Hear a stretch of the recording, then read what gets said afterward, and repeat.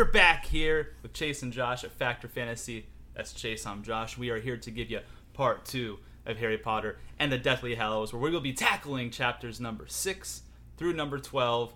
We got a lot coming at you today, a lot of detail, a lot of big moments. If you thought last week was good, this week's just as good. We've got a ton of stuff to cover today. I'm really excited about it too, because as we mentioned last week, this is going to be a 10-episode arc on just this book because of how we got to split it up with the differences between the first movie and then at the end with the second movie, on top of it being the very, very last book in the series. So we got a lot of good things to look forward to, folks, because we've got a lot of time to work and tackle everything that Deathly Hallows has to offer. So because we have so much to get through here, I'll just give you guys a quick brief overview. If you remember from last week, on my page over here, you can see that I've got kind of the same thing. If you're on the YouTube, you can kind of take a look at what I've got as my visuals. But if you remember, I had Mad-Eye Moody last week. He ended up dying, right? So we took him out, so we're left with just... I dwindled down all my Funko Pops. I'm down just to just the chosen one. We've got just him standing there in the center between the novel on one side and the film on the other side. So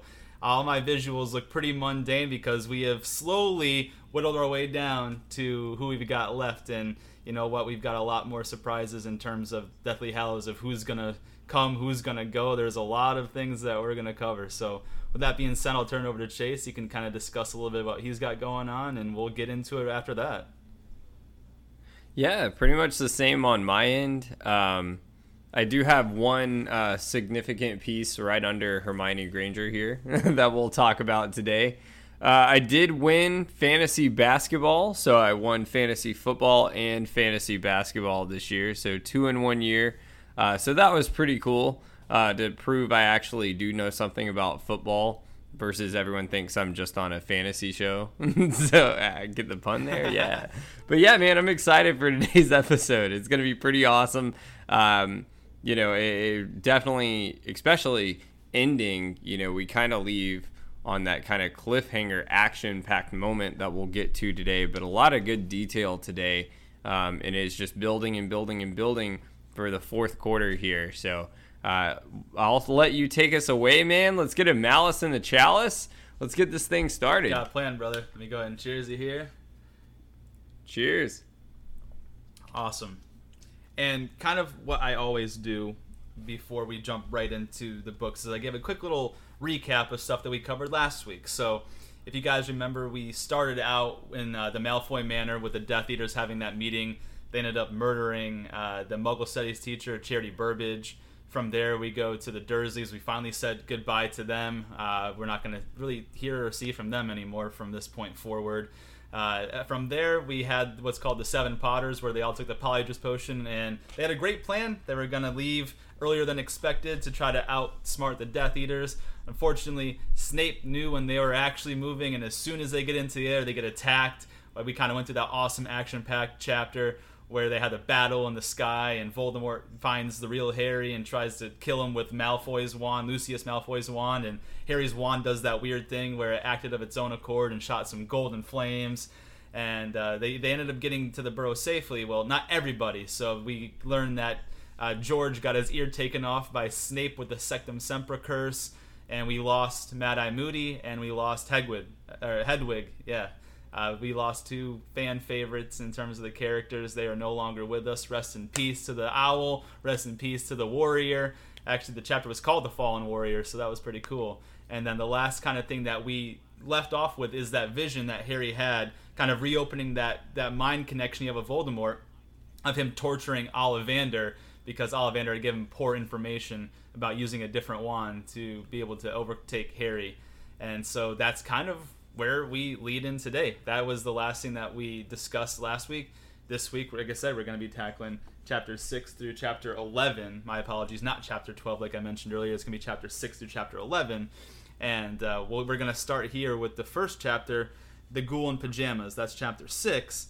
And so what we're going to do is kind of very similar to how we've been doing it. I'll take a couple big pieces. Chase will take a couple big pieces, and we'll work our way through the chapters, discuss it at the end. So with that being said, just to jump right into it, in chapter 6 here on page 86, the first thing I had in terms of like a bullet point note is like Harry is rearing to get into action, but Ron has to kind of remind him that he can't do anything until he turns 17 because of the trace. So So you guys remember I did a little interesting fact on the trace about how it can detect underage magic in a certain vicinity. They don't know exactly who casts the spell, but they'll know if underage magic was used by a wizard in the area. So that was kind of cool that we learned that there is a theory saying that the trace comes on you when you enter the Hogwarts Express, but then there is some sort of a conflict or backlash over that theory because of the homeschool witches and wizards.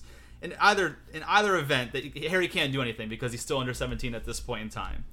Going forward from that on page 87, Ron actually warns Harry that Mrs. Weasley is going to try to interrogate him about what he's up to, like where they're going to start going, why they're dropping out of Hogwarts. And remember, Dumbledore left Harry a mission, and you can't tell anyone. Just Hermione and Ron are the only ones that he said it's cool to confide in and to keep it a secret from everybody else. So we're going to kind of actually read that a little bit. I'm going to take on page 88. I'm going to read from the top of the page down through this little part here when Mrs. Weasley and Harry have that conversation about what they're going to be doing if they're not going to be going to Hogwarts. So starting here, it says, "May I ask why you are abandoning your education?" said Mrs. Weasley. "Well, Dumbledore left me stuff to do," mumbled Harry.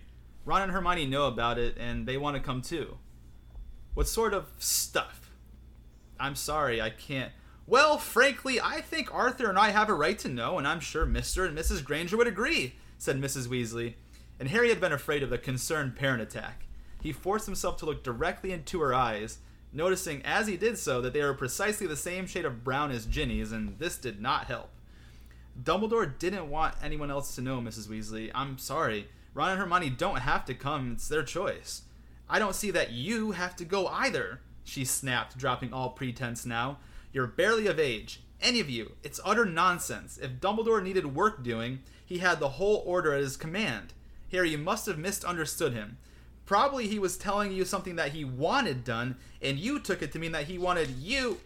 "I didn't misunderstand," said Harry flatly. "It's gotta be me." And he handed her the single sock he was supposed to be identifying, which was patterned with the golden bulrushes. So right there, he tries to tell her as much as he can without actually giving away what it is that they're doing. And from then on, what's about to start happening is you'll see going on to the next page on page 89, Mrs. Weasley is purposely keeping Harry, Ron, and Hermione busy and away from each other so that way they cannot plan their next move. The next thing I have too on page 90, which is actually really, really important, the Burrow is now the new headquarters for the Order of the Phoenix, because since Dumbledore died, he was the secret keeper for number 12 Grimmauld Place. And everyone that Dumbledore confided the location to, now they have also become secret keepers, meaning everyone in the Order, which would give Voldemort and the Death Eaters a lot of opportunities to get the info out of somebody. So they've had to kind of not to use Grimmauld Place at all, and Burrow has become the new headquarters. So I'm actually going to read on the page 90 a little bit about that and kind of take the way down, and also a little bit of a foreshadow in this part too. So anyways, they were often joined by other Order members for dinner now because of Burrow had replaced number 12 Grimmauld Place as the headquarters. Mr. Weasley had explained that after the death of Dumbledore, their secret keeper, each of the people to whom Dumbledore had confided Grimmauld Place's location, has now become his secret keeper in turn. And as there are around 20 of us, that greatly dilutes the power of the Fidelius charm. 20 times as many opportunities for the Death Eaters to get the secret out of somebody. We can't expect to hold it much longer. Then Harry asks, but surely Snape will have told the Death Eaters the address by now. And that's when he replied, well, Mad Eye set up a couple curses against Snape in case he turns up there again. We hope they'll be strong enough to both keep him out and to bind his tongue if he tries to talk about the place, but we can't be sure, so it would have been insane to keep using the place as headquarters now that its protection has become so shaky. So that kind of is where I'll kind of turn it over to Chase, but just a little bit about that it's interesting now because they've had to kind of on the fly figure out a new situation. Think about all the things that the Orders had to deal with. And on top of the Order already not really doing a great job to begin with, every time they go toe-to-toe with the Death Eaters been kicking their ass up and down the street, right? So it's like, now they, like, on top of losing Dumbledore, on top of losing Mad-Eye Moody, now they've got to figure out, like, new headquarter locations. And not to mention, like, the Ministry has kind of been infiltrated that we talked about last week. And majority of the Weasleys work in the Ministry, or at least, like, something affiliated with it. So Mr. Weasley works in that big office there. Bill works for Gringotts. Charlie's doing shit in Romania. Like, they're all in high like ranking positions, and it's very, very tenuous because they know the Weasleys' connection to Harry, meaning like they're gonna start questioning them, and that's gonna come into play really heavy, which Chase will actually take you through, where like Hermione and Ron and Harry actually get some time to talk about those exact problems that they could possibly be going after the Weasleys' like family and Hermione's family. So with that being said, I'll go ahead and turn it over to Chase on page 91, and he'll take it from there for a couple minutes. Yeah, the next thing I really had was, of course, Bill and Lupin were unable to find Moody's body.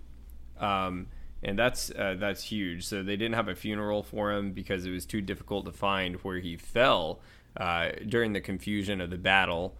And they even wind up saying that, even Hermione mentions at one point, like, you got to think, even if he did survive, like, he fell thousands of feet. So this really even puts in perspective here, because they couldn't find his body at all.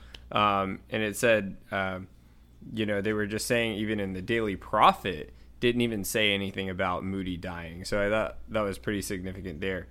And then as far as on page 91, Harry starts to ask why he hasn't heard anything in regards to underage magic when he was escaping the Death Eaters. And they wind up telling Harry it's because Scrimgeour didn't want Voldemort to seem as powerful or acknowledge that Azkaban had this massive breakout. So clearly they're trying to keep, save that public face is really what the Ministry is doing. Definitely feeding off what you just said, Josh. So back to then kind of from there, this is really on, I can kind of take it from, I'll read this part, I guess, on page 93. So Miss Weasley mentions that what's left of Sirius bike, Mr. Weasley mentions that what's left of Sirius's bike, remember, he's putting that back together. I guess because he was going to try to put it back together. I guess, like, is he putting it back together just because it's, like, sentimental value, or he, like, really likes it? I guess sentimental value, I guess, right? I think it's the opposite. I think it's because he really likes it. Because remember what he used to do before his position now? He was in the misuse of Muggles artifacts object. Like that was his position. And he made that, like, flying Ford Anglia. So he's probably, because he's, like, really interested in how Muggle stuff works. Like, with the petroleum gas can that they were, like, he was, like, saying how the brakes worked. So I honestly don't even think it's for sentimental value. I think he's, like, I think he's really interested in, like, how Muggles make certain things work. And he wants to add his own additions to it. Because it was his own additions that allowed Hagrid and Harry to escape last week with that big purple flame button that he, like, would press, and that Mr. Weasley added to it. So right. I think he's trying to put it back together because he likes Muggle shit. I don't know, man. Like... It makes complete sense. Take a shot, everyone. Good shit.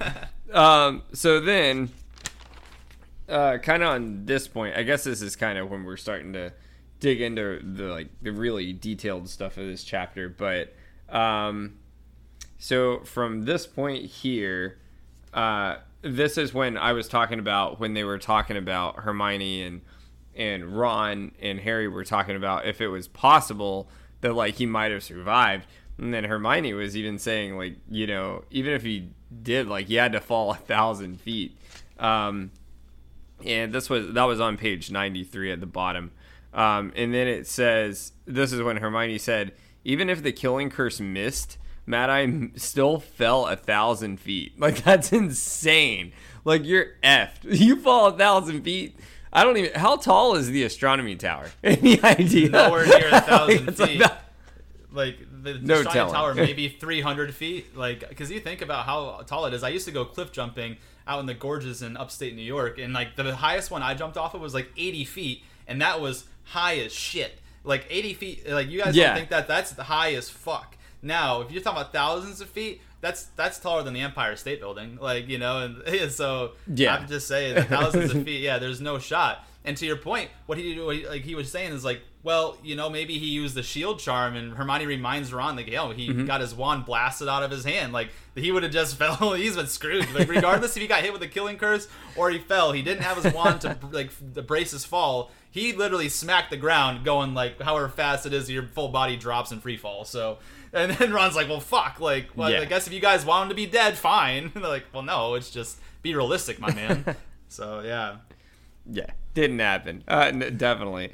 And then from this point, and I'll turn it back over to you in just a minute, but this is on page 94. I did want to read this part because it's really descriptive, just what's going on in Harry's head as Hermione, being the realistic one, right? Yep.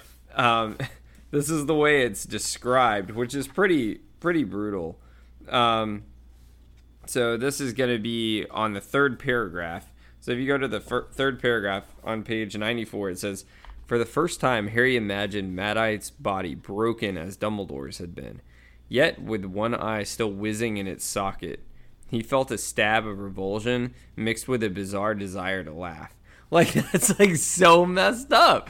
Could you imagine his eye just spinning everywhere? Yeah. That's insane, man. That's crazy stuff. And then from here, so let's see. So, do you want to take it from here? Any place you want to catch up on? For sure. No, we're in the right spot. I can take it from here because this is where we're going to kind of get into that real big detail, like reading a couple pages at a time here with like the plans and how they're getting ready for everything. So yeah, we're in the same exact spot. I can pick right up where you left off, my man. Perfect. Awesome. So we're going to go start on the second paragraph on page 95, and like this is like with like Hermione crying a little bit. She goes, and he brings her like a handkerchief that he helped clean off with one of the spells. It's called Tergio. So I'll just kind of pick up right after that. She goes, "Oh, thanks, Ron. I'm sorry." She blew her nose and hiccuped. "It's just so awful, isn't it? Right after Dumbledore. I just never imagined Mad Eye dying. Somehow he seems so tough." "Yeah, I know," said Ron, giving her a squeeze. "But you know what he'd say to us if he was still here." "Constant vigilance," said Hermione, mopping her eyes. "That's right," said Ron, nodding. "He'd tell us to learn from what happened to him. And what I've learned is to not to trust that cowardly little squit Mundungus." Hermione gave a shaky laugh and leaned forward to pick up 2 more books, and a second later, Ron had snatched his arm back from around her shoulders. She had dropped the monster book of monsters on his foot, and the book had broken free from its restraining belt and snapped viciously at Ron's ankle. I'm sorry, Hermione cried as Harry wrenched the book from Ron's leg and re-tied it shut. "What are you doing with all those books anyways?" Ron asked, limping back to his bed. "Just deciding which ones to take with us," said Hermione, "when we're looking for the Horcruxes." "Oh, of course," Ron said, clapping a hand to his forehead. "I totally forgot we'll be hunting down Voldemort in a mobile library." "Ha ha," said Hermione, looking down at Spellman's syllabary. "I wonder, will we need to translate runes? It's possible. I think we better take it to be safe." And she dropped the syllabary onto the larger of the 2 piles and picked up Hogwarts of History. "Listen," said Harry. He had sat up straight. Ron and Hermione looked at him with a similar mixture of resignation and defiance. "I know you said after Dumbledore's funeral that you wanted to come with me," Harry began. "Here he goes," Ron said to Hermione, rolling his eyes. "As we knew he would," she sighed, turning back to the books. "You know, I think I will take Hogwarts of History, even for not going back there. I don't think I'd feel right if I didn't have it." "Listen," said Harry again. "No, Harry, you listen," said Hermione. "We're coming with you. That was decided months ago. Years, really.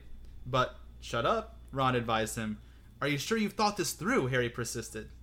"Let's see," said Hermione, slamming Travels with Trolls onto the discarded pile with a rather fierce look. "I've been packing for days, so we're ready to leave at a moment's notice, which for your information has included doing some pretty difficult magic, not to mention smuggling Mad Eye's whole stock of Polyjuice Potion right under Ron's mom's nose. I've also modified my parents' memories so that they're convinced that they're really called Wendell and Monica Wilkins, and that their life's ambition is to move to Australia, which they now have done. This is to make it more difficult for Voldemort to track them down and interrogate them about me, or you, because unfortunately, I've told them quite a bit about you. Assuming I survive our hunt for the Horcruxes, I'll find Mom and Dad and lift the enchantment, and if I don't, well, I think I've cast a good enough charm to keep them safe and happy. Wendell and Monica Wilkins don't know they've got a daughter, you see." And Hermione's eyes were swimming with tears again. Ron got back off the bed, put his arms around her once more, and frowned at Harry as though reproaching him for lack of tact. and Harry could not think of anything to say, not the least because it was highly unusual for Ron to be teaching anyone else tact. Hermione, I'm sorry I didn't realize that Ron and I know perfectly well what might happen if we come with you? Well, we do. Ron, show Harry what you've done. Nah, he's just eaten, said Ron. No, go on, he's gotta know. Alright, Harry, come here. And for the second time, Ron withdrew his arm from around Hermione and stumped over to the door. Come on. Why? Harry asked, following Ron out of the room onto the tiny landing. Descendo, muttered Ron, pointing his wand at the low ceiling, and a hatch opened right over their heads and a ladder slid down onto their feet. A horrible, half-sucking, half-moaning sound came from the square hole, along with an unpleasant smell like open drains. That's your ghoul, isn't it? Asked Harry, who had never actually met the creature that sometimes disrupted the nightly silence. Yeah, it is, said Ron, climbing the ladder. Come and have a look at him. Harry followed Ron up the short few steps to the tiny attic space. His head and shoulders were in the room before he caught sight of the creature curled up a few feet from him, fast asleep in the gloom, with its large mouth wide open. But it looks... Do ghouls normally wear pajamas? No, said Ron, nor have they usually got red hair or that number of pustules. Harry contemplated the thing slightly revolted. It was human in shape and size, and was wearing what, now that Harry's eyes had become used to the dark, was clearly a pair of Ron's old pajamas. He was also sure that ghouls were generally rather slimy and bald, rather than distinctly hairy and covered angry in purple blisters. He's me, you see? No, said Harry, I don't see. Well, I'll explain it back in the room. The smell is getting to me, said Ron. They climbed back down the ladder, which Ron returned to the ceiling and rejoined Hermione, who was still sorting books. Once we've left, the ghoul's going to come in and live down here in my room, said Ron. I think he's really looking forward to it. Well, it's hard to tell because all he can do is moan and drool, but he nods a lot when you mention it. Anyways, he's going to be me with Spattergroit. Good, huh? Harry merely looked at his confusion. It is, said Ron, clearly frustrated that Harry had not grasped the brilliance of the plan. Look, when we three don't turn up at Hogwarts again, everyone's going to think Hermione and I must be with you, right? Which means the Death Eaters will go straight for our families to see if they've got information on where you are. But hopefully it'll look like I've gone away with my mom and dad, because a lot of Muggleborns are talking about going into hiding at the moment, said Hermione. We can't hide my whole family, said Ron. It'll look too fishy and they can't all leave their jobs. So we're going to put out the story that I'm seriously ill with Spattergroit, which is why I can't go back to school. And if anyone comes calling to investigate, Mom or Dad can show them the ghoul in my bed covered in pustules. Spattergroit's really contagious, so they're not going to want to get near him. And it won't matter that he can't say anything either, because apparently once you can't once the fungus has spread through your uvula. And your mom and dad are in on the plan? Asked Harry. Dad is. He helped Fred and George transform the ghoul. Mom, well, you've seen what she's like. She won't accept we're going until we've actually gone. And there was silence in the room, broken only by the gentle thuds Hermione continued to throw books onto one pile or the other. Ron sat watching her, and Harry looked from one to the other, unable to say anything. The measures they had taken to protect their families made him realize, more than anything else could have done, that they really were going to come with him, and that they knew exactly how dangerous that would be. He wanted to tell him what that meant to him, but he simply could not find the words important enough. And through the silence came the muffled sounds of Mrs. Weasley shouting from 4 floors below. Ginny's probably left a speck of dust on an epoxy napkin ring. I don't know why the Delacours have got to come 2 days before the wedding. Fleur's sister is a bridesmaid. She needs to be here for the rehearsal, and she's too young to come on her own, said Hermione, as she pored indecisively over Break with the Banshee. Well, guests aren't going to help Mom's stress levels, said Ron. Well, we really need to decide, said Hermione, tossing defensive magical theory into the bin without a second glance, picking up an appraisal of magical education in Europe. Is where we're going to go after we leave here. I know you said you wanted to go to Godric's Hollows first, Harry, and I understand why, but, well, shouldn't we make the Horcruxes our priority? If we knew where any of the Horcruxes were, I'd agree with you, said Harry, who did not believe that Hermione really understood his desire to return to Godric's Hollow. His parents' graves were only part of the attraction. He had a strong, though inexplicable, feeling that the place held answers for him. Perhaps it was simply because it was there when he had survived Voldemort's killing curse, and now that he was faced with the challenge of repeating that feat, Harry was drawn to the place where it had happened, wanting to understand. Don't you think there's a possibility that Voldemort's keeping a watch on Godric's Hollow? Said Hermione. He might expect you to go back and visit your parents' graves once you're free to go wherever you like. This had not occurred to Harry, and while he struggled to find a counter-argument, Ron spoke up, evidently following his own train of thought. The RAB person, you know, the one who stole the real locket? Hermione nodded. He said in his note that he was going to destroy it, didn't he? And Harry dragged his rucksack towards him and pulled out the fake Horcrux in which RAB's note was still folded. I have stolen the real Horcrux and intend to destroy it as soon as I can, Harry read out. Well, what if he did finish it off? Or she, interposed Hermione. Whichever, said Ron. It'd be one less for us to do. Yes, but we're still going to have to try and trace the real locket, aren't we? Asked Hermione, to find out whether or not it's been destroyed. And once we get a hold of it, how do you destroy a Horcrux? Asked Ron. Well, said Hermione, I have been researching that. How? Asked Harry. I didn't think there were any books on Horcruxes in the library. There weren't, said Hermione, who turned pink. Dumbledore removed them all, but he didn't destroy them. Ron sat up straight, wide-eyed. How in the name of Merlin's pants have you managed to get your hands on those Horcrux books? It wasn't stealing, said Hermione, looking from Harry to Ron with a kind of desperation. They were still library books, even if Dumbledore had taken them off the shelves.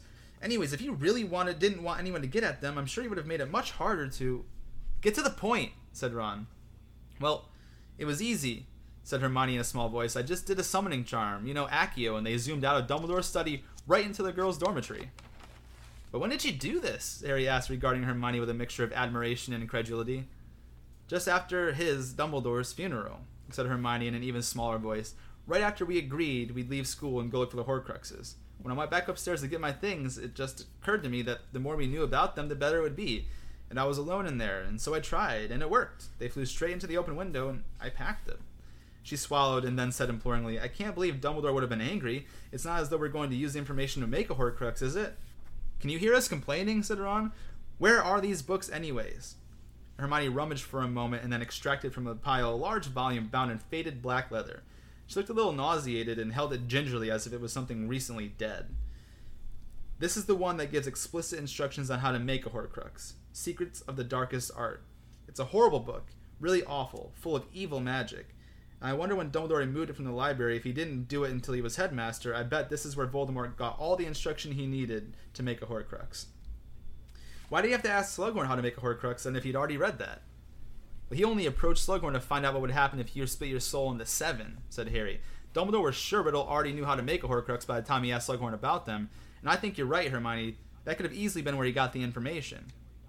And the more I've read about them, said Hermione, the more horrible they seem, and the less I can believe that he actually made 6. It warns in the book how unstable you make the rest of your soul by ripping it, and that's just by making one Horcrux. And Harry remembered what Dumbledore had said about Voldemort moving beyond the usual evil. Isn't there any way of putting yourself back together? Ron asked.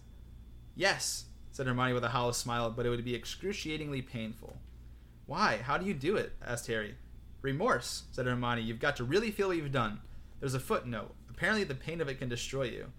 I can't see Voldemort attempting it somehow. Can you? No, said Ron before Harry could answer. So does it say how to destroy Horcruxes in that book? Yes, said Hermione, now turning the fragile pages as if examining rotting entrails, because it warns dark wizards how strong they have to make the enchantments on them. From all that I've read, what Harry did to destroy Riddle's diary was one of the very foolproof ways of destroying a Horcrux. What, stabbing it with a basilisk fang? Asked Harry.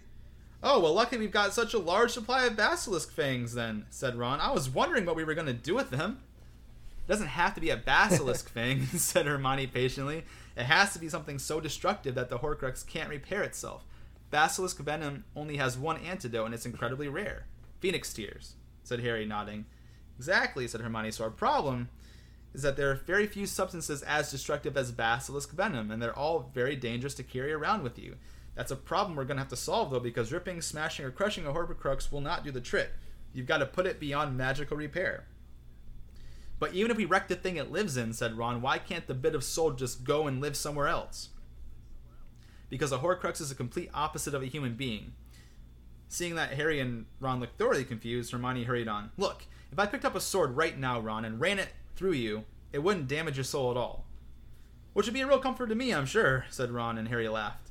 It should be, actually. My point is that whatever happens to your body, your soul will survive untouched, said Hermione. But it's the other way around with a Horcrux. The fragment of soul inside it depends on its container, its enchanted body, for survival. It cannot exist without it. And that diary sort of died when I stabbed it, said Harry, remembering the ink pouring like blood from the punctured pages and the screams of the piece of Voldemort's soul as it vanished. And once the diary was properly destroyed, the bit of soul was trapped in it could no longer exist. Ginny tried to get rid of the diary before you did, flushing it away, but obviously it came back good as new. Hang on, said Ron, frowning. That bit of soul in that diary was possessing Ginny, wasn't it? How does that work then? Well, while the magical container is still intact, the bit of soul inside it can flit in and out of someone if they get too close to the object. And I don't mean holding it for too long. It's got nothing to do with touching it, she added before Ron could speak. I mean close emotionally. Ginny poured her heart out into that diary, and she made herself incredibly vulnerable.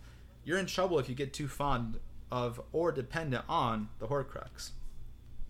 I wonder how Dumbledore destroyed the ring, said Harry. Why didn't I ask him? I never really... His voice tailed away.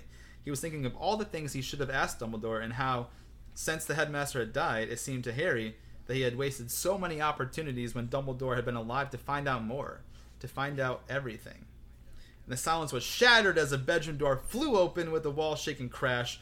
Hermione shrieked and dropped Secrets of the Darkest Arts, and Crookshanks shrieked under the bed, hissing indignantly, and Ron jumped off the bed, skidded on a discarded chocolate frog wrapper, and smacked his head on the opposite wall. Harry instinctively dived for his wand before realizing that he was looking up at Mrs. Weasley, whose hair was disheveled and whose face was contorted with rage.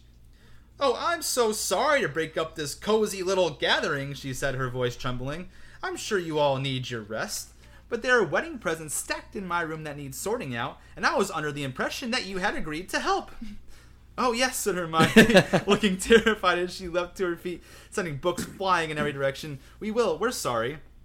And with an anguished look at Harry and Ron, Hermione hurried out of the room after Mrs. Weasley. "It's like being a house elf," Ron complained in an undertone, still massaging his head as Harry followed, "except without the job satisfaction. The sooner this wedding's over, the happier I'll be." "Yeah," said Harry, "and then we'll have nothing to do except find the Horcruxes. It'll be like a holiday, won't it?" And that's where I'll stop my reading of the passages there. So a lot of stuff to unpack just in that little moment. We've learned that Hermione was able to get her hands on the Horcrux books, which brings up a couple things that I'm going to bring up later in this episode when we get to other sections. But Dumbledore, you would imagine, would make it hard for Hermione to summon those books. And so my thought process is maybe those enchantments that Dumbledore would have put to make it hard to get the Horcruxes, maybe they broke when he died. Because, like, you know how he put Harry on that full bind curse when they landed on the Astronomy Tower, and as soon as Snape killed him, he was free because the spell had broken.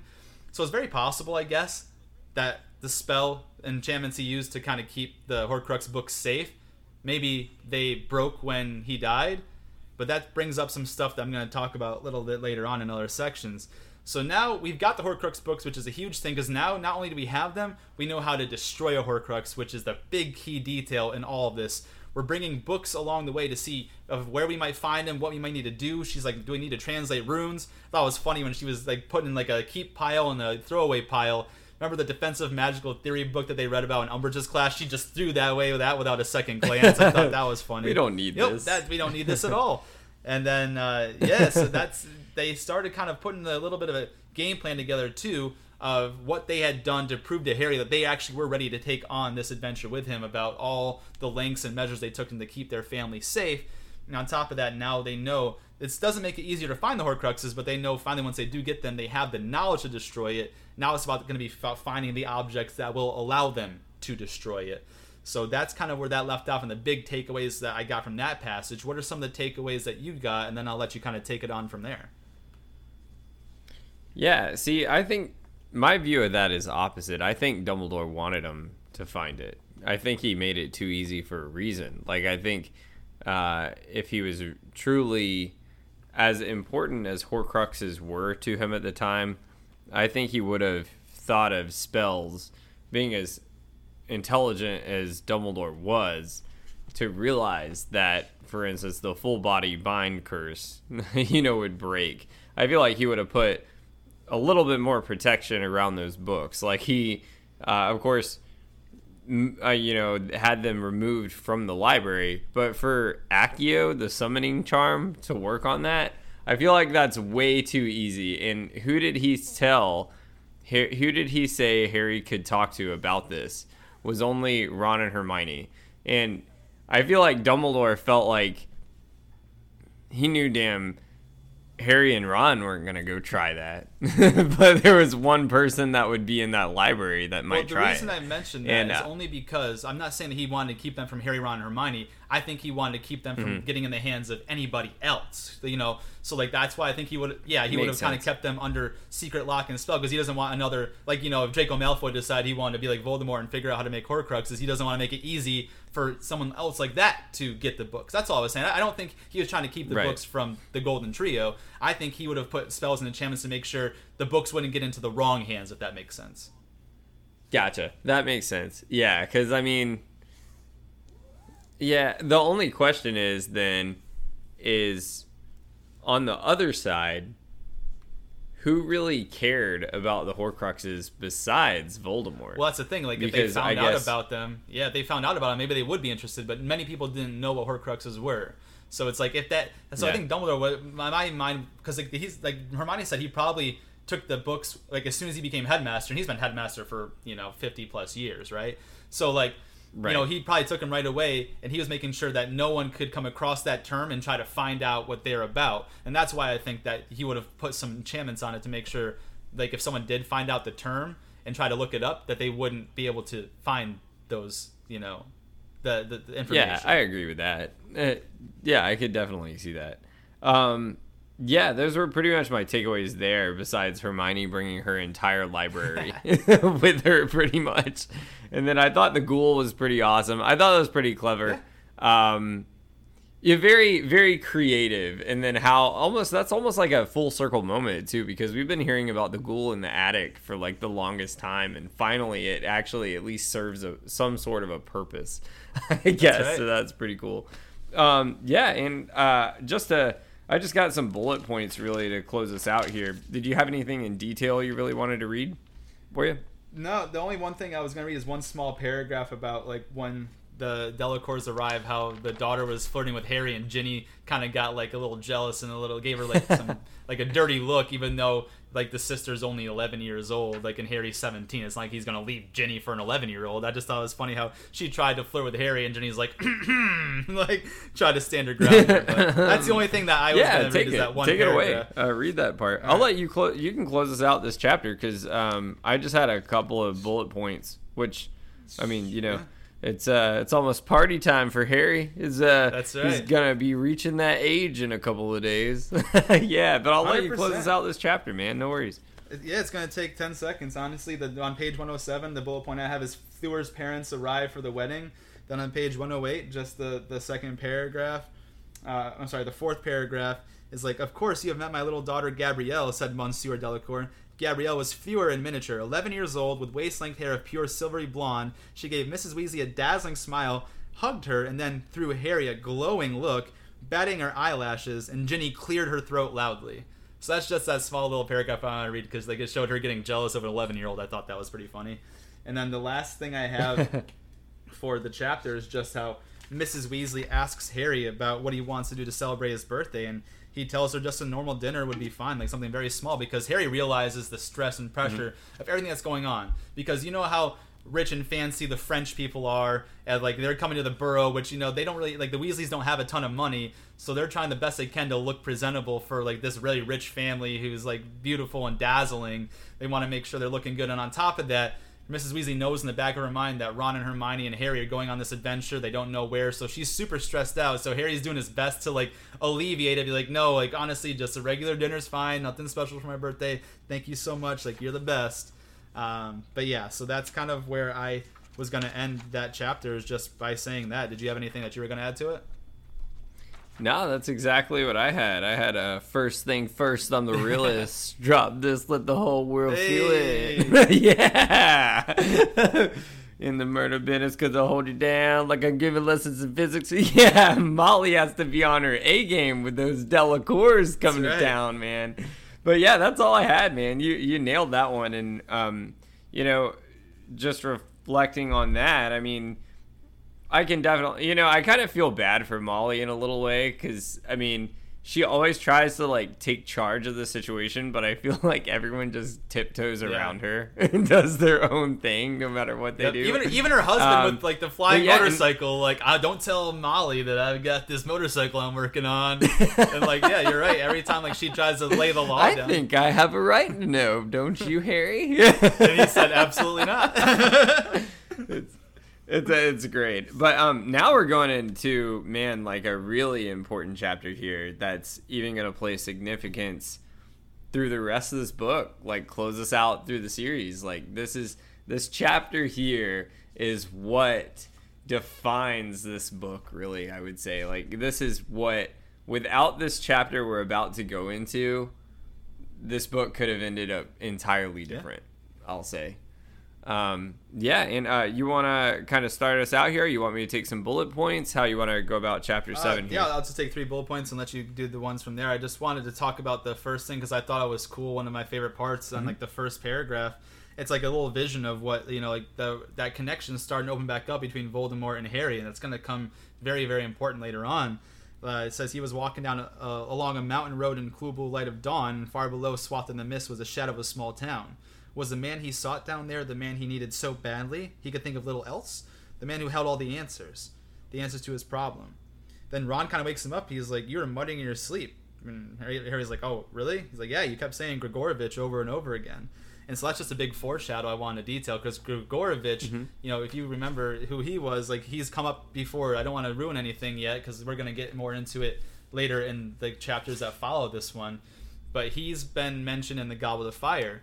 And it's very, very important of why Voldemort is looking for Grigorovich. With that, Harry tells Ron that he thinks Voldemort's abroad and not in Britain. And I thought that's pretty... It's a significant moment because it means, like, for the very delicate moment right now, I wouldn't say they're safe, but, like, they have less to worry about because Voldemort's out abroad in Britain searching for answers to his problem of the wands. Like, why his, like, Lucius Malfoy's wand didn't work against him because that's what he was trying to get out of Ollivander, and then we're going to learn a little bit more about Grigorovich later on. And the one thing I did want to say is all the presents that Harry's got with his birthday. So it's Harry's 17th birthday. The trace is gone. I thought it was funny. I was talking to Chase about this a little bit ago about how, like, in Harry's 17th birthday, the first spell he uses is Accio for his glasses, and I thought that was super underwhelming. Like when you turn 21 and you finally are able to get your first legal drink, like you go all out. You get that top shelf liquor, you get the Dom Perignon champagne, you pour it in there. Like I'm not just gonna order a Bud Light when I turn 21. No, I waited all this time to be able to drink alcohol. Now that I'm 21, I want like something badass. Like I'm not gonna be able to drink that all the time, but it's a celebration. So I'm thinking Harry's gonna do some cool spell. Like I don't know what it's gonna be. I thought he was gonna do something badass, and he uses a simple summoning charm that he's known for 3 years. Like okay, and all it was to get his glasses from the bedside to his hand to put them on. Like it was very, very underwhelming. So got a lot of problems there. Harry, step your damn game up. You're better than that. Anyways, that's the first spell he uses as a 17-year-old of age wizard. And speaking of age, here's some of the presents that were given to him. Ron gives Harry 12 fail-safe ways to charm witches, which is a book. He gives it to him for his birthday, and I found that a bit odd because who was the last person that Harry was seeing? Ron's sister. So is Ron like trying to tell Harry? Is like Ron trying to tell Harry how to charm his sister, or is he trying to say, "Hey Harry, while we're out and about, like forget my sister, you can hook up with whoever you want"? Like either way, it's very weird. I don't know why Ron gave him that book. Very odd. Very strange. Then Mr. and Mrs. Weasley gave Harry the traditional gift that wizards receive when they come of age, which is a watch. And Harry's was gold with stars circling around the face instead of hands. It actually belonged to Mrs. Weasley's brother Fabian before his untimely death. And what's kind of funny, and I it's almost like a full circle moment, or like the irony of the situation, because like if you guys think about this and remember, growing up and how we've gone through this whole series of books, Ron always had the second-hand hand-me-down stuff. The second-hand wand, the second-hand pet rabbit, the second-hand robes. Like, he never had anything new. But Mr. and Mrs. Weasley got him a brand new watch for his 17th birthday last book on March 1st in Half-Blood Prince.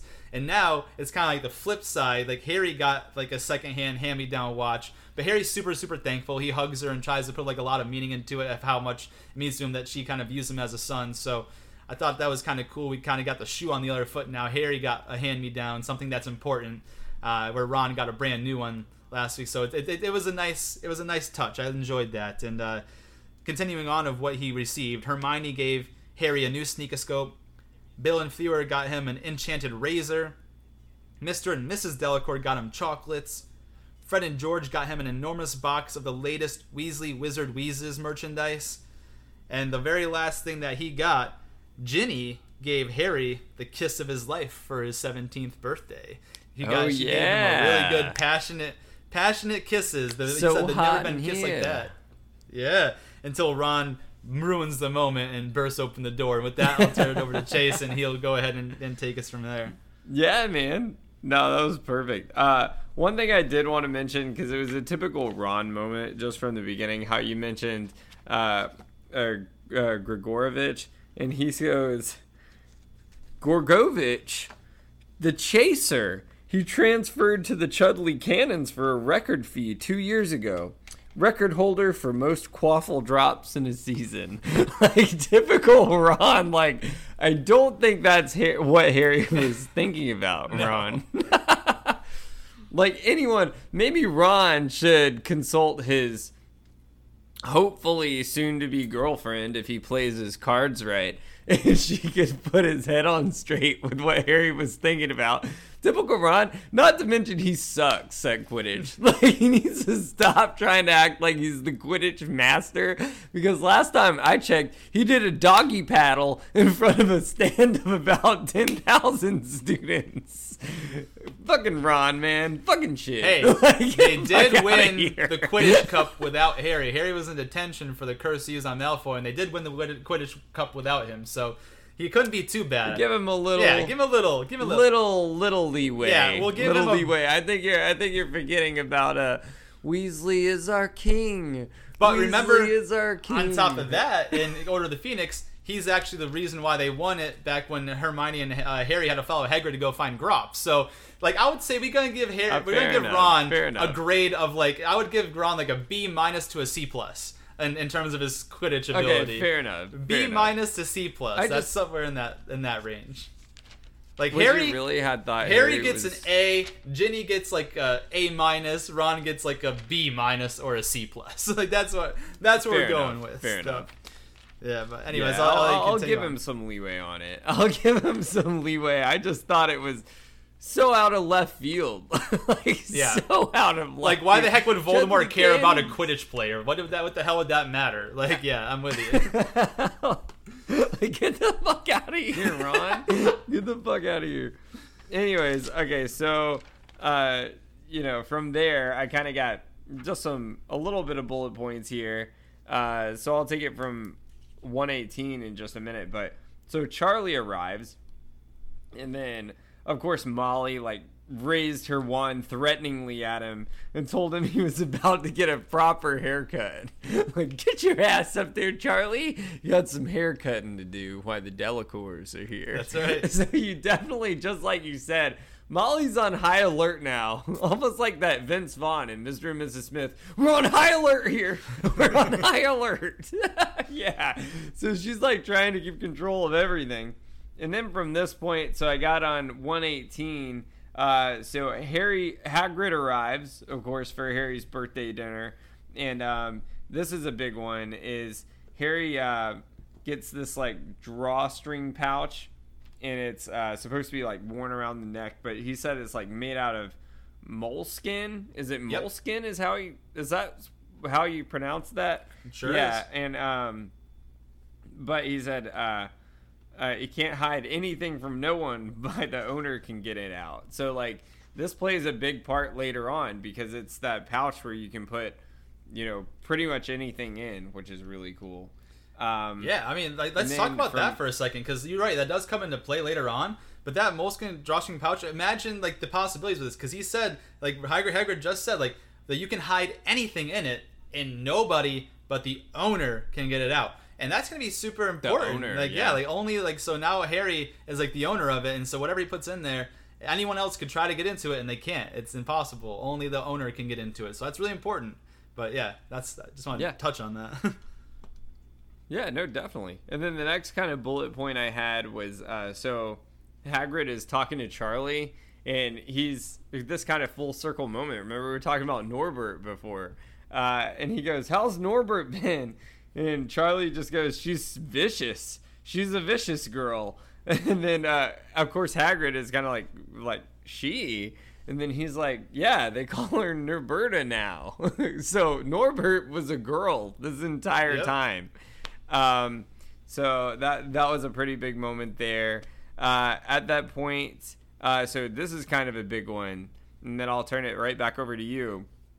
So they see this massive streak of light come flying across the table, and it resolved into this bright silver weasel, and it's just this quote, from Arthur Weasley, this voice that says, "Minister of Magic, coming with me."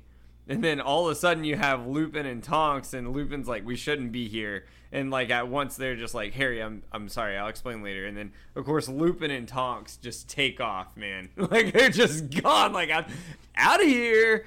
And at this point I'll turn it back over to you, man. Yeah, sounds like a plan.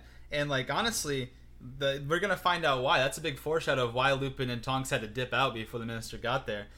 There's two other things, like these aren't important, but they are small things that I wanted to mention quite before, 2 bullet points from a little bit back, like after Charlie arrived.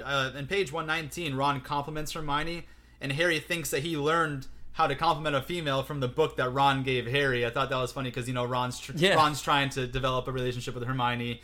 Like it's like the worst kept secret. Like everyone knows it except probably Hermione, but like it's just funny. And then also, Mrs. Weasley made Harry a cake in the form of a Stitch, which is nice because she knows how good he is at Quidditch. So those are just the 2 things there.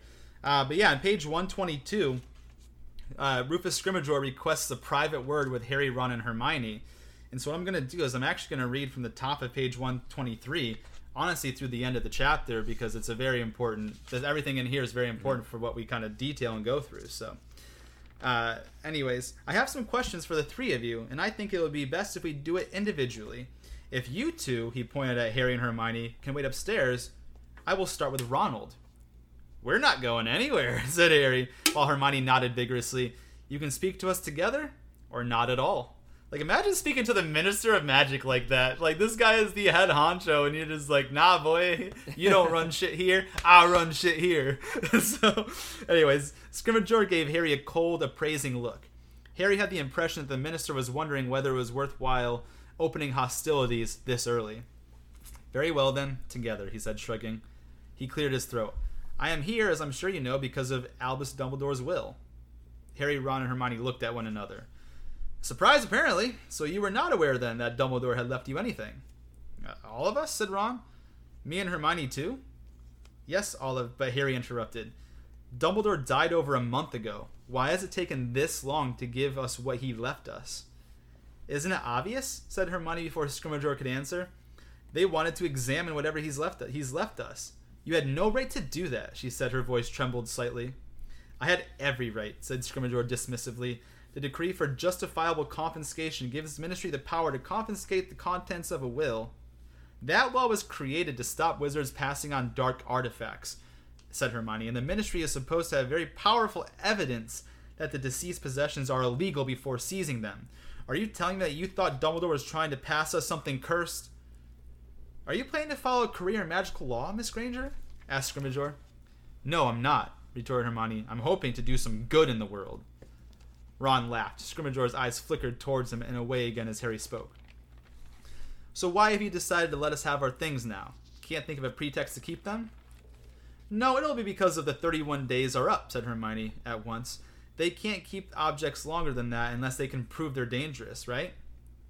Would you say that you were close to Dumbledore, Ronald? Asked Scrimgeour, ignoring Hermione, and Ron looked startled. Me? Not really. It was always Harry who... Ron looked around at Harry and Hermione to see Hermione giving him a stop talking now sort of look, but the damage was already done. Scrimgeour looked as though he had heard exactly what he expected and wanted to hear, so he swooped like a bird of prey upon Ron's answers. If you were not close to Dumbledore, how do you account for the fact that he remembered you in his will? He made exceptionally few personal bequests, the vast majority of his possessions, his private library, his magical instruments, and other personal effects, were left to Hogwarts. Why do you think that you were singled out? I don't know, said Ron. When I say we weren't close, I think he liked me. You're being modest, Ron, said Hermione. Dumbledore was very fond of you. This was stretching the truth to a breaking point as far as Harry knew. Ron and Dumbledore had never been alone together, and direct contact between them had been negligible. Ooh, wow, I had a hard time with that word. Negligible. However, Scrimgeour did not... Wizard Wizzle. Yeah, that one had me tongue-tied, man. Negligible. However, Scrimgeour did not seem to be listening. He put his hand inside his cloak and drew out a drawstring pouch, much larger than the one Hagrid had given Harry. From it, he removed a scroll of parchment, which he unrolled and read aloud.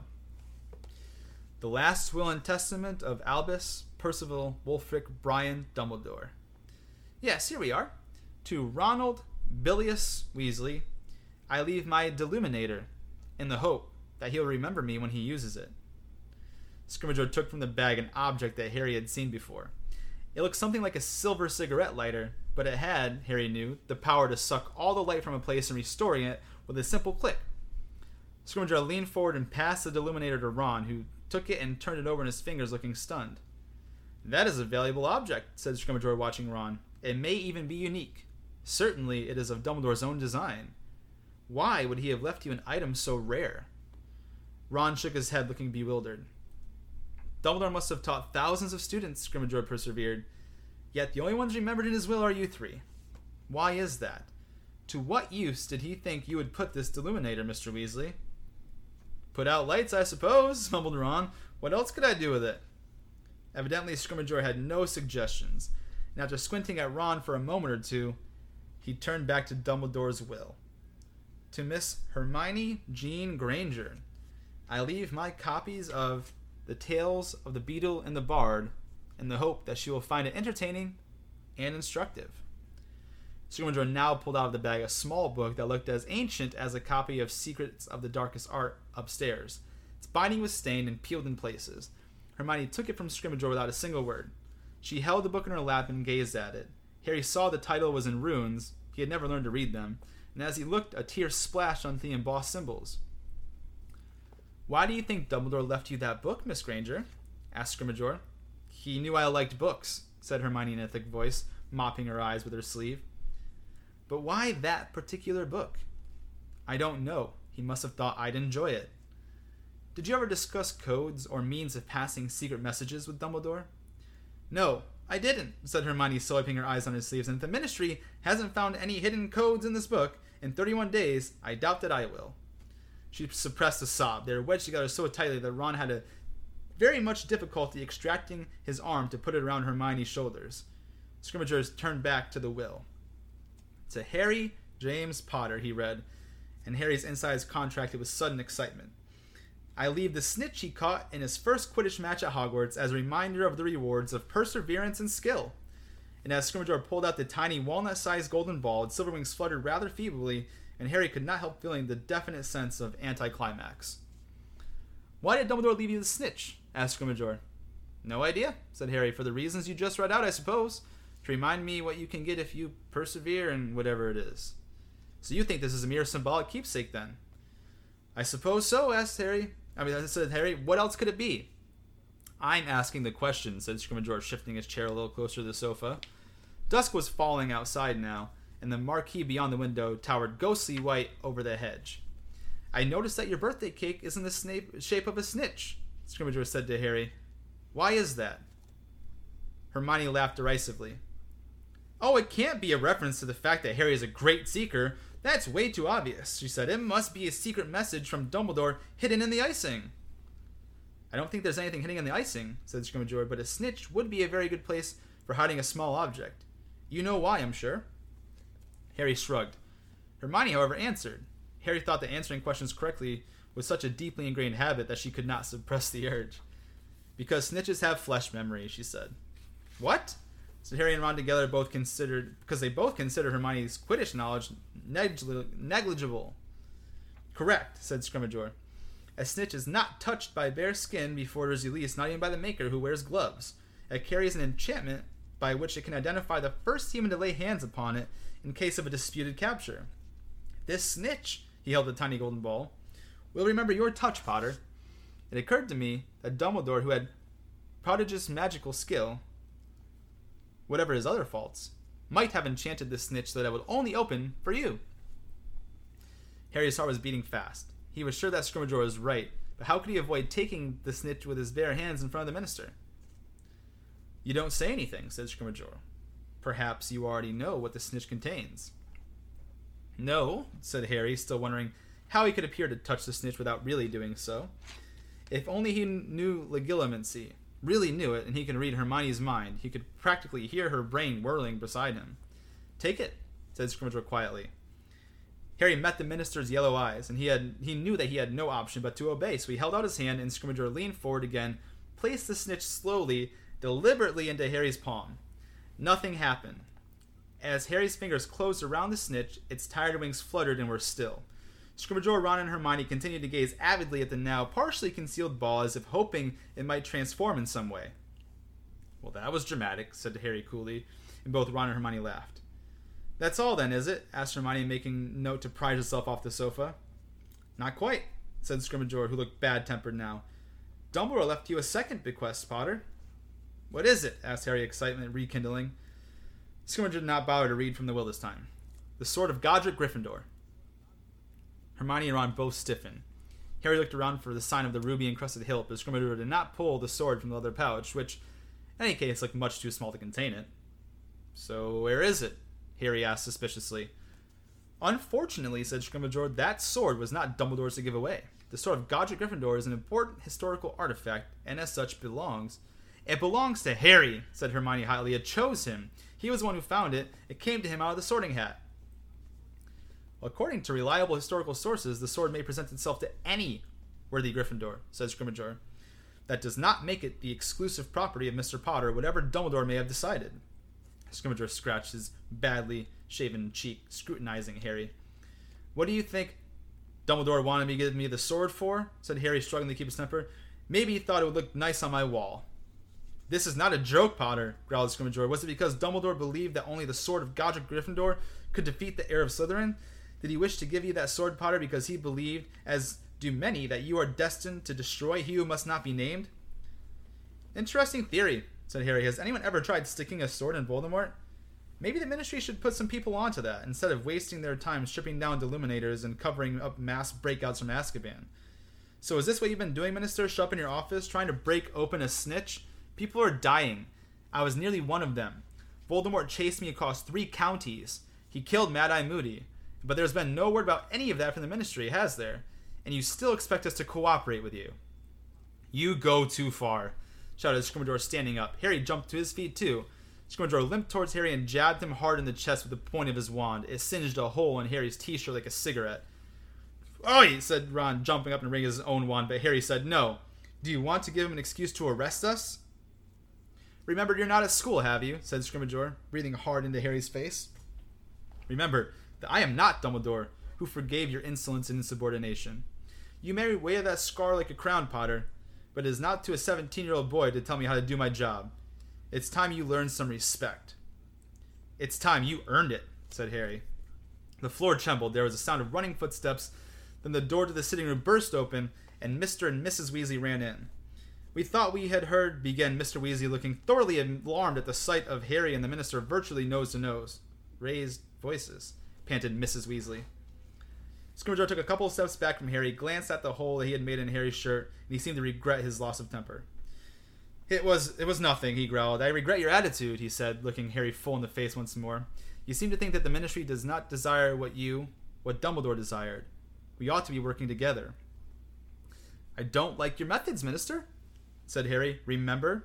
And for the second time he raised his right fist to display to Scrimgeour the scars that still showed white on the back of it, spelling, I must not tell lies. Scrimgeour's expression hardened. He turned away without another word and limped from the room. Mrs. Weasley hurried after him, and Harry heard her step at the back door, and after a minute or so she called, He's gone. What do you want? Mr. Weasley asked, looking around at Harry, Ron, and Hermione as Mrs. Weasley came back, hurrying to them. To give what Dumbledore left us. They've only just released the contents of his will. Outside in the garden, over the dinner table as the 3 objects Scrimgeour had given them were passed from hand to hand. Everyone exclaimed over the Deluminator and the tales of the Beetle and the Bard, and lamented the fact that Scrimgeour had refused to pass on the sword, but none of them could have offered any suggestion as to why Dumbledore would have left Harry an old snitch. As Mr. Weasley examined the Deluminator for the 3rd or 4th time, Mrs. Weasley said tentatively, "Harry, dear, everyone's awfully hungry. We didn't like to start without you. Shall I serve dinner now?" And they all ate rather hurriedly. Then after a hasty chorus of happy birthday and much gulping of cake, the party broke up. Hagrid, who was invited to the wedding the following day but was far too bulky to sleep in the overstretched burrow, he left to set up a tent for himself in a neighboring field. "Meet us upstairs," Harry whispered to Hermione while they helped Mrs. Weasley to restore the garden to its normal state after everyone's gone to bed. Up in the attic room, Ron examined his Deluminator, and Harry filled Hagrid's moleskin purse not with gold, but with those items he prized most. Apparently worthless, though some of them were: the Marauder's map, the shard of Sirius's enchanted mirror, and R.A.B.'s locket. He pulled the strings tight and slipped the purse around his neck. Then he sat holding the old snitch and watching its wings flutter, and at last Hermione tapped on the door and tiptoed inside. "Muffliato," she whispered, waving her wand in the direction of the stairs. "I thought you didn't approve of that spell," said Ron. "Times change," said Hermione. "Now, show us that Deluminator." Ron obliged at once. Holding it up in front of him, he clicked it. The solitary lamp that he lit went out at once. "The thing is," whispered Hermione through the dark, "we could have achieved that with Pruvian instant darkness powder." And there was a small click, and the ball of light from the lamp flew back into the ceiling and illuminated them all once more. "Still, it's cool," said Ron a little defensively. "And from what they say, Dumbledore invented it himself." "I know, but you surely wouldn't have singled you out in his will just to help turn out the lights." "Do you think he knew the Ministry would complicate his will and examine everything he left us?" asked Harry. "Definitely," said Hermione. "He couldn't tell us in the will why he was leaving us these things, but that still doesn't explain why he couldn't have given us a hint when he was alive," asked Ron. "Well, exactly," said Hermione, now flicking through the tales of the Beetle and the Bard. "If these things are important enough to pass on right under the nose of the Ministry, you'd think he'd have let us know why, unless he thought it was obvious." "Thought wrong then, didn't he?" said Ron. "I always said he was mental. Brilliant and everything, but cracked. Leaving Harry and an old snitch? What the hell was that about?" "I have no idea," said Hermione. "When Scrimgeour made you take it, Harry, I was so sure that something was going to happen." "Yeah, well," said Harry, his pulse quickening as he raised the snitch in his fingers, "I wasn't going to try too hard in front of Scrimgeour, was I?" "What do you mean?" asked Hermione. "The snitch I caught in my first ever Quidditch match," said Harry. "Don't you remember?" Hermione looked simply bemused, but Ron, however, gasped, pointing frantically from Harry to the snitch and back again until he found his voice. That was the one you nearly swallowed." "Exactly," said Harry, and with his heart beating fast, he pressed his mouth to the snitch. It did not open. Frustration and bitter disappointment welled up inside him. He lowered the golden sphere, but then Hermione cried out, "Writing! There's writing on it! Quick, look!" He nearly dropped the snitch in surprise and excitement. Hermione was quite right. Engraved upon the smooth golden surface, which seconds before had been nothing, were 5 words written in the thin, slanting handwriting that Harry recognized as Dumbledore's. "I open at the close." He had barely read the words when they vanished again. "I open at the close? What's that supposed to mean?" Hermione and Ron shook their heads, looking blank. "I open at the close. At the close. I open at the close." But no matter how often they repeated the words, with many different inflections, they were unable to wring any more meaning from them. "And the sword," said Ron finally, when they had at last abandoned their attempts to divine meaning from the snitch's inscription. "Why did he want Harry to have the sword?" "And why couldn't he have just told me?" said Harry quietly. "It was there. It was right on the wall of his office during all of our talks last year. If he wanted me to have it, why didn't he just give it to me then?" He felt as though he was sitting in an examination with a question he ought to have been able to find the answer to in front of him. His brain was slow, unresponsive. Was there something he had missed in the long talks with Dumbledore last year? Ought he know what all of it had meant? Had Dumbledore expected him to understand? "And as for this book," said Hermione, "the Tales of the Beetle and the Bard, I've never even heard of them." "You've never heard of the Tales of the Beetle and the Bard?" said Ron incredulously. "You're kidding, right?" "No, I'm not," said Hermione in surprise. "Do you know them then?" "Well, of course I do." Harry looked up diverted. The circumstance of Ron having read a book that Hermione had not was unprecedented. Ron, however, looked bemused at their surprise. "Oh, come on. All the old kids' stories are supposed to be the Beatles, aren't they? The Fountain of Fair Fortune, The Wizard and the Hopping Pot, Babbity Rabbity and her cackling stump." "Excuse me?" said Hermione, giggling. What was that last one? Come off it, said Ron, looking in disbelief from Harry to Hermione. You must have heard of Babbity Rabbity.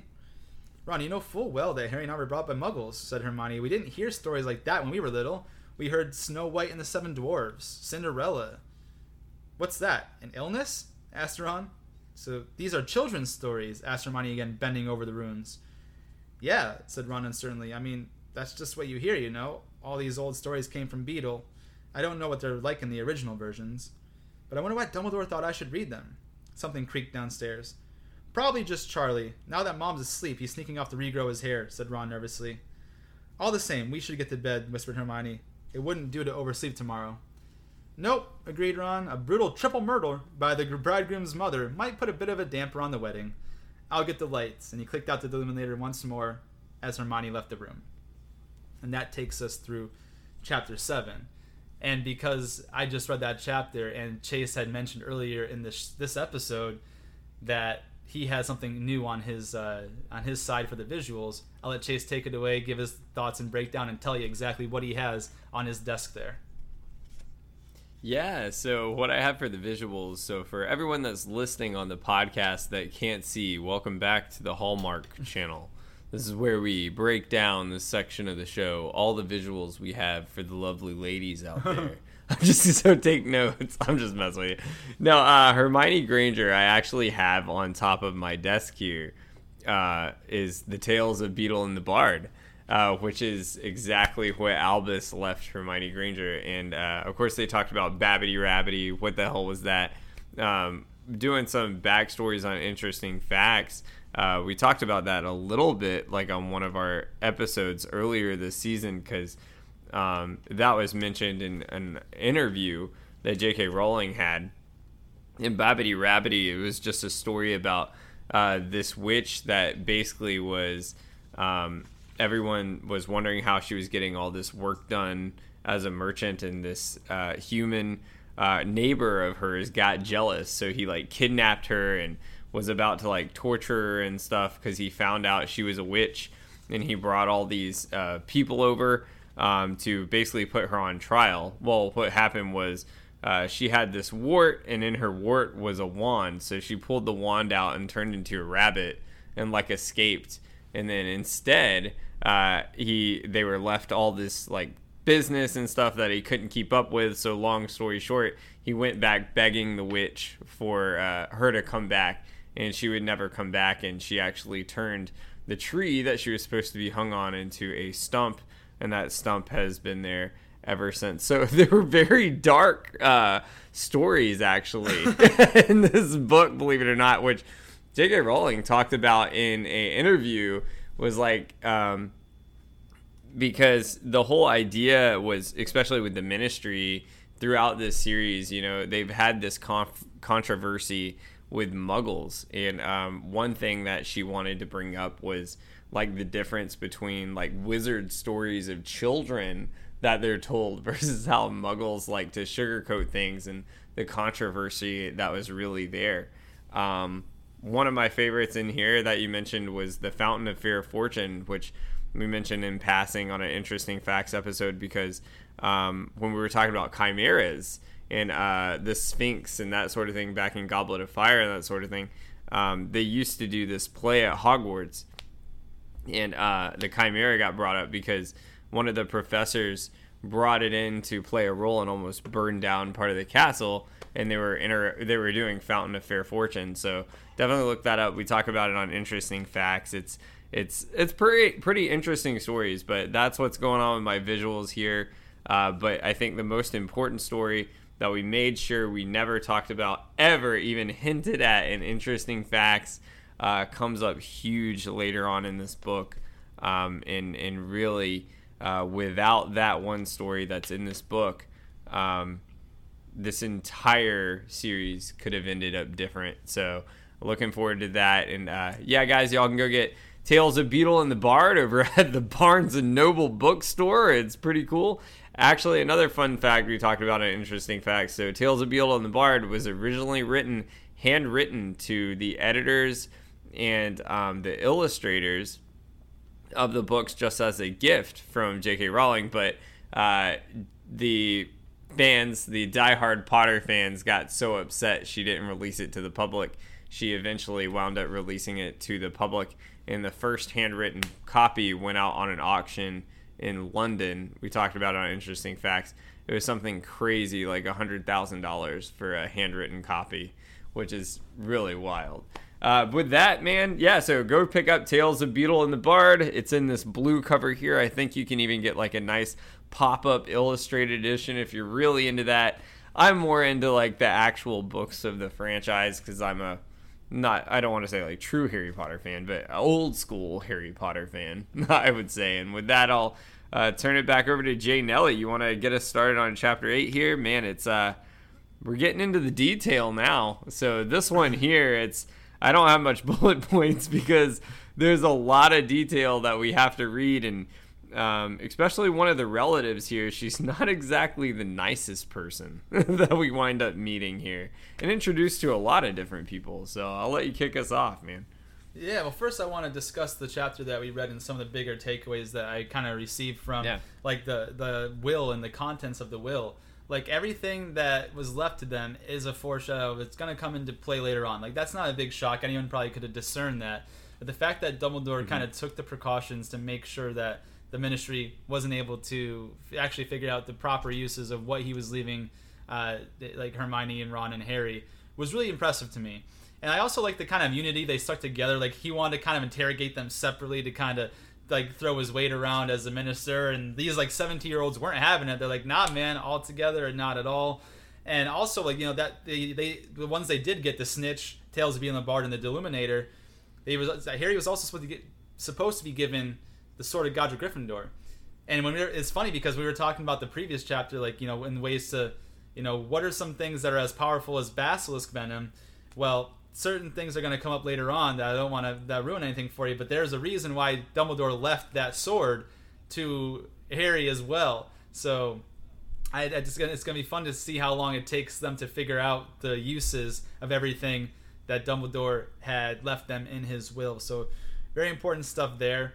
On top of that, the fact that like that big foreshadow of when Harry put his mouth to the Snitch and it says, "I open at the close." That's a huge like thing there. It's funny because when I first read it, I knew exactly like I knew exactly what that meant. Like as soon as I saw that, I was like, I know where this is going. So yeah, I did like it as a big foreshadow. I proved myself right at the end of the novel. That was good though. So those are the big kind of takeaways.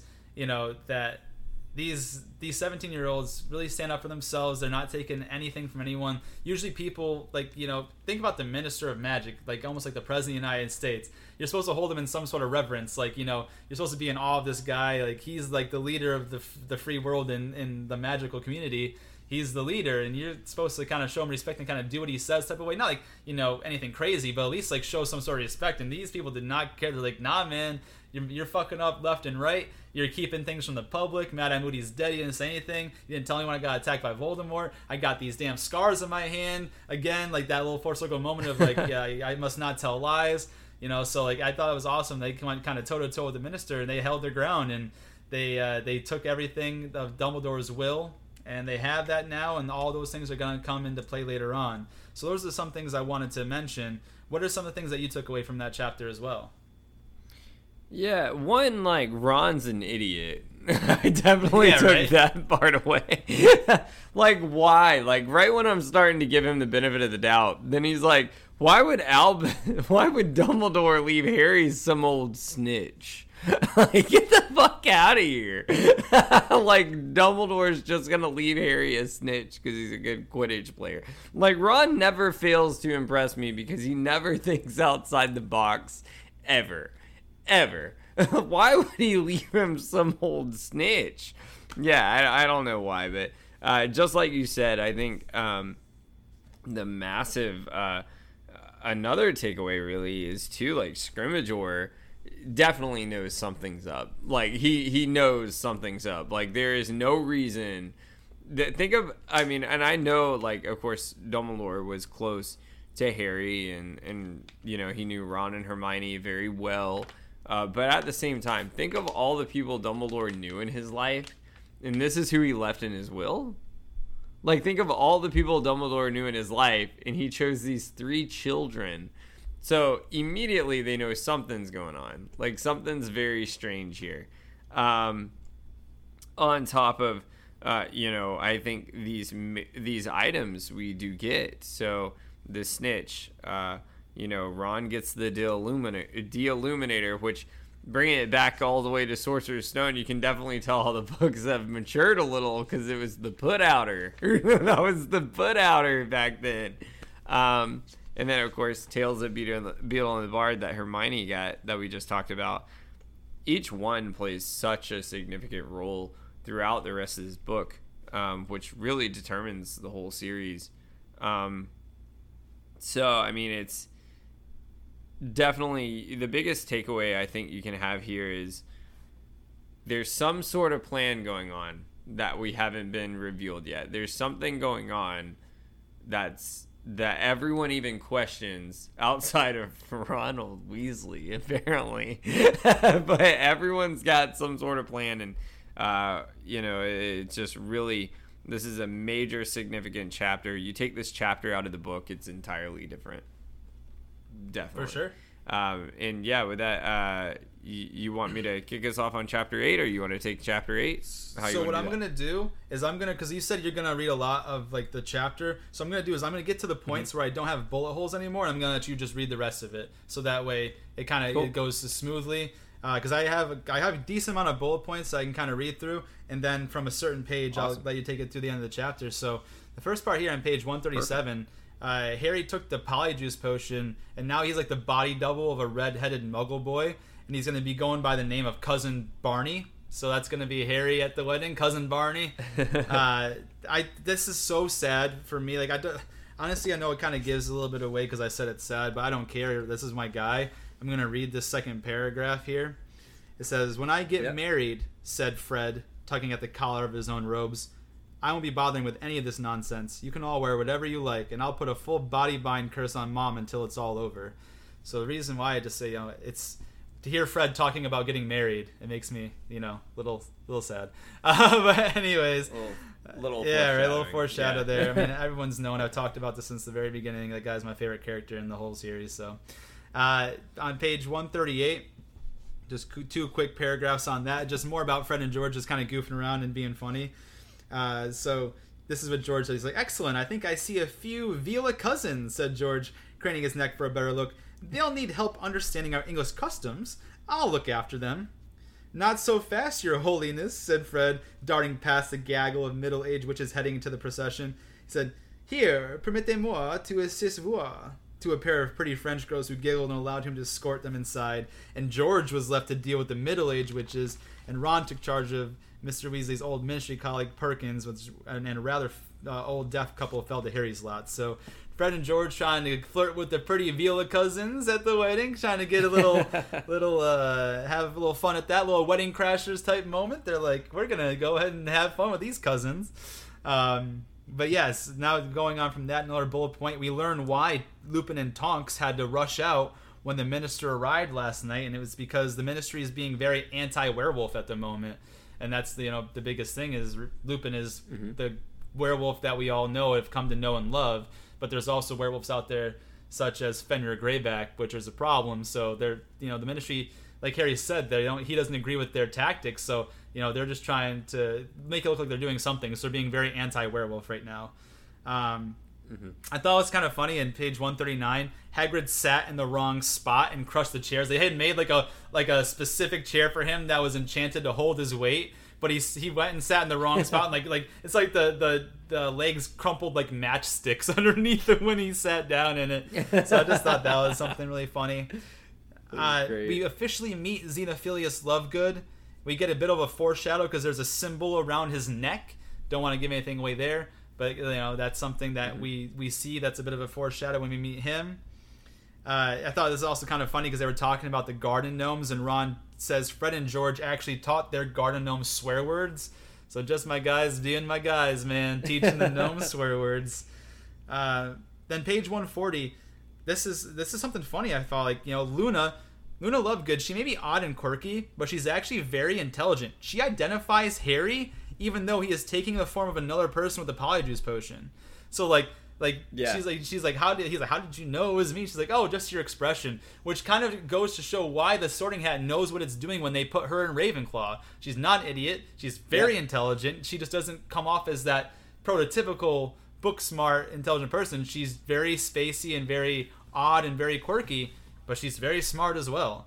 So I thought that was pretty cool. According to Xenophilius Lovegood, garden gnome bites are a good thing and their saliva is beneficial. So that's interesting. Page 141, we meet Auntie Muriel.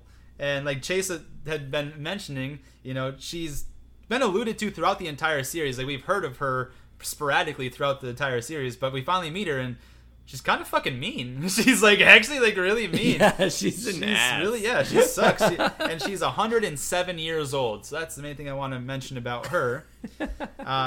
Page 142, I'm just going to read the second paragraph about Muriel writing Fred and George out of her will.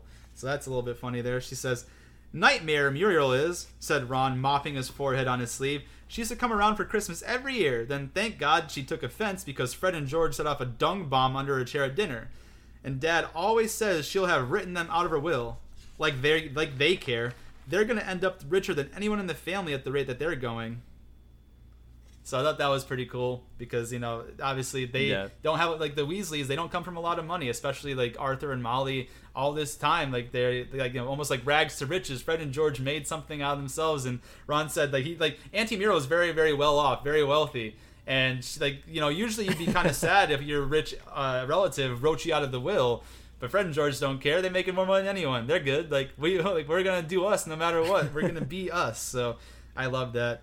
And then in page 142, a little bit down below, we get a full circle moment from the Prisoner of Azkaban when we hear about Uncle Bilious.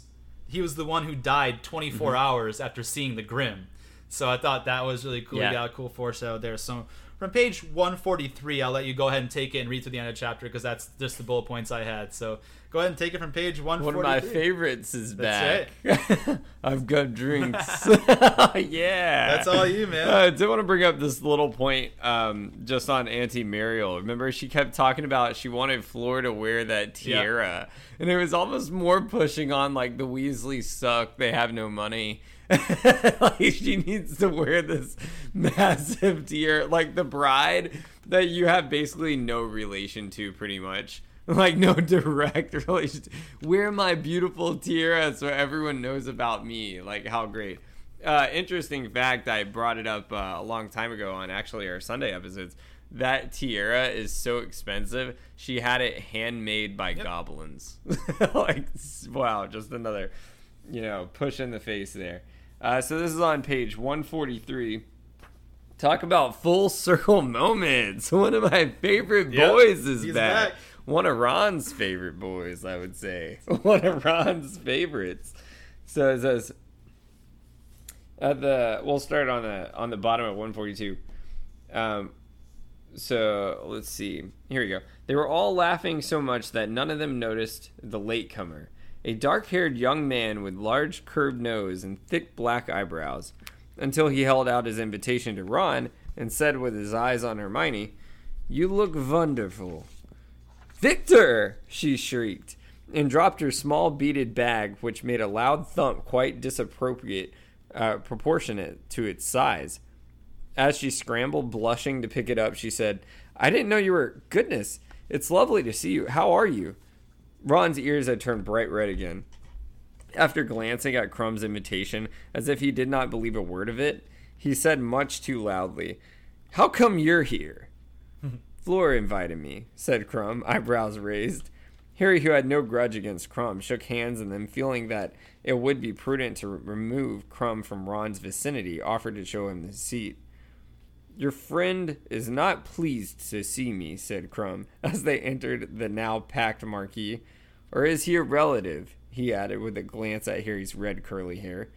"Cousin," Harry muttered, but Crumb was not really listening. His appearance was causing a stir, particularly amongst the Vila cousins. He was, after all, a famous Quidditch player. While people were still craning their necks to get a good look at him, Ron, Hermione, Fred, and George came hurrying down the aisle. "Time to sit down," Fred told Harry, "or we're going to get run over by the bride." Harry, Ron, and Hermione took their seats in the second row behind Fred and George. Hermione looked rather pink, and Ron's ears were still scarlet. After a few moments, he muttered to Harry, "Did you see his grown, stupid little beard?" Harry gave a non-committal grunt. A sense of jittery anticipation had filled the warm tent, the general murmuring broken by occasional spurts of excited laughter. Mr. and Miss Weasley strolled up the aisle, smiling and waving at relatives. Miss Weasley was wearing a brand new set of amethyst-colored robes with a matching hat.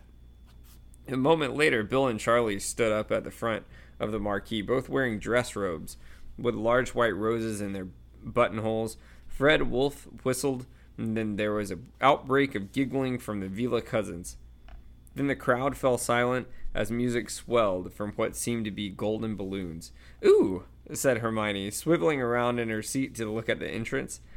A great collective sigh issued from the assembled witches and wizards as Monsieur Delacour and Fleur came walking up the aisle, Fleur gliding.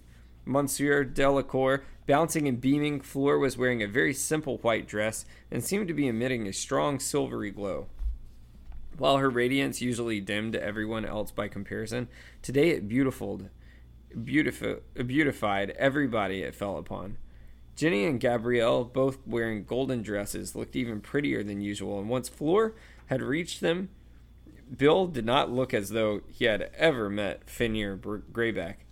"Ladies and gentlemen," said a slightly sing-song voice, and with a slight shock, Harry saw the small, tufty-haired wizard who had presided at Dumbledore's funeral, now standing in front of Bill and Fleur.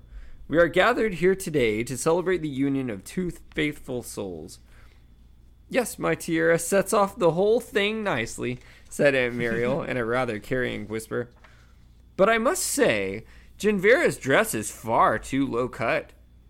Ginny glanced around, grinning, winked at Harry, and then quickly faced the front again. Harry's mind wandered a long way from the marquee, back to afternoons spent alone with Ginny in lonely parts of school grounds. They seemed so long ago. They had always seemed too good to be true, as though he had been stealing shining hours from a normal person's life, a person whose lightning-shaped scar on his forehead. "Do you, William, take Fleur Isabel?" In the front row, Miss Weasley and Madame Delacour were both sobbing quietly into scraps of lace. Trumpet-like sounds from the back of the marquee told everyone that Hagrid had taken out on one of his own tablecloth-sized handkerchiefs. Hermione turned and beamed at Harry. Her eyes, too, were full of tears. "Then I declare you bonded for life." The tufty-haired wizard waved his wand high over the heads of Bill and Fleur, and a shower of silver stars fell upon them, spiraling around their now entwined fingers. As Fred and George led a round of applause and golden balloons overhead burst, birds of paradise and tiny golden bells flew and floated out of them, adding their songs and chimes to the din. "Ladies and gentlemen," called the tufty-haired wizard, "if you would please stand up." They all did so, Aunt Muriel grumbling audibly. He waved his wand again. The seats on which they had been sitting rose gracefully into the air as the canvas walls of the marquee vanished, so that they stood beneath a canopy supported by golden poles, with a glorious view of the sunlit orchard and surrounding countryside.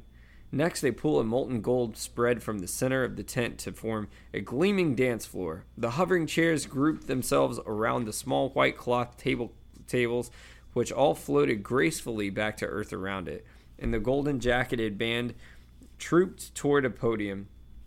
"Smooth," said Ron, approvingly as the waiters popped up all on the sides, some bearing silver trays of pumpkin juice, butterbeer, and fire whiskey, others tottering piles of tarts and sandwiches. "We should go and congratulate them," said Hermione, standing on tiptoe to see the place where Bill and Fleur had vanished amid a crowd of well-wishers. "We'll have time later," shrugged Ron, snatching 3 butterbeers from a passing tray and handing one to Harry. Hermione copholed, "Let's grab a table." "Not there. Nowhere near Muriel." Ron led the way across the empty dance floor, glancing left and right as he went. Harry felt sure that he was keeping an eye out for Crumb. By the time they had reached the other side of the marquee, most of the tables were occupied. The emptiest was the one where Luna sat alone. "All right, if we join you?" asked Ron. "Oh, yes," she said happily. "Daddy's just gone to give Bill and Fleur our present." "What is it, a lifetime supply of Gertie Roots?" asked Ron. Hermione aimed a kick under the table, but Harry caught him instead. Eyes watering in pain, Harry lost track of the conversation for a few moments. The band had begun to play. Bill and Fleur took the dance floor first. To great applause after a while, Mr. Weasley led Madame Delacour onto the floor, followed by Miss Weasley and Fleur's father. "I like this song," said Luna, swaying in time to the waltz-like tune. And a few seconds later, they stood up and glided onto the dance floor, where she revolved on the spot quite alone, eyes closed and waving her arms. "She's great, isn't she?" said Ron admittingly. "Always good value." But the smile vanished from his face at once. Victor Crumb had dropped into Luna's vacant seat. Hermione looked pleasurably flustered, but this time Crumb had not come to compliment her. With a scowl on his face, he said, "Who is the man in the yellow?" "That's Xenophilius Lovegood. He's the father of a friend of ours," said Ron. His pugnacious tone indicated that they were not about to laugh at Xenophilius, despite the clear provocation. "Come and dance," he added abruptly to Hermione. She looked taken aback but pleased to, and got up. They vanished together into the growing throng on the dance floor. "Are they together now?" asked Crumb, momentarily distracted. Sort of," said Harry. "Who are you?" Crumb asked. "Barney Weasley." They shook hands. "You, Barney, you know this man Lovegood well?" "No, I only met him today. Why?" Crumb glowered over the top of his drinks, watching Xenophilius, who was chatting to several warlocks on the other side of the dance floor. "Because," said Crumb, "if he was not guest of Fleur's, I would duel him here and now for wearing that filthy sign upon his chest." "Sign?" said Harry, looking over at Xenophilius too. The strange triangular eye was gleaming on his chest. "Why? What's wrong with it?" "Grindelwald. That is Grindelwald's sign." "Grindelwald? The dark wizard Dumbledore defeated?" "Exactly." Crumb's jaw muscles worked as if he were chewing. Then he said, "Grindelwald killed many people. My father, for instance. My grandfather, for instance.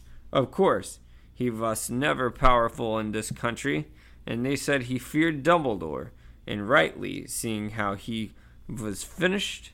But this," he pointed a finger at Xenophilius, "this is his symbol. I recognized it at once. Grindelwald carved it on the wall at Durmstrang, when a was pupil there. Some idiots copied it onto their books and clothes, thinking to make themselves impressive, until those of us who had lost family members to Grindelwald taught them better." Crumb crackled his knuckles menacingly and glowered at Xenophilius. Harry felt perplexed. It seemed incredibly unlikely that Luna's father was a supporter of the dark arts, and nobody else in the tent seemed to have recognized the triangular rune-like shape. "Are you, quite sure it's Grindelwald's?" "I am not mistaken," said Crumb coldly. "I've walked past the sign for years. I know it well." "Well, there's a chance," said Harry, "that Xenophilius doesn't actually know what the symbol means. The Lovegoods are quite unusual. He could easily have picked it up somewhere and think it's a cross-section of the head of a crumple-horned Snorkack or something." "The cross-section of what?" "Well, I don't know what they are, but apparently he and his daughter go on holidays looking for them." Harry felt he was doing a bad job explaining Luna and her father. "That's her," he said, pointing at Luna, who was still dancing alone, waving her arms around her head like someone attempting to beat off midges. "Why is she doing that?" asked Crumb. "Probably trying to get rid of Rackspurt," said Harry, who recognized the symptoms. Crumb did not seem to know whether or not Harry was making fun of him. He drew his wand from inside his robes and tapped it menacingly on his thigh. Sparks flew out from the end. "Gringotts," said Harry loudly, and Crumb started. But Harry was too excited to care. The memory had come back to him at the sight of Crumb's wand, Ollivander taking it and examining it carefully before the Triwizard Tournament. "What about him?" asked Crumb suspiciously. "He's a wand maker. I know that," said Crumb. "He made your wand. That's what I thought. Quidditch." Crumb was looking more and more suspicious. "How do you know Gringovich made my wand?" Grigorovich. Took the O out there. How do you know Grigorovich made my wand? I read it somewhere, I think, said Harry. In a fan magazine? He improvised wildly, and Crumb looked mollified. I had not realized I ever discussed my wand with fans, he said. Sir, where is Grigorovich these days? Crumb looked puzzled. He retired several years ago. I was one of the last to purchase Grigorovich wand. They are the best, although I know, of course, that you Britons set much store by Ollivander. Harry did not answer. He pretended to watch the dancers like Crumb, but he was thinking hard. So Voldemort was looking for a celebrated wand maker, and Harry did not have to search far for a reason? It was surely because of what Harry's wand had done on that night that Voldemort had pursued him across the skies. The holly and phoenix feather wand had conquered the borrowed wand, something that Ollivander had not anticipated or understood. Would Grigorovich know better? Was he truly more skilled than Ollivander? Did he know secrets of wands that Ollivander did not? This girl is very nice looking, Crumb said, recalling Harry to his surroundings. Crumb was pointing at Ginny, who had just joined Luna. She is also a relative of yours? Yeah, said Harry, suddenly irritated. And she's seeing someone. Jealous type. Big bloke. You wouldn't want to cross him, Crumb grunted. What? He said, draining his goblet and getting to his feet again. Is the point of being an international Quidditch player if all the good-looking girls are taken? And he strode off, leaving Harry to take a sandwich from a passing waiter and then make his way around the edge of the crowded dance floor. He wanted to find Ron to tell him about Grigorovich, but Ron was dancing with Hermione out in the middle of the floor. Harry leaned up against one of the golden pillars and watched Ginny, who was now dancing with Fred and George's friend Lee Jordan, trying not to feel resentful about the promise he had given Ron. He had never been to a wedding before, so he could not judge how wizarding celebrations differed from Muggle ones, though he was pretty sure that the latter would not involve a wedding cake topped with 2 model phoenixes that took flight when the cake was cut, or bottles of champagne that floated unsupported through the crowd. And as evening drew in and moths began to swoop under the canopy, now lit with floating golden lanterns, the revelry became more and more uncontained. Fred and George had long since disappeared into the darkness with a pair of Fleur's cousins. Charlie, Hagrid, and a squat wizard in a purple pork pie hat were singing Odo the Hero in a corner. Wandering through the crowd so as to escape the drunken uncle of Ron's, who seemed unsure whether or not Harry was his son, Harry spotted an old wizard sitting alone at a table. His cloud of white hair made him look rather like an aged dandelion clock and was topped by a moth-eaten fez. He was vaguely familiar. Racking his brains, Harry suddenly realized that this was Aphelios Doge, member of the Order of the Phoenix and the writer of Dumbledore's obituary. Harry approached him. May I sit down? Of course, said Doge. He had a rather high-pitched, wheezy voice. Harry leaned in. Mr. Doge, I'm Harry Potter, Doge gasped. My dear boy, Arthur told me you were here, disguised. I am so glad, so honored. In a flutter of nervous pleasure, Doge poured Harry a goblet of champagne. I thought of writing you, he whispered after Dumbledore. The shock. And for you, I'm sure. Doge's tiny eyes filled with sudden tears. I saw the obituary you wrote for the Daily Prophet, said Harry. I didn't realize you knew Professor Dumbledore so well. As well as anyone, said Doge, dabbing his eyes with a napkin. Certainly I knew him the longest, if you don't count Aberforth, and somehow people never do seem to count Aberforth. Speaking of the Daily Prophet, I don't know whether you saw Mr. Doge... Oh, please call me Aphelios, dear boy. Aphelios, I don't know whether you saw the interview Rita Skeeter gave about Dumbledore. Doge's face flooded with angry color.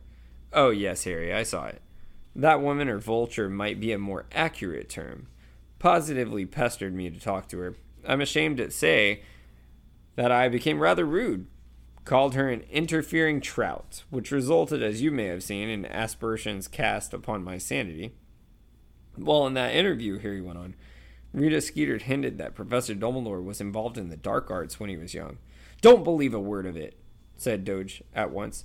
Not a word, Harry. Let nothing tarnish your memories of Albus Dumbledore. Harry looked into Doge's earnest, pained face and felt no reassured but frustrated. But Doge really think it was that easy? That Harry could simply choose not to believe? Didn't Doge understand Harry needs to be sure, to know everything? Perhaps Doge suspected Harry's feelings, for he looked concerned and hurried on. Harry, Rita Skeeter is dreadful. But he was interrupted by a shrill cackle. Rita Skeeter? Oh, I love her. Always read her. Harry and Doge looked up to see Aunt Mariel standing there. The plumes dancing on her hat, a goblet of champagne in her hand. She's written a book about Dumbledore, you know. Hello, Mariel, said Doge. Yes, we were just discussing. You there. Give me a chair. I'm 107. Another red-headed Weasley cousin jumped off his seat, looking alarmed, and Aunt Mariel swung it around with a surprising strength and plopped herself down upon it between Doge and Harry. Hello again, Barry, or whatever your name is, she said to Harry. Now, what were you saying about Rita Skeeter, Elphilius? You know she's written a biography on Dumbledore. I can't wait to read it. I must remember to place an order at Flourish and Bots. Doge looked stiff and solemn at this, but Aunt Mariel drained her goblet and clicked her bony fingers at a passing waiter for a replacement. She took another large gulp of champagne, belched, and then said, There's no need to look like a pair of stuffed frogs.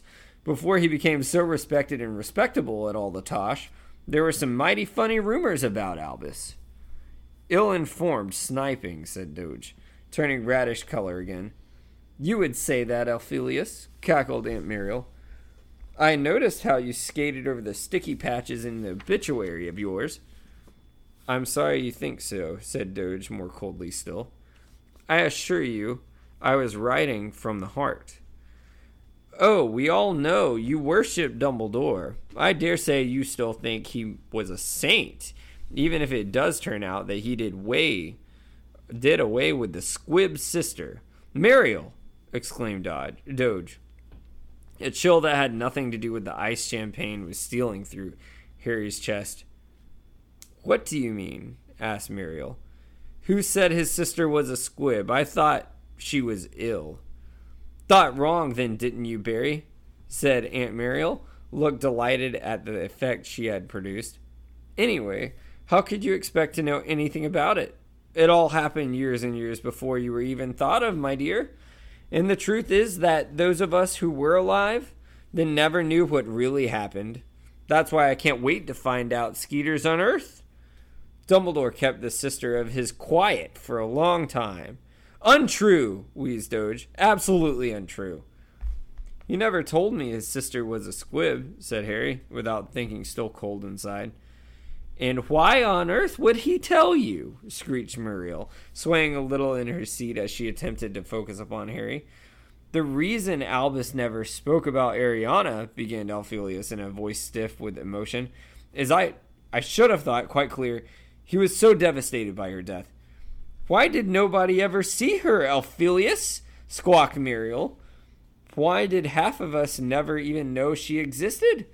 Until they carried the coffin out of the house and held a funeral for her. Where was saintly Albus, while Ariana was locked in a cellar, off being brilliant at Hogwarts and never mind what was going on in his own house? What do you mean locked in a cellar? Asked Harry. What is this? Doge looked wretched. Auntie Mariel cackled again and answered Harry. Dumbledore's mother was a terrifying woman. Simply terrifying. Muggle-born, though I heard she pretended otherwise. She never pretended anything of the sort.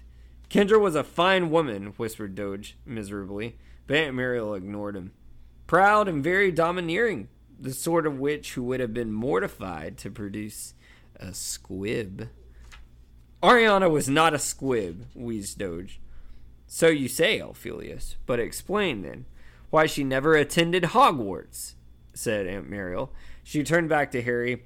In our day, squibs were often hushed up, though to take it to the extreme of actually imprisoning a little girl in a house and pretending she didn't exist. I tell you that's not what happened, said Doge.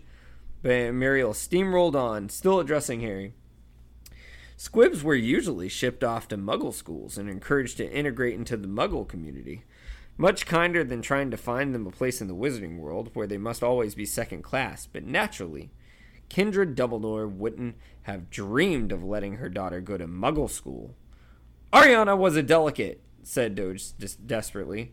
Her health was always too poor to permit her to leave the house, cackled Muriel. And yet she was never taken to St. Mungo's, and no healer was ever summoned to see her. Really, Muriel, how can you possibly know whether... For your information, Elphelius, my cousin Lancelot was a healer at St. Mungo's at the time, and he told my family in the strictest confidence that Ariana had never been seen there. Almost suspicious, Lancelot thought. Doge looked to be on the verge of tears. Aunt Muriel, who seemed to be enjoying herself hugely, snapped her fingers for more champagne. Numbly, Harry thought of how the Dursleys had once shut him up, locked him away, kept him out of sight, all for the crime of being a wizard. Had Dumbledore's sisters suffered the same fate in reverse, imprisoned for a lack of magic? And had Dumbledore truly left her to the fate of while he went off to Hogwarts to prove himself brilliant and talented? Now, if Kendra hadn't died first, Muriel resumed, I'd have said that it was she who finished off Ariana. How can you, Muriel? Groaned Doge. A mother kill her own daughter? Think of what you're saying. If the mother in question was capable of imprisoning her daughter for years on end, why not? Shrugged Aunt Muriel. But as I say, it doesn't see fit because Kendra died before Ariana. Of what nobody ever seems sure. Oh, no doubt Ariana murdered her, said Doge, with a brave attempt at scorn. Why not? Yes, Ariana might have made a desperate bid for freedom and killed Kendra in the struggle, said Auntie Muriel thoughtfully. Shake your head all you like, Elphelius. You were at Ariana's funeral, were you not? Yes, I was, said Doge, through trembling lips, and in more desperately an occasion I cannot remember. Albus was heartbroken. His heart wasn't the only thing. Didn't Aberforth break Albus's nose halfway through the service? If Doge had looked horrified before this, it was nothing to how he looked now. Muriel might have stabbed him.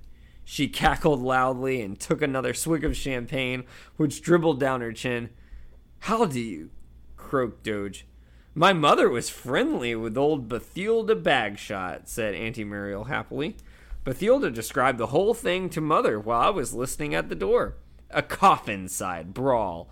The way Bathilda told it, Aberforth shouted that it was all Albus's fault that Ariana was dead and then punched him in the face. According to Bathilda, Albus did not even defend himself. And that's odd enough in itself. Albus could have destroyed Aberforth in a duel with both hands tied behind his back. Muriel swigged yet more champagne. The recitation of these old scandals seemed to elate her as much as they horrified Doge. Harry did not know what to think, what to believe. He wanted the truth, and yet all Doge did was sit there and bleat feebly that Ariana had been ill. Harry could hardly believe that Dumbledore would not have intervened if such cruelty was happening inside his own house, and yet there was undoubtedly something odd about the story. And I tell you something else, Muriel said, hiccuping loudly as she lowered her goblet. I think Bathilda has spilled the beans to Rita Skeeter. All those hints in Skeeter's interview about an important source close to Dumbledore's? Goodness knows, she was there all through Ariana's business, and it would fit. Bathilda would never talk to Rita Skeeter, whispered Doge. Bathilda Bagshot? Harry said. The author of A History of Magic? The name was printed on the front of one of Harry's textbooks, though admittedly not one of the ones he had read most attentively. Yes, said Doge, clutching at Harry's question like a drowning man at a lifebelt. A most gifted magical historian and an old friend of Albus's. Quite gaga these days, I've heard, said Aunt Muriel cheerfully. If that is so, it is even more dishonorable for Skeeter to have taken advantage of her, said Doge. And no resilience can be placed on anything Bathilda may have said. Oh, there are ways of bringing back memories, and I'm sure Rita Skeeter knows them all, said Aunt Muriel. But even if Bathilda's completely cuckoo, I'm sure she'd still have old photographs, maybe even letters. She knew the Dumbledores for years. Well, worth a trip to Godric's Hollow, I'd have thought. Harry, who had been taking a sip of butterbeer, choked. Doge banged up on the back as Harry coughed, looking at Aunt Muriel through streaming eyes. Once he had control of his own voice again, he asked, Bathilda Bagshot lives in Godric's Hollow? Oh, yes. She's been there forever. The Dumbledores moved there after Percival was imprisoned, and she was their neighbor. The Dumbledores lived in Godric's Hollow? Yes, Barry, that's what I said, said Aunt Muriel testily. Harry felt drained to empty. Never once in 6 years had Dumbledore told Harry that they had both lived and lost loved ones in Godric's Hollow. Why? Were Lily and James buried close to Dumbledore's mother and sister?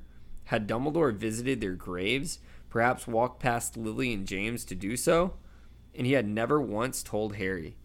Never bothered to say. And why it was so important, Harry could not explain even to himself.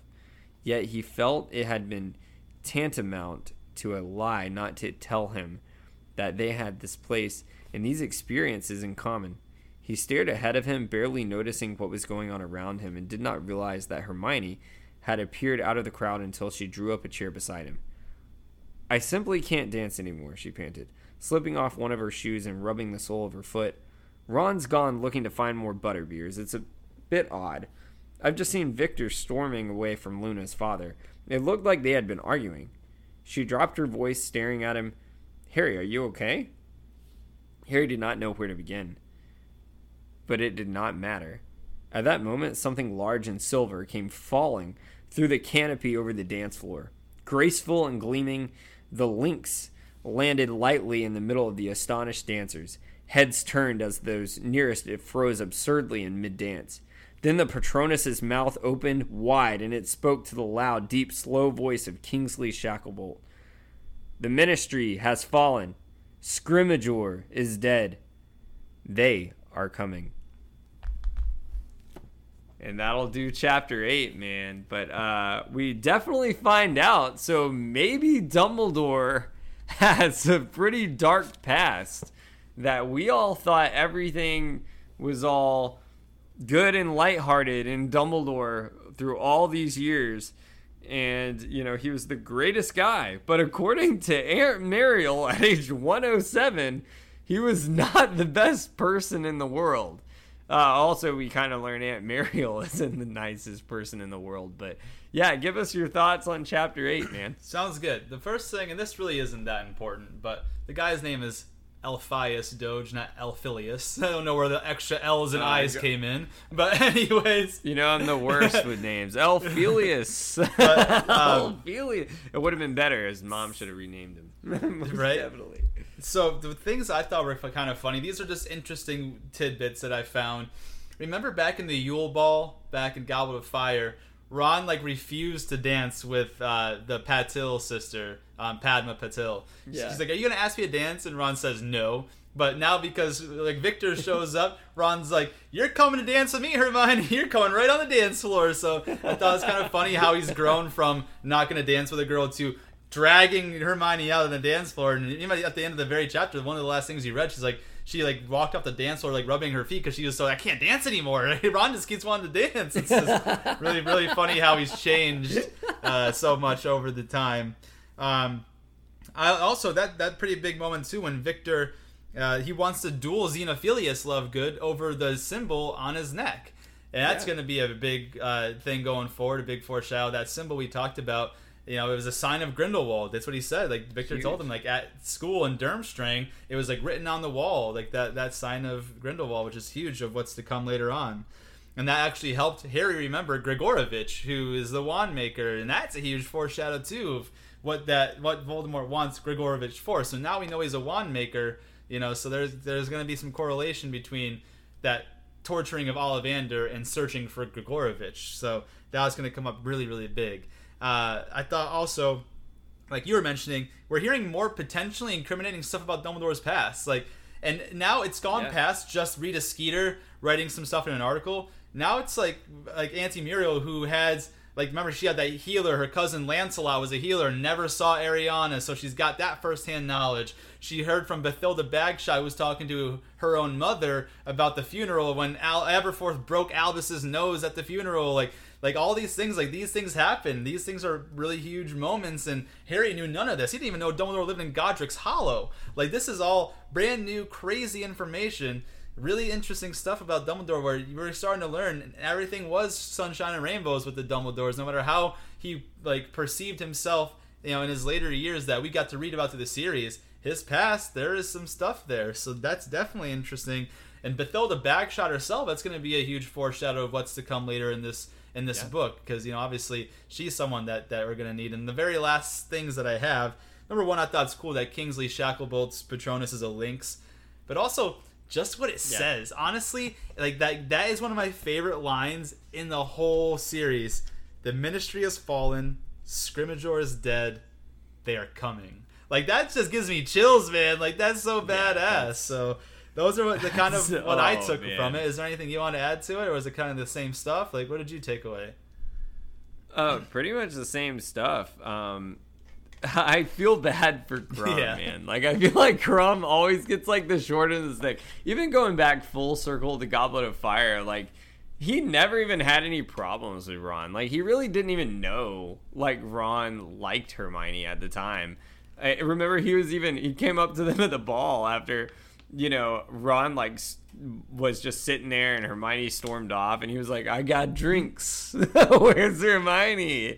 Like, he's like the nicest guy. Like, he's like the nicest guy to everyone, and Ron's just always like an ass to him. Like, just straight up an ass. And, you know, Ron was sitting there. It was almost like that Vince Vaughn in Wedding Crashers. Like, he was like, why'd I have to go showing off like that? I know I'm a good dancer. You know, Ron was on that dance floor just looking over the whole time. Keep dancing, Hermione. Keep going. We're not done yet. We're not done yet. Such an ass. Meanwhile, like, Victor Crumb doesn't give two shits about Ron and Hermione. He's over here worried about Grigorovich with Harry, and Ron's over there like, fuck you, Crumb. Fuck you, man.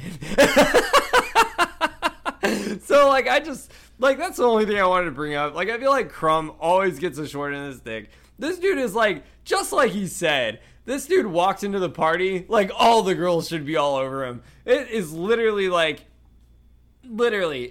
what's a good example for football? Let's say, so this is if Tom Brady walks into a party, but 5 years ago, where he already had, like, 3 rings, girls should be everywhere on this guy. Girls should be everywhere, and he's sitting there, and, like, he's like, all right, like, he's taking my girl, whatever, time's passed, I'll get over it. Then he looks at the other girl, and then fucking Harry's like, she's seeing somebody.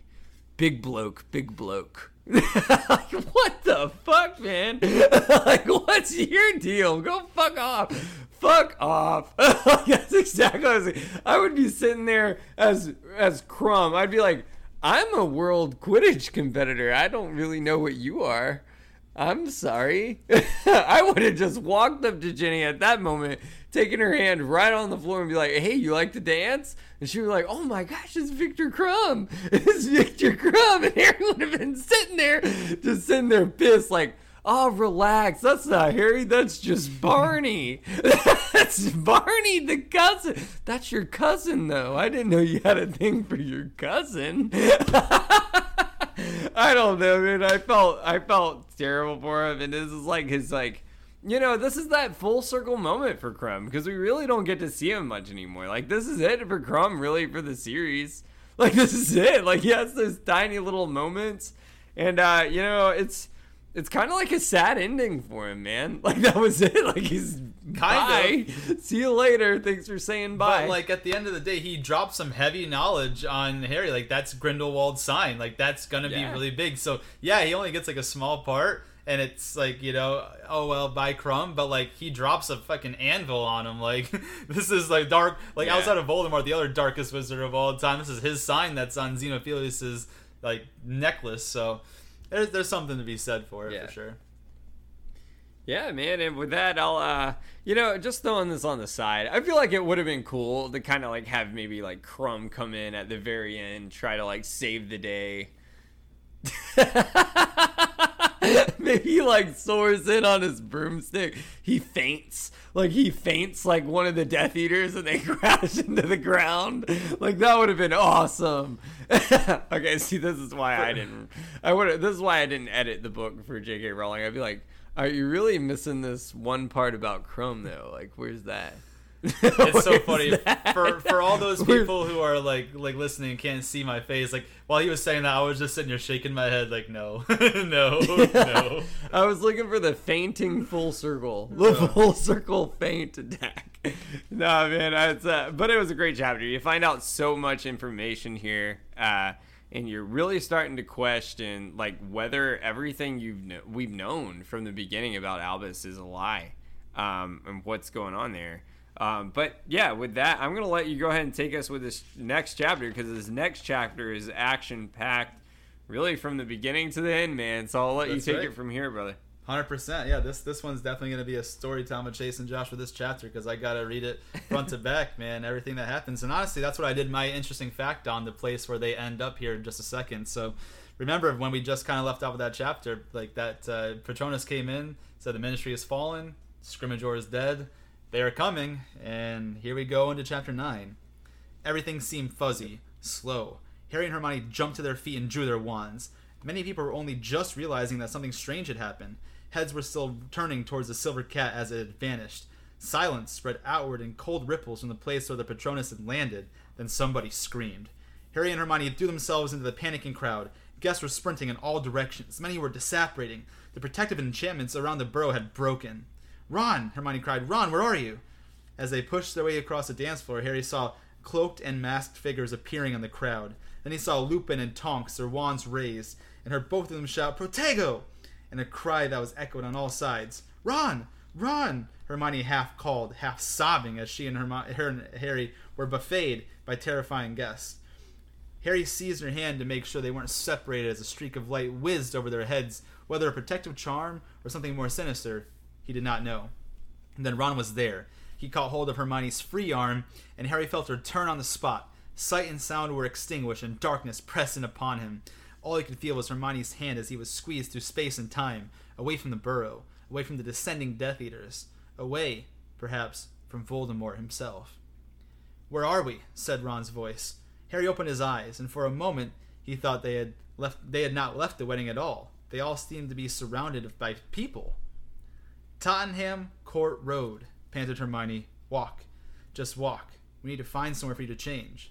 And that's what I did my interesting fact on, actually, guys, is Tottenham Court Road, as a side note. Anyway, Harry did as she was asked. They half walked, half ran up the wide, dark street, thronged with late-night revelers and lined with closed shops, stars twinkling above them. A double-decker bus rumbled with a group of merry pub-goers, ogled them as they passed. Harry and Ron were still wearing dress robes.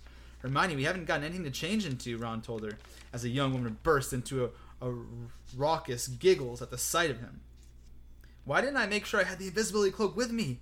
said Harry, inwardly cursing at his own stupidity. "All last year I kept it on me, and it's okay. I've got the cloak. I've got close to both of you," said Hermione. "Just try and act natural. This will do." She led him down a side street, then to the shelter of a shadow alleyway. "When you say you've got the cloak and clothes," said Harry, frowning at Hermione, who was carrying nothing except her small beaded handbag, in which she was now rummaging. "Yes, they're here," said Hermione, and to Harry and Ron's utter astonishment, she pulled out a pair of jeans, a sweatshirt, some maroon socks, and finally the silvery invisibility cloak. "How the ruddy hell—" "Undetectable extension charm," said Hermione. "Tricky, but I think I've done it okay. Anyway, I managed to fit everything we need in here." She gave the fragile-looking bed a little shake, and it echoed like a cargo hold as a number of heavy objects rolled around inside. "Oh, damn, that'll be the books," she said, peering into it, "and I had them stacked by subject. Oh well, Harry, you better take the invisibility cloak. Ron, hurry up and change." "When did you do all this?" Harry asked, and Ron stripped off his robes. "I told you at the burrow. I have the essentials packed for days, you know, in case we need to make a quick getaway. I packed your rucksack this morning, Harry, after you changed, and put it in here. I just had a feeling." "You're amazing, you are," said Ron, handing her his bundled up robes. "Thank you," said Hermione, managing a small smile as she pushed the robes into the bag. "Please, Harry, get that cloak on." Harry threw the invisibility cloak around his shoulders and pulled it up over his head, vanishing from sight. He was only just beginning to appreciate what had happened. "The others, everyone at the wedding." "We can't worry about that now," whispered Hermione. "It's you they're after, Harry, and we'll just put everyone even in more danger by going back." "She's right," said Ron, who seemed to know what Harry was about to argue, even if he couldn't see his face. Most of the order was there. They'll look after everyone. Harry nodded, then remembered that they could not see him, and said, yeah, but he thought of Ginny, and fear bubbled like acid in his stomach. Come on, I think we ought to keep moving, said Hermione. They moved back up the side street and onto the main road again, where a group of men on the opposite side were singing and weaving across the pavement. Just as a matter of interest, why Tottenham Court Road? Ron asked Hermione. I've no idea, it just popped in my head, but I'm sure we're safer out in the Muggle world. It's not where they'll expect us to be. True, said Ron looking around, but don't you feel a bit exposed? Where else is there? Asked Hermione, cringing as the men on the other side of the road started wolf whistling at her. Can hardly book rooms at the Leaky Cauldron, can we? And grow places out if Snape can get in there. I suppose we could try my parents' house, though I think there's a chance they might check there. I just wish they'd shut up. All right, darling, said the drunkest of the men on the other side of the pavement, who was yelling. Fancy a drink? Ditch Ginger and come have a pint.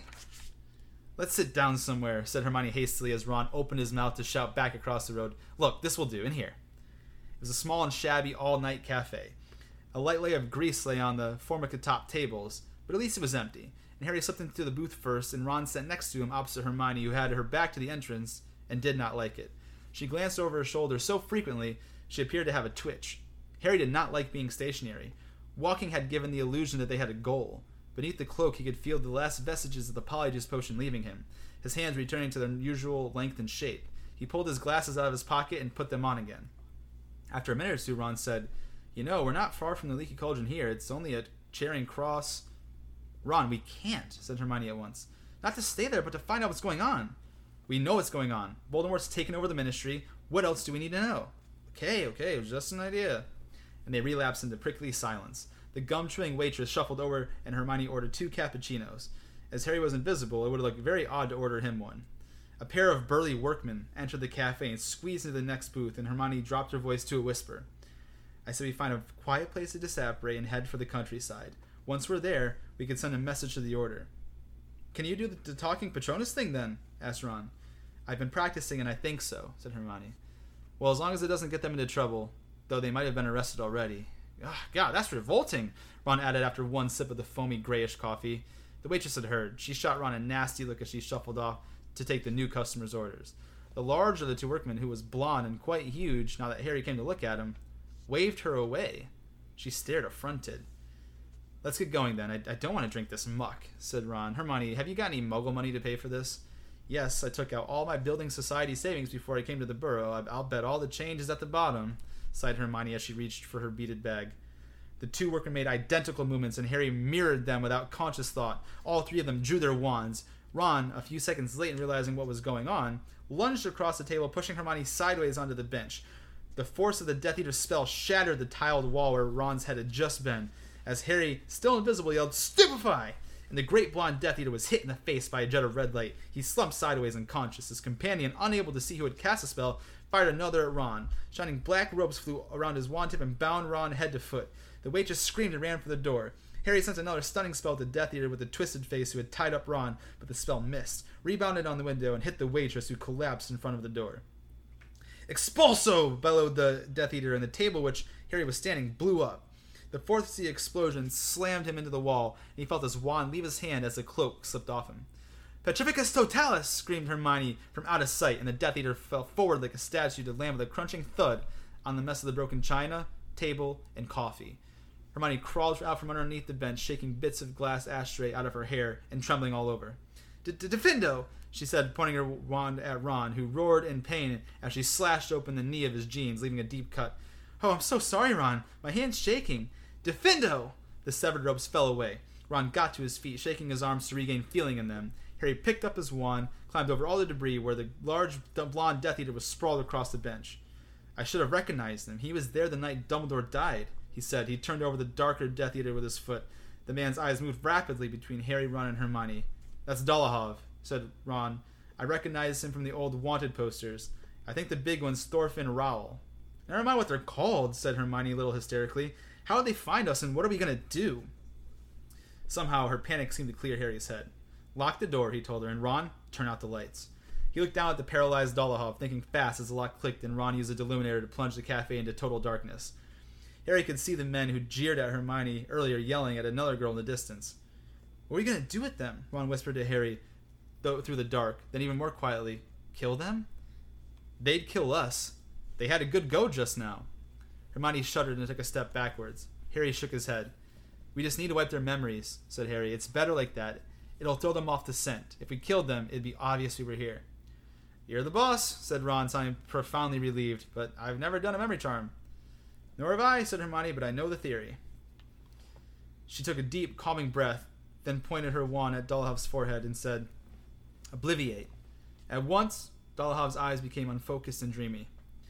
Brilliant, said Harry, clapping her on the back. Take care of the other one and the waitress while Ron and I clear up.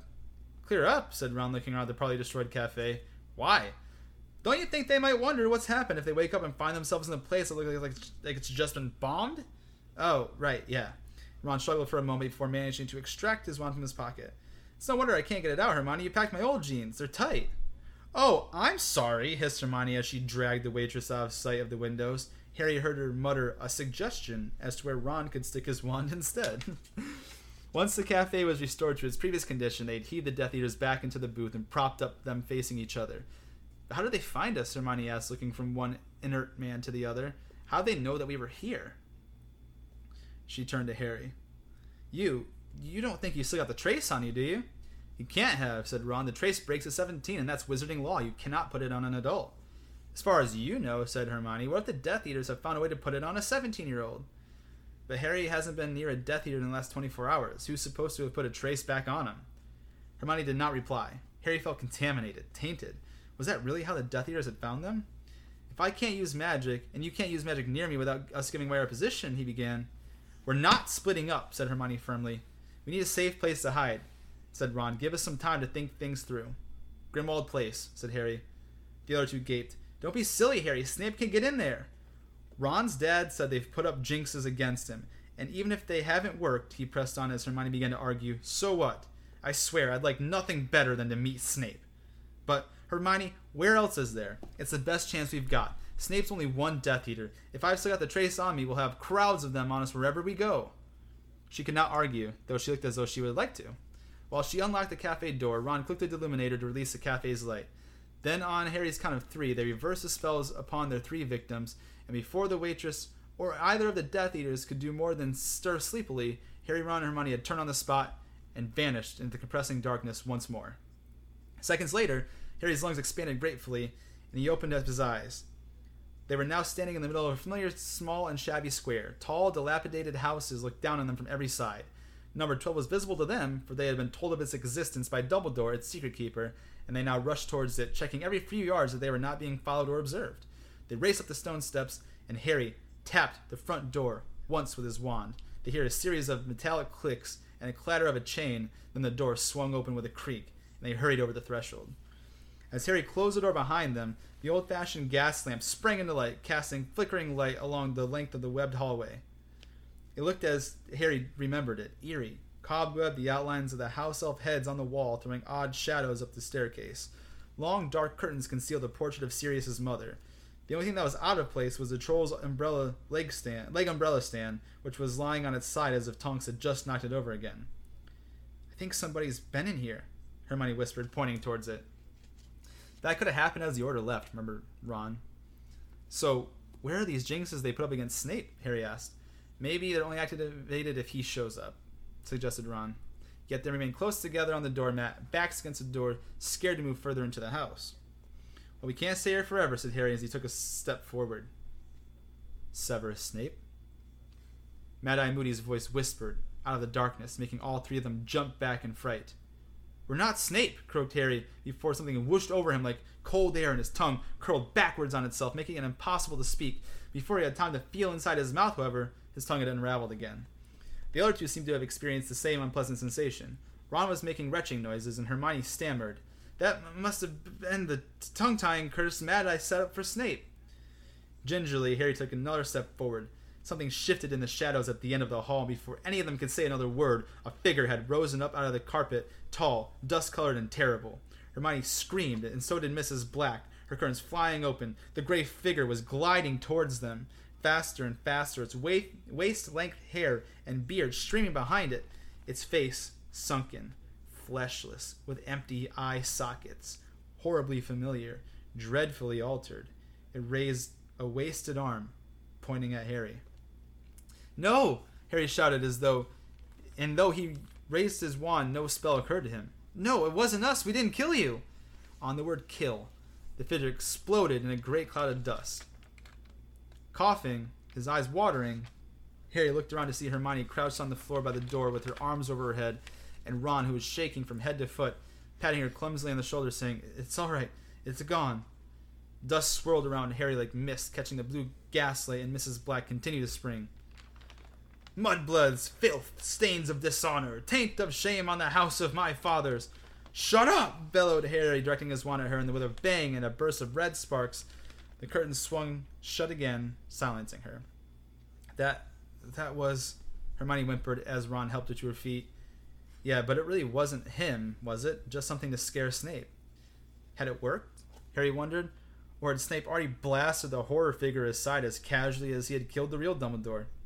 Nerves still tingling, he led the others up the hall, half expecting some new terror to reveal itself, but nothing moved except for a mouse skirting across the board. "Before we go any further, I think we better check," whispered Hermione as she waved her wand. "Homenum revelio." Nothing happened. "Well, you just had a big shock," said Ron kindly. "What was that supposed to do?" "It did what I meant it to do," said Hermione rather crossly. "That was a spell to reveal human presence, and there's nobody here except us." "And old Dusty," said Ron, glancing at the patch of carpet from which the corpse figure had risen. "Let's go up," said Hermione with a frightened look at the same spot she led up the way from the creaking stairs to the drawing room on the first floor. Hermione waved her wand to ignite the old gas lamps, and shivering slightly from the drafty room, she perched on the sofa, her arms wrapped tightly around her. Ron crossed to the window and moved the heavy velvet curtain aside an inch. "Can't see anyone out there," he reported, "and you'd think, if Harry still had a trace on him, they'd have followed us here. I know they can't get into the house, but... What's up, Harry?" Harry had given a cry of pain. His scar had burned again as something flashed across his mind like a bright light on water. He saw a large shadow and felt a fury that was not his own pound through his body, violent and brief as an electric shock. "What did you see?" Ron asked, advancing on Harry. "Did you see him? At my place?" "No, I just felt anger. He's really angry." "But that could be at the Burrow," said Ron loudly. "What else? Didn't you see anything? Was he cursing someone?" "No, I just felt anger. I couldn't tell." Harry felt badgered, confused, and Hermione did not help as she said in a frightened voice, "Your scar again? But what's going on? I thought that connection had closed." "It did for a while," muttered Harry, his scar still painful, and which made it hard for him to concentrate. I think it's starting to open again whenever he loses control. That's how it used to. "But then you've got to close your mind," said Hermione shrilly. "Harry, Dumbledore didn't want you to use that connection. He wanted you to shut it down. That's why you're supposed to learn occlumency. Otherwise, Voldemort can plant false images in your head, remember?" "Yeah, I do remember, thanks," said Harry through gritted teeth. He did not need Hermione to tell him that Voldemort had once used the self-same connection between them to lead him into a trap, nor that it had resulted in Sirius's death.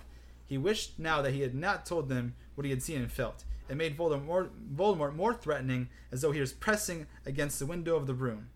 And still, the pain in his scar was building, and he fought it. It was like resisting the urge to be sick. He turned his back on Ron and Hermione, pretending to examine the old tapestry of the Black family tree on the wall. Then Hermione shrieked. Harry drew his wand again, then spun around to see a silver Patronus soar through the drawing room and land upon the floor in front of them, where it solidified into the weasel that spoke with the voice of Ron's father. "Family safe? Do not reply. We are being watched." The Patronus dissolved into nothingness. Ron let out a noise between a whimper and a groan, and dropped onto the sofa. Hermione joined him, gripping his arm. They're all right, she whispered. Ron half laughed, half hugged her. "Harry," he said over Hermione's shoulder, it's not a problem," Harry, sickened by the pain in his head.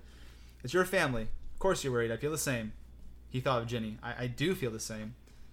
The pain in his scar was reaching a peak, burning as it had done in the Garden of the Burrow. Faintly he heard Hermione say, "I don't want to be on my own. Could we use the sleeping bags I've brought in camp in here tonight?" He heard Ron agree. He could not fight the pain much longer. He had to succumb.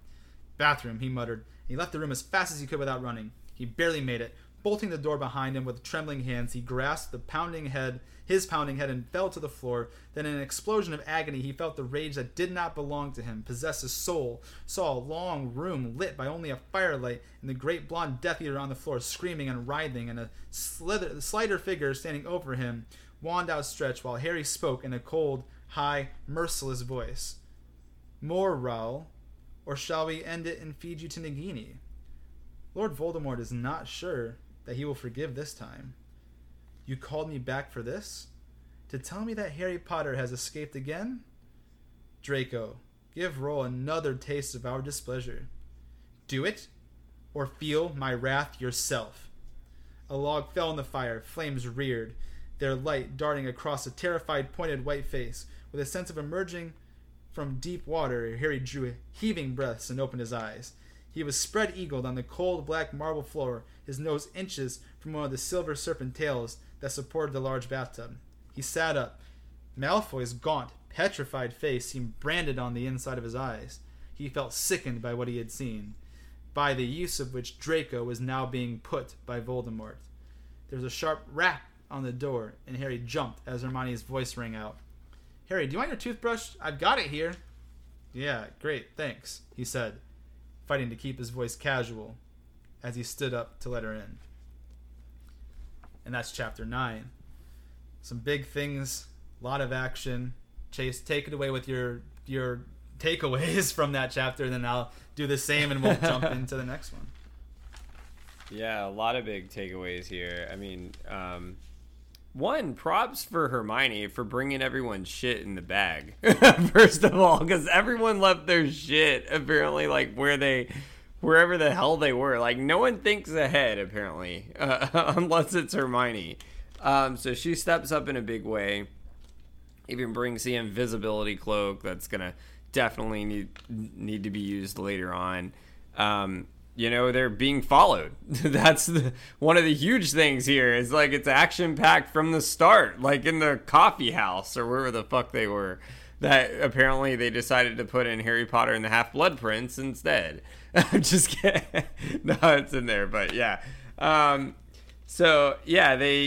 They're really on the run here. And then one big thing that really stood out when they finally get over to like Grimwald's place is that like whatever the hell that like spirit thing was that was like coming down the hallway scared the shit out of me, man.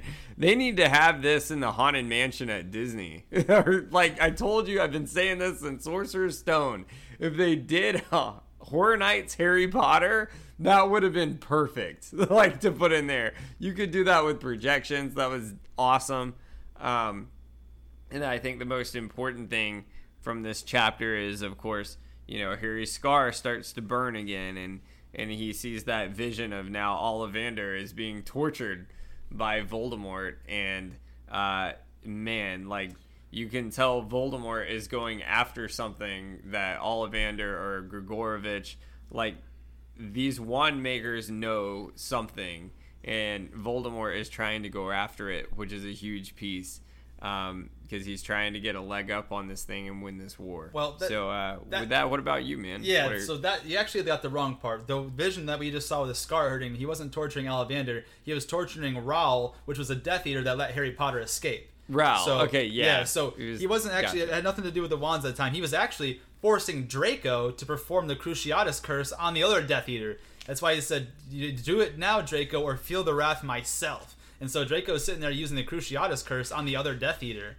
So that's what he was doing. That was that vision. It had nothing to do with any of the wand shit. It's because that Harry escaped again. That's why he said, "You allowed Harry Potter to escape again. I don't know if I'm going to forgive this time." So that's what that vision was. The Ollivander one was Sorry, back I must last have week. mixed that up. That's later on. That vision I was thinking of. A little foreshadowing there for you guys. A little foreshadowing for later on. I got a little ahead of myself there. But yeah, no, it's definitely, you can tell Voldemort is definitely it's not happy. He's trying to get information, I guess. I would say. But yeah, what about you, man? Here. Yeah, so not even trying to get information. He's just pissed. He's like, you're feeling his wrath. He's using the Cruciatus Curse on his Death Eater for letting Harry Potter escape again. So that's all it is. Like, he's just teaching his followers a lesson, like, don't fail me, motherfuckers. You failed me every single time when it comes to Harry Potter. I don't know if I'm gonna forgive you this time. So Draco, hit this bitch with a Cruciatus Curse, or I'm gonna hit you with a Cruciatus Curse. And Draco's like pale white face. That's why Harry's like, Draco's pale white face was imprinted on the backside of his eyes. Like, it's the last thing he saw before he let Hermione into the bathroom. But yeah, so that was a lot of stuff. But there was a lot of things that happened in that, like the battle between the Death Eaters. How did the Death Eaters find them in Tottenham Court Road? You know, does Harry still have the trace on him? You know, how are they able to get there? On top of that, like, yeah, to your point, Hermione was very, very smart in bringing that bag with her that had all of their things. They went back to Grimmauld Place, the place that they didn't want to go because they were afraid that Snape, since he knew about it, would be able to get in there and tell the Death Eaters about it. And we see the traps that were set up for Moody, by Mad-Eye Moody for Snape that you had mentioned. And I think one of the biggest takeaways too is at the wedding, everyone's safe because Mr. Weasley actually sent that Weasel Patronus saying, "Hey, like, the family's safe. Don't try to contact us. We're being watched." So now we're kind of going into the next thing because it's almost like now for the first time, Harry, Ron, and Hermione are really on their own. Like, they can't contact anyone in the Order. No one's coming to help them out. It's just Harry, Ron, and Hermione are finally on their own in Grimmauld Place. Kind of, you know, we're going to have some cool things that appear in this coming chapter too. So that was a fun chapter. There was a lot of action in it. There was a lot of, you know, planning. We got to see some full circle moments, some foreshadows for the future. A lot of good stuff in that. We got to see Draco for the first time. Well, not first time. We saw him when he was sitting watching Charity Burbage get murdered in the very beginning last week in the first chapter. But he's not at Hogwarts right now either. You know, like, not going back to Hogwarts at this point in time, I should say. But yeah, it's there was a lot of stuff going on there. Now that will kind of bring us into chapter 10. And I just have a couple bullet points before I turn it over to you to read the rest of the chapter. Do you mind if I go through my bullet points and then turn it on over to you? Yeah, go for it, man. Awesome. So on page 176 on chapter 10, Creature's Tale, Ron and Hermione, so where Harry wakes up and he looks down and he says that he thinks that Ron and Hermione might have fallen asleep holding hands, and it kind of made Harry himself feel lonely, you know, because like they're in it together and he kind of feels like empty. Page 177, Harry's starting to become a little unsure about his feelings towards Dumbledore now that he's had time to settle down, because he heard all that stuff from Auntie Muriel talking about his experiences like as a kid with the sister, the mom, the dad attacking the Muggles. Like, so he's starting to kind of feel a little bit unsure about how he feels about Dumbledore at this point in time, and that's actually going to play a big role later on because he's got to. There comes to a breaking point eventually where he's got to take, like, do I actually trust Dumbledore overall, or like do all these planted seeds of doubt take over my opinion of him? So big stuff there. Page 178, Harry goes up to see the room that him and Ron stayed in back in the Order of the Phoenix and looks to the portrait of Phineas Nagilius Black, which was empty. And that portrait is actually going to play a big role later on. That stuff we're going to find out. Actually, not this episode, but next week. You're going to see something to do with that portrait, and then also why it's going to be really important. Now, going on from there on, also on page 178, this is just something I thought was funny. Harry goes into Sirius's room, looks around it, and admires the fact that Sirius attempted to intentionally annoy his parents, not only with the Gryffindor paraphernalia and motorcycle posters, but also pictures of women in bikinis that were Muggles, and he could tell that they were Muggles because the pictures weren't moving. So it's just funny that, you know, Sirius kind of stuck it to his parents by being like the black sheep of the black family, no pun intended. But on top of that, on page 179, Harry sees the photo of Sirius, James, Lupin, and Peter Pettigrew from their Hogwarts days, and you guys can actually see that picture. That's the chapter illustration on chapter 10 on page 176. If you go back a little bit, that chapter illustration is actually the picture that you guys will see that Harry's looking at. And on page 180, what I'm going to do is I'm actually going to go ahead and read Lily's note to Sirius through the first paragraph on page 183 before I turn it over to Chase, and he'll kind of take it away from there. But I'll go ahead and start. It says, this is from Lily to Sirius. Dear Padfoot, thank you. Thank you for Harry's birthday present. It was his favorite by far. 1 year old and already zooming along on a toy broomstick. He looks so pleased with himself. I'm enclosing a picture so you can see. He only rises about 2 feet off the ground, but he nearly killed the cat and smashed a horrible vase Petunia sent me for Christmas. No complaints there. Of course, James thought it was so funny. He says he's going to be the great Quidditch player. But we had to pack away all the ornaments and make sure we don't take our eyes off him when he gets going. We had a very quiet birthday tea, just us and old Bathilda, who has always been sweet to us and who dotes on Harry. We're so sorry you couldn't come, but the order's gotta come first. And Harry's not old enough to know his birthday anyways. James is getting a bit frustrated shut up here. He tries not to show it, but I can tell.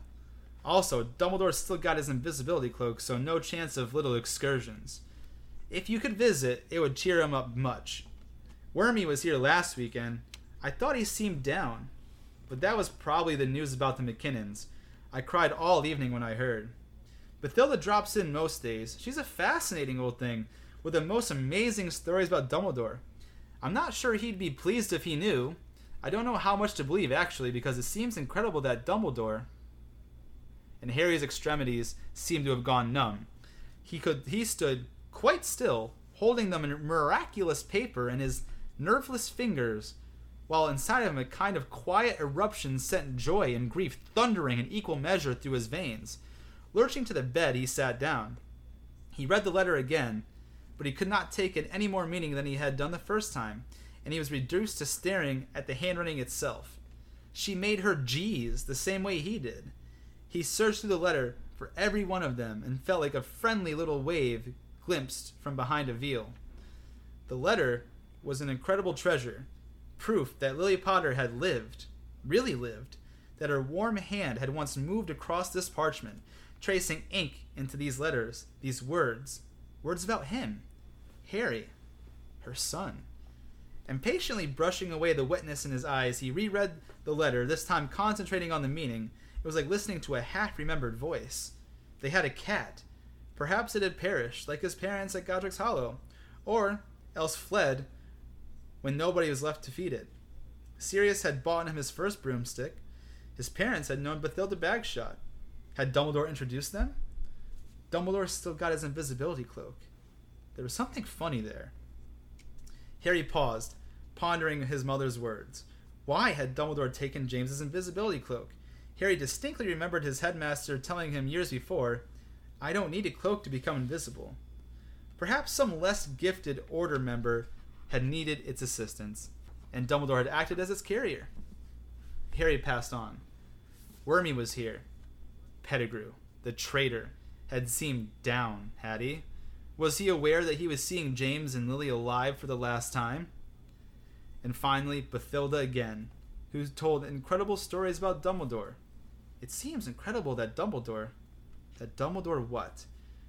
But there was any number of things that would seem incredible about Dumbledore.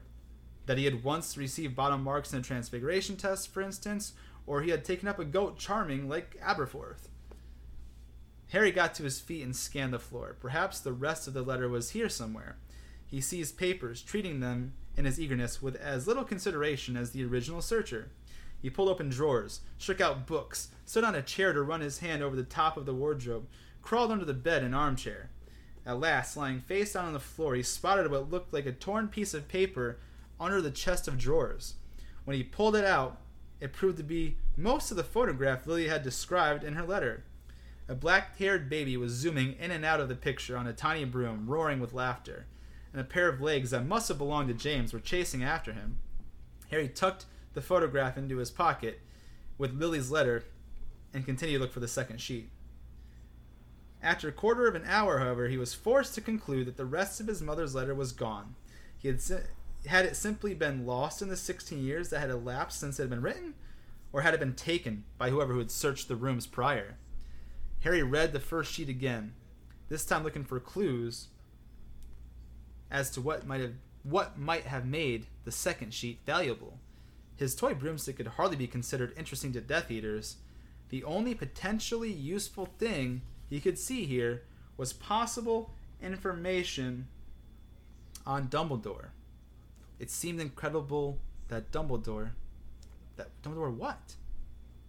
And that's where I'll stop and let kind of Chase take it from there through the end of the chapter. But one thing I wanted to mention through here, not only is it cool about, reading Lily's handwriting and kind of getting like a blast from the past, I thought this is an excellent full circle moment as well. We learned that Sirius gave Harry a toy broomstick. That was his first ever broomstick. Well, when Sirius escaped Azkaban, what was one of the first things he did? Bought Harry a firebolt. So it's like a kind of full circle thing. Sirius was the first one to give him a toy broomstick. Then when his Nimbus 2000 smashed, Sirius's first thing to do for Harry after breaking out of the wizard prison for 13 years was to buy him the most expensive actual broomstick. So I just thought that was really, really cool. Anyways, with that being said, I'll turn it over to Chase, and he'll kind of take it from here to the end of the chapter. Yeah, man. Let's see. Ironically, too, so my interesting fact's a little bit different because I had this like interesting fact built up for the longest time about what we're about to talk about. Little did I remember, it's all right here in the chapter. So you're about to hear all that, but this is really cool. So everything's starting to kind of come together. But yeah, I'll take it from page 183 at the top. Harry, I'm here, he called. What's happened? There was a clatter of footsteps outside the door, and Hermione burst inside. We woke up and didn't know where you were, she said breathlessly. She turned and shouted over her shoulder, Ron! I found him! Ron's annoyed voice echoed distantly from several floors below. Good. Tell him tell him from me he's a git. Harry, don't just disappear, please. We were terrified. Why did you come up here anyways? She gazed around the ransacked room. What have you been doing? Look what I've just found. He held out his mother's letter. Hermione took it and read it while Harry watched her. When she reached the end of the page, she looked up at him. Oh, Harry. And there's this too. He handed her the torn photograph, and Hermione smiled at the baby zooming in and out of sight on the toy broom. I've been looking for the rest of the letter, Harry said, but it's not here. Hermione glanced around. Did you make all this mess, or was it some of it done when you got here? Someone had searched before me, said Harry. I thought so. Every room I looked into on the way up had been disturbed. What were they after, do you think? Information on the Order, if it was Snape? But you'd think he'd already have all he needed. I mean, he was in the Order, wasn't he? Well then, said Harry, keen to discuss his theory, what about information on Dumbledore? The second page of his letter, for instance. You know this Bathilda my mom mentions? You know who she is? Who? Bathilda Bagshot, the author of A History of Magic, said Hermione, looking interested. So your parents knew her? She was an incredible magical historian. And she's still alive, said Harry, and she lives in Godric's Hollow. Ron's Aunt Muriel was talking about her at the wedding. She knew Dumbledore's family too. Be pretty interesting to talk to, wouldn't she? There was a little too much understanding in the smile Hermione gave him for Harry's liking. He took back the letter and the photograph and tucked them inside the pouch around his neck, so as not to have look at her and give himself away. I understand why you'd love to talk to her about your mom and dad, and Dumbledore too, said Hermione. But that wouldn't really help us in our search for Horcruxes, would it? Harry did not answer, and she rushed on. Harry, I know you really want to go to Godric's Hollow, but I'm scared. I'm scared at how easily those Death Eaters found us yesterday. It makes me feel more than ever that we ought to avoid the place where your parents are buried. I'm sure they'd be expecting you to visit. It's not that, Harry said, still avoiding looking at her. Muriel said stuff about Dumbledore at the wedding. I want to know the truth. He told Hermione everything that Muriel had told him. When he had finished, Hermione said, Of course I can see why that's upset you, Harry. I'm not upset, he lied. I'd just like to know whether or not it's true, or... Harry, do you really think you'll get the truth from a malicious old woman like Muriel, or from Rita Skeeter? How can you believe them? You knew Dumbledore. I thought I did, he muttered. But you know how much truth there was in everything Rita wrote about you. Doge is right. How can you let these people tarnish your memories of Dumbledore? He looked away, trying not to betray the resentment he felt. There it was again. Choose what to believe. He wanted the truth. Why was everybody so determined that he should not get it? Shall we go down to the kitchen? Hermione suggested after a little pause. Find something for breakfast? He agreed, but grudgingly, and followed her out into the landing on the past second door that led off it. There were deep scratch marks in the paintwork below a small sign that he had not noticed in the dark. He paused at the top of the stairs to read it, and it was a pompous little sign, neatly lettered by hand, the sort of thing that Percy Weasley might have stuck on his bedroom door. Do not enter without the express permission of Regulus Arcturus Black. Excitement trickled through Harry, but he was not immediately sure why. He read the sign again. Hermione was already a flight of stairs below him. Hermione, he said. He was surprised that his voice was so calm. Come back up here. What's the matter? R.A.B. I think I found him. There was a gasp, and then Hermione ran back up the stairs. In your mom's letter? But I didn't see. Harry shook his head, pointing at Regulus's sign. She read it and then clutched Harry's arm so tightly that he winced. Sirius's brother, she whispered. He was a Death Eater, said Harry. Sirius told me about him. He joined up when he was really young, and then he got cold feet and tried to leave, so they killed him. That fits, gasped Hermione. If he was a Death Eater, he had access to Voldemort, and if he became disenchanted, then he would have wanted to bring Voldemort down. She released Harry, leaned over the banister, and screamed, Ron! Ron! Get back up here, quick! Ron appeared panting a minute later, his wand ready in hand. What's up? If it's massive spiders again, I want breakfast before I... He frowned at the sign of Regulus's door, to which Hermione was silently pointing. What? That was Sirius's brother, wasn't it? Regulus Arcturus Regulus? R.A.B.?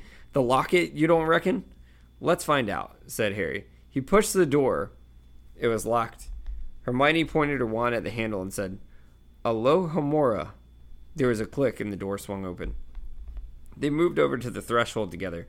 Gazing around, Regulus's bedroom was slightly smaller than Sirius's, though it had the same sense of former grandeur. Whereas Sirius had sought to advertise his difference from the rest of the family, Regulus had striven to emphasize the opposite. The Slytherin colors of emerald and silver were everywhere, draping the bed, the walls, and the windows.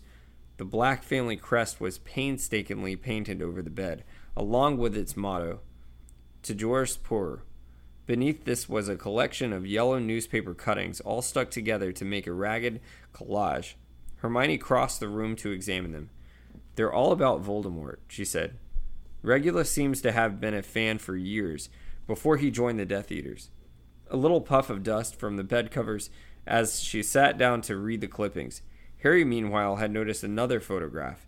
A Hogwarts Quidditch team was smiling and waving out of the frame. He moved closer and saw the snakes emblazoned on their chests, Slytherins. Regulus was instantly recognizable as the boy sitting in the middle of the front row.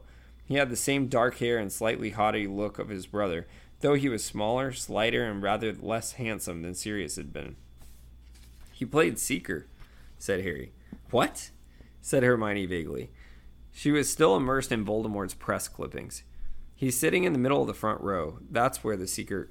Never mind, said Harry, realizing that nobody was listening. Ron was on his hands and knees searching under his wardrobe. Harry looked around the room for likely hiding places and approached the desk. Yet again, somebody had searched before them. The drawer's contents had been turned over recently, the dust disturbed, but there was nothing of value there. Old quills, out-of-date textbooks that bore evidence of being roughly handled, a recently smashed ink bottle, its sticky residue covering the contents of the drawer. There's an easier way, said Hermione. As Harry wiped his inky fingers on its jeans, she raised her wand and said, Accio locket! Nothing happened. Ron, who had been searching the folds of the faded curtains, looked disappointed. Is that it then? It's not here? Oh, it could still be here, but under counter enchantments, said Hermione. Charms to prevent it being summoned magically, you know. Like Voldemort put on the stone basin in a cave, said Harry, remembering how he had been unable to summon the fake locket. How are we supposed to find it then? asked Ron. We search manually, said Hermione. That's a good idea, said Ron. Rolling his eyes, he resumed his examination of the curtains. They combed every inch of the room for more than an hour, but were forced finally to conclude that the locket was not there. The sun had risen now. Its light dazzled them even through the grimy landing windows. It could be somewhere else in the house, though, said Hermione, in a rallying tone as they walked back down the stairs. As Harry and Ron had become more discouraged, she seemed to have been more determined. Whether he'd managed to destroy it or not, he'd want to keep it hidden from Voldemort, wouldn't he? Remember all those awful things he would have had to get rid of when we were here last time? That clock that shot bolts as everyone, those old robes that tried to strangle Ron. Regulus might have put them there to protect the locket's hiding place, even though we didn't realize it at... Harry and Ron looked at her. She was standing with one foot in midair with dumbstruck look of one who had just been obliviated. Her eyes had even drifted out of focus. At the time, she finished in a whisper. Something wrong? Asked Ron. There was a locket. What? Said Harry and Ron together. In the cabinet in the drawing room. Nobody could open it, and we... Harry felt as though a brick had slid through his chest into his stomach. He remembered. He had even handled the thing as they passed it around, each trying to turn a prise it open. It had been tossed into a sack of rubbish along with a snuffle box of wort-cat powder and the music box that had made everyone sleepy. Creature nicked loads of things back from us, said Harry. It was the only chance, the only slender hope left to them. And he was going to cling to it until forced to let go. He had a whole stash of stuff in the clipboard in the kitchen. Come on.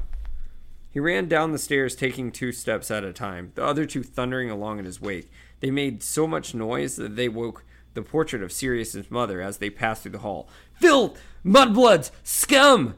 She screamed after them as they dashed down into the basement kitchen and slammed the door behind them. Harry ran the length of the room, skidded to a halt at the door of Creature's cupboard, and wrenched it open.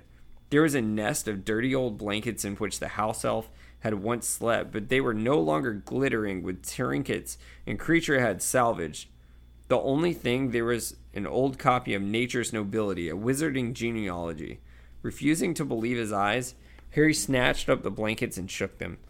A dead mouse fell out on the rolled dismally across the floor. Ron groaned. As he threw himself into a kitchen chair, Hermione closed her eyes. It's not over yet, said Harry, and he raised his voice and called, Creature!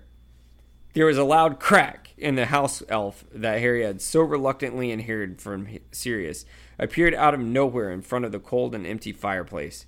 Tiny, half-human size, his pale skin hanging off him in folds, white hair sprouting corpulously from his bat-like ears. He was still wearing the filthy rag in which they had first met him, and contemptuous look he bent upon Harry showed that his attitude to his change of ownership had altered no more than his outfit. Master, croaked Creature in his bullfrog's voice, and he bowed low, muttering to his knees, back in my old mistress's house with the blood traitor Weasley and the mudblood. I forbid you to call anyone blood traitor or mudblood, growled Harry. He would have found Creature with his snout-like nose and bloodshot eyes a distinctly unlovable object, even if Elf had not betrayed Sirius to Voldemort. I've got a question for you, said Harry, his heart beating rather fast as he looked down at the elf, and I order you to answer it truthfully, understand? Yes, master, said Creature, bowing low again. Harry saw his lips moving soundlessly, undoubtedly framing the insults he now forbidden to utter. 2 years ago, said Harry, his heart now hammering against his ribs, there was a big gold locket in the drawing room upstairs. We threw it out. Did you steal it back?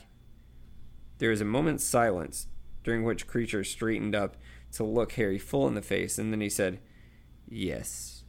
Where is it now? Asked Harry jubilantly, as Ron and Hermione looked gleeful. Creature closed his eyes as though he could not bear to see the reactions to the next word. Gone, echoed Harry. Gone? Gone? Echoed Harry, elation flooding out of him. What do you mean it's gone? The elf shivered. He swayed. Creature, said Harry fiercely. I order you. Mundungus Fletcher, croaked the elf, his eyes still tight shut. Mundungus Fletcher stole it all. Miss Bella's and Miss Sissy's pictures, my mistress's gloves, the Order of Merlin First Class, the goblets with the family crest, and then Creature was gulping for air. His hollow chest was rising and falling rapidly. Then his eyes flew open, and he uttered a blood-curdling scream. And the locket! Master Regulus's locket! Creature did it wrong! Creature failed his orders! Harry reacted instinctively. As Creature lunged for the poker standing in the grate, he launched himself upon the elf, flattening him. Hermione's scream mingled with Creature's, but Harry bellowed louder than both of them. Creature, I order you to stay still! He felt the elf freeze and release him. Creature lay flat on the cold stone floor, tears gushing from his sagging eyes. "Harry, let him up," Hermione whispered. "So he can beat himself up with poker?" snorted Harry, kneeling beside the elf. "I don't think so." "Right. Creature, I want the truth. How do you know Mundungus Fletcher stole the locket?" "Creature saw him," gasped the elf as tears poured over his snout and into his mouth full of graying teeth. "Creature saw him coming out of Creature's cupboard with his hands full of Creature's treasures. Creature told the sneak thief to stop, but Mundungus Fletcher laughed and ran." "You called the locket Master Regulus's," said Harry. "Why? Where did it come from? What did Regulus have to do with it?" "Creature, sit up and tell me everything you know about the locket and everything Regulus has to do with it." The elf sat up, curled into a ball, placed his wet face between his knees, and began to rock backward and forward. When he spoke, his voice was muffled, but quite distinct in the silence, echoing the kitchen. "Master Sirius ran away, good riddance, for he was a bad boy and broke my mistress's heart with his lawless ways. But Master Regulus had proper pride. He knew what was due to the name of Black and the dignity of his pure blood. For years he talked of the Dark Lord who was going to bring the wizards out of hiding to rule the Muggles and Muggleborns. And when he was 16 years old, Master Regulus joined the Dark Lord. So proud, so proud, so happy to serve. And one day, a year after he joined, Master Regulus came down to the kitchen to see Creature. Master Regulus always liked Creature. And Master Regulus said, the old elf rocked faster than ever. He said that the Dark Lord required an elf. Voldemort needed an elf? Harry repeated, looking around at Ron and Hermione, who looked just as puzzled as he did. "Oh, yes," moaned Creature. "And Master Regulus had a volunteered Creature. It was an honor," said Master Regulus, "an honor for him, for Creature, who must be sure to do whatever the Dark Lord ordered him to do, and then to come home." Creature rocked still faster, his breath coming in sobs. So Creature went to the Dark Lord. The Dark Lord did not tell Creature what they were to do, but took Creature with him to a cave beside the sea, and beyond the cave there was a cavern, and in the cavern was a great black lake. The hairs on the back of Harry's neck stood up. Creature's croaking voice seemed to come to him from across the dark water. He saw what had happened as clearly as though he had been present. There was a boat. Of course there had been a boat. Harry knew there was a boat. Ghostly green and tiny, bewitched, so as to carry one wizard and one victim toward the island in the center. This, then, was how Voldemort had tested the defenses surrounding the Horcrux by borrowing a disposable creature, a house elf. There was a basin full of potion on the island. The Dark Lord made Creature drink it. The elf quaked from head to foot. Creature drank, and as he drank, he saw terrible things. Creature's insides burned. Creature cried for Master Regulus to save him. He cried for his mistress Black, but the Dark Lord only laughed. He made Creature drink all the potion. He dropped a locket into the basin. He filled it with more potion. And then the Dark Lord sailed away, leaving Creature on the island. Harry could see it happening. He watched Voldemort's white snake-like face vanishing into darkness, those red eyes fixed piteously on the thrashing elf, whose death would occur within minutes. Whenever he succumbed to the desperate thirst when the burning potion caused its victim, but here Harry's imagination could go no further, for he could not see how Creature had escaped. Creature needed water. He crawled to the island's edge and he drank from the black lake. And hands, dead hands, came out of the water and dragged Creature under the surface. "How did you get away?" Harry asked, and he was not surprised to hear himself whispering. Creature raised his ugly head and looked at Harry with his great bloodshot eyes. "Master Regulus told Creature to come back," he said. "I know, but how did you escape the Inferi?" Creature did not seem to understand. Master Regulus told Creature to come back, he repeated. I know, but... Well, it's obvious, isn't it, Harry? Said Ron. He disapparated. But you couldn't apparate in and out of the cave, said Harry. Otherwise, Dumbledore... Elf magic isn't like wizard's magic, is it? Said Ron. I mean, they can apparate and disapparate in and out of Hogwarts, when we can't. There was a silence as Harry digested this. How could Voldemort have made such a mistake? But even as he thought this, Hermione spoke, and her voice was icy. Of course, Voldemort would have considered the ways of the house elves far beneath his notice. Just like all purebloods who treat them like animals, it would never have occurred to him that they might have magic that he didn't. The house elf's highest law is master's bidding, intoned Creature. Creature was told to come home, so Creature came home. Well then, you did what you were told, didn't you? Said Hermione kindly. You didn't disobey orders at all. Creature shook his head, rocking as fast as ever. So what happened when you got back? Harry asked. What did Regulus say when you told him what had happened? Master Regulus was very worried, croaked Creature. Master Regulus told Creature to stay hidden and not to leave the house. And then, it was a little while later, Master Regulus came to find Creature in his cupboard one night. Master Regulus was strange, not as he usually was, disturbed in his mind. Creature could tell. And he asked Creature to take him to the cave where Creature had gone with the Dark Lord. And so they had set off. Harry could visualize them quite clearly. The frightened old elf and the thin dark seeker who had so resembled Sirius. Creature knew how to open the concealed entrance to the underground cavern. Knew how to raise the tiny boat this time. It was his beloved Regulus who sailed him to the island with its basin of poison. And he made you drink the potion? Said Harry, disgusted. But Creature shook his head and wept. Hermione's hands leapt to her mouth, and she seemed to have understood something. My master Regulus took from his pocket a locket like the one the Dark Lord had, said Creature, tears pouring down either side of his snout-like nose. And he told Creature to take it, and when the basin was empty, to switch the lockets. Creature's sobs came in great rasps now. Harry had to concentrate hard to understand him. And he ordered Creature to leave without him. And he told Creature to go home and to never tell my mistress what he had done, but to destroy the first locket. And he drank all the potion. And Creature swapped the lockets and watched as Master Regulus was dragged beneath the water. And, oh, Creature, wailed Hermione, who was crying. She dropped to her knees beside the elf and tried to hug him. At once, he was on his feet, cringing away from her, quite obviously repulsed. The mudblood touched Creature. He will not allow it.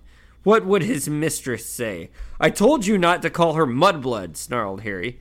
But the elf was already punishing himself. He fell to the floor and banged his forehead on the floor. Stop him! Stop him! Hermione cried. Oh, don't you see now how sick it is? The way they've got to obey? Creature, stop! Stop! Shouted Harry. The elf lay on the floor, panting and shivering, green mucus glistening around his snout, a bruise already blooming on his pallid forehead where he had struck himself, his eyes swollen and bloodshot and swimming in tears. Harry had never seen anything so pitiful. So you brought the locket home? He said relentlessly, for he was determined to know the full story. And you tried to destroy it? Nothing Creature did made any mark upon it, moaned the elf. Creature tried everything he knew. But nothing would work. So many powerful spells upon the casing. Creature was sure the way to destroy it was to get inside it, but it would not open. Creature punished himself. He tried again. Creature failed to obey orders. Creature could not destroy the locket. And his mistress was mad with grief because Master Regulus had disappeared, and Creature could not tell her what had happened, not because Master Regulus had forbidden him to tell any of the family what happened in the cave.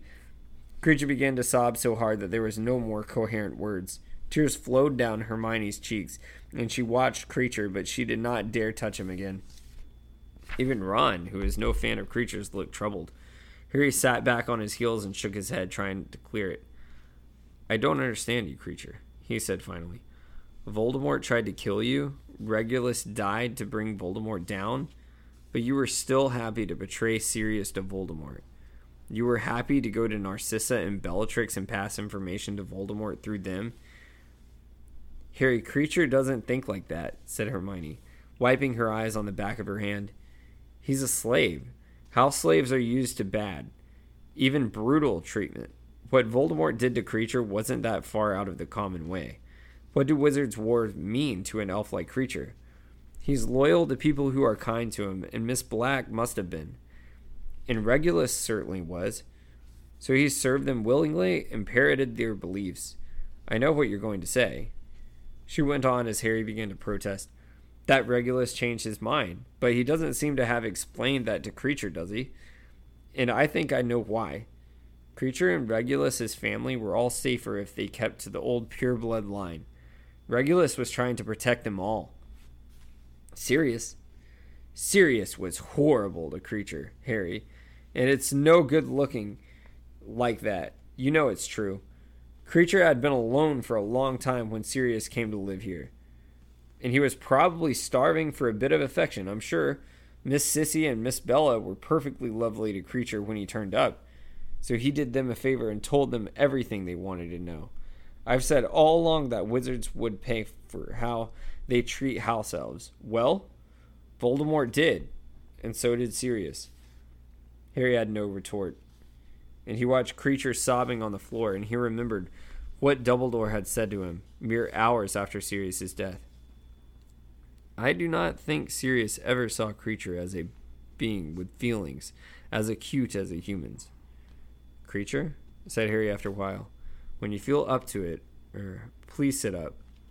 It was several minutes before Kreacher hiccuped himself into silence. Then he pushed himself into the sitting position, again rubbing his knuckles into his eyes like a small child. Kreacher, I am going to ask you to do something, said Harry. He glanced at Hermione for assistance. He wanted to give the order kindly, but at the same time he could not pretend that it was not an order. However, the change in his tone seemed to have gained her approval. She smiled encouragingly. Kreacher, I want you to please go and find McDungus Fletcher. We need to find out where the locket, where Master Regulus's locket is. It's very important. We want to finish the work Master Regulus started. We want to ensure that he didn't die in vain. Kreacher dropped his fist and looked up at Harry. Find Mundungus Fletcher? He croaked. And bring him here to Grimwald's place, said Harry. Do you think you could do that for us?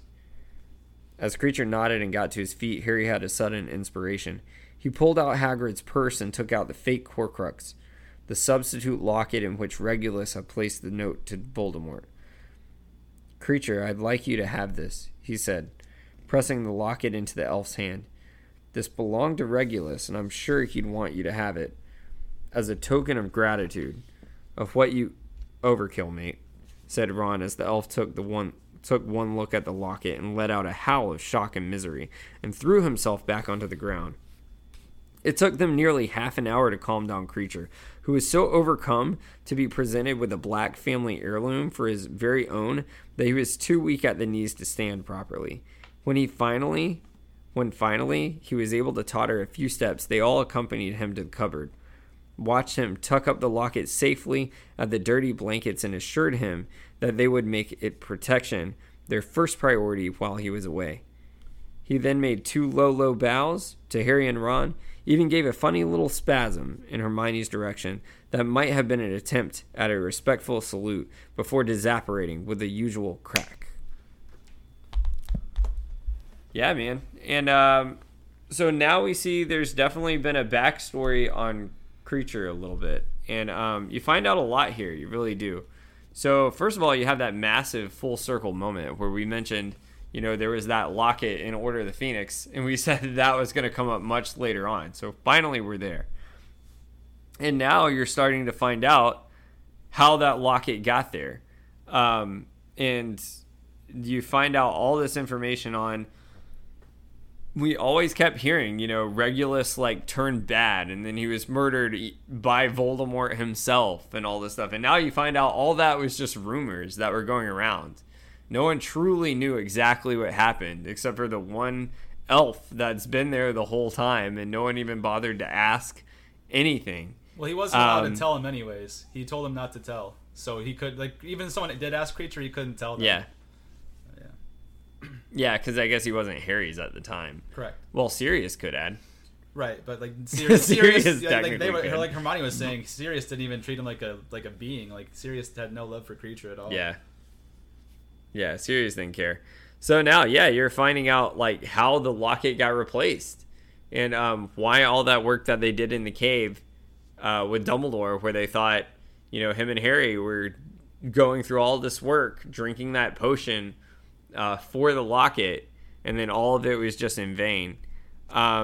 Just a little bit of that backstory on Regulus, a little bit where it talks about on Pottermore. Basically, what inspired him to turn against Voldemort was he saw, just like how it mentions in the book here, but he was watching the torture of Kreacher having to drink the potion, and that's when he decided, he was going to turn on Voldemort. But in Pottermore, it actually even describes when Regulus fell in the water, he basically gets eaten by the Inferi. Talk about a way to go out. That's, I mean, he definitely left his mark and did what he needed to do, but shows he definitely has at least a morale side to it. But now Kreacher, once again, just like in the last book, and in the Order of the Phoenix, and him and Dobby have really played these significant roles here. So now you have Kreacher that's going to go on this big mission for Harry to hopefully get some headway here with these Horcruxes. What do you think about that chapter, man? Well, there was just two big takeaways, honestly. They all boiled down to these 2 points. We find out who R.A.B. is, and we learn about what happened to the real locket. Those are the two biggest things that are really a takeaway from that chapter. It's kind of weird that you mentioned that about the Inferi eating Regulus, because in this book it actually contradicts that later on, because it says that the Inferi dragged him underwater and he became a new guardian for the locket. I guess they didn't eat his body, I guess. They just dragged him underwater until he died under and the water. Yeah. But I guess I mean, he's definitely not alive anymore, I would say. No, he's not. He is now a new guardian for the locket, or the cave, I should say, for that goblet potion. Mm-hmm. But those are the two big takeaways, man. There's really nothing more to glean from it, but there's super important information. Now we know for a fact who R.A.B. is. It's set in stone, and we learned about what happened to real locket. That's the biggest things about it, and that's kind of big, and that kind of brings us to our final chapter that we're going to cover today. Chapter 11, which is the bribe, and this is kind of cool. Did you have any last things you wanted to say about the last chapter before we dive into chapter 11, or you want me to just dive right on into it?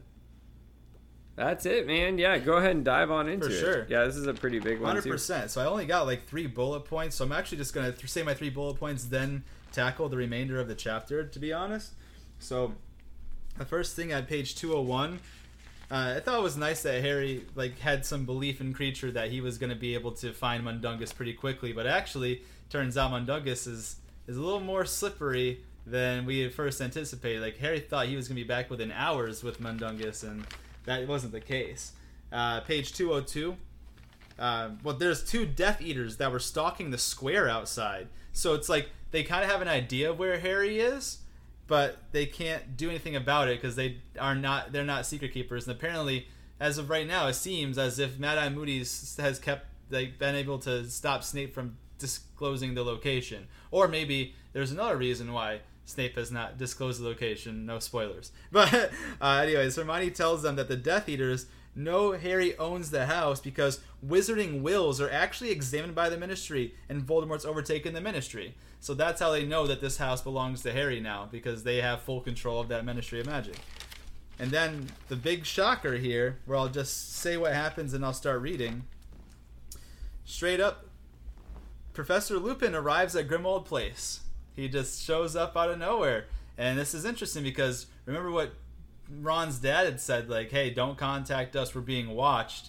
So, and remember, the Death Eaters were just outside the door where they were just talking about it. And all of a sudden, someone arrives at the door, and it ends up being Lupin. And in page 205, Lupin does actually confirm that Harry does not have the trace on him, but he is very concerned with how the Death Eaters found them at Tottenham Court Road. So, from there, I'm going to go ahead and say, tell us what happened after he left through the remainder of this chapter.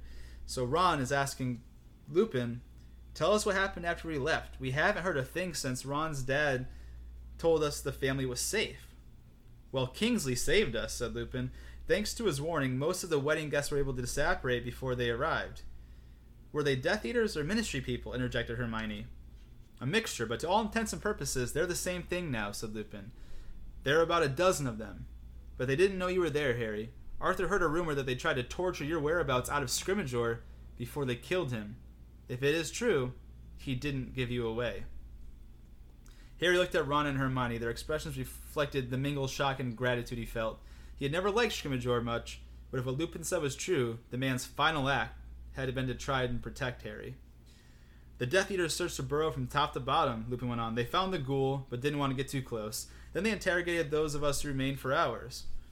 They were trying to get information on you, Harry, but of course nobody apart from the Order knew that you had even been there.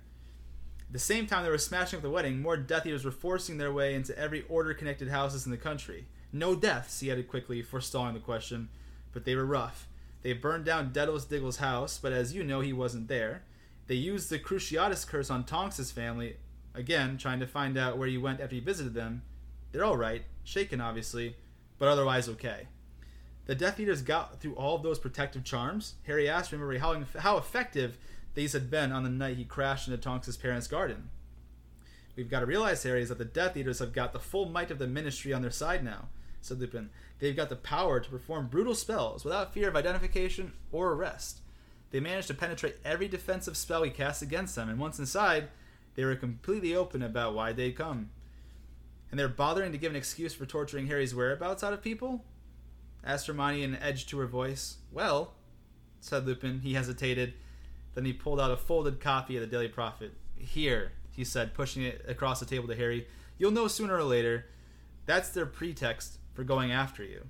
Harry smoothed out the paper. A huge photograph of his own face filled the front page. He read the headline over it. Wanted for questioning about the death of Albus Dumbledore.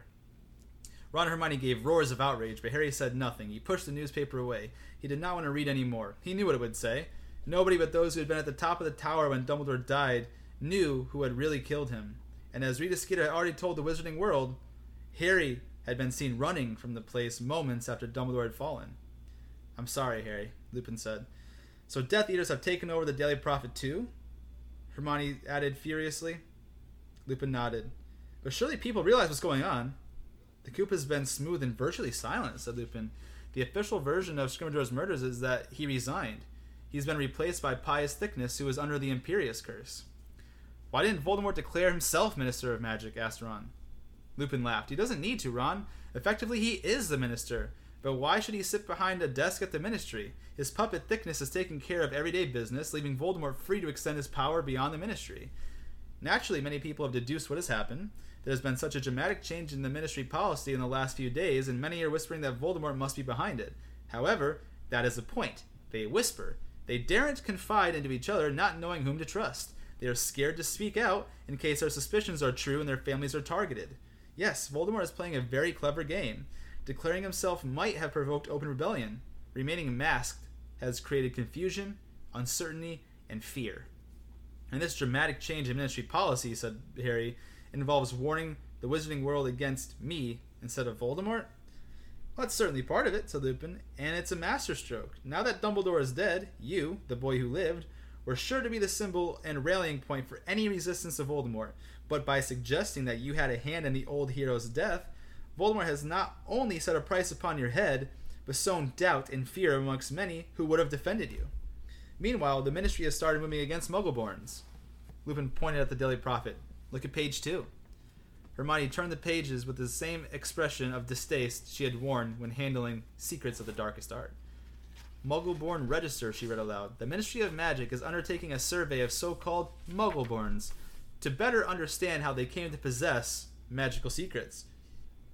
Recent research undertaken by the Department of Mysteries reveals that magic can only be passed from person to person when wizards reproduce. Where no proven wizarding ancestry exists, therefore, the so-called Muggle-born is likely to have obtained magical power by theft or force.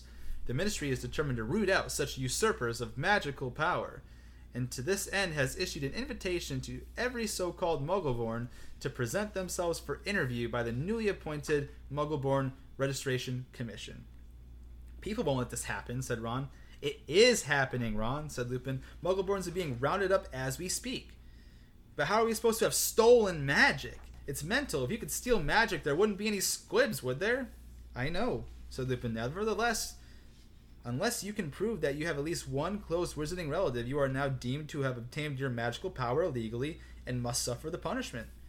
Ron glanced at Hermione and then said, what if purebloods and half-bloods swear a Muggle-born is part of their family? I'll tell everyone Hermione's my cousin. Hermione covered Ron's hand with hers and squeezed it. Thank you, Ron, but I couldn't let you. You won't have a choice, said Ron, fiercely gripping her hand back. I'll teach you my family tree so you can answer questions on it. Hermione gave a shaky laugh. Ron, as we're on the run with Harry Potter, the most wanted person in the country, I don't think it matters. If I was going back to school, it would be different. What's Voldemort planning for Hogwarts? She asked Lupin. Attendance is now compulsory for every young witch and wizard, he replied. That was announced yesterday. It's a change, because it was never obligatory before. Of course, nearly every witch and wizard in Britain has been educated at Hogwarts, but their parents had the right to teach them at home or send them abroad if they preferred. This way, Voldemort will have the whole wizarding population under his eye from a young age. And it's also another way of weeding out Muggle-borns, because students have been given blood status, meaning that they have proven to the Ministry that they are wizard descent before they are allowed to attend. Harry felt sickened and angry.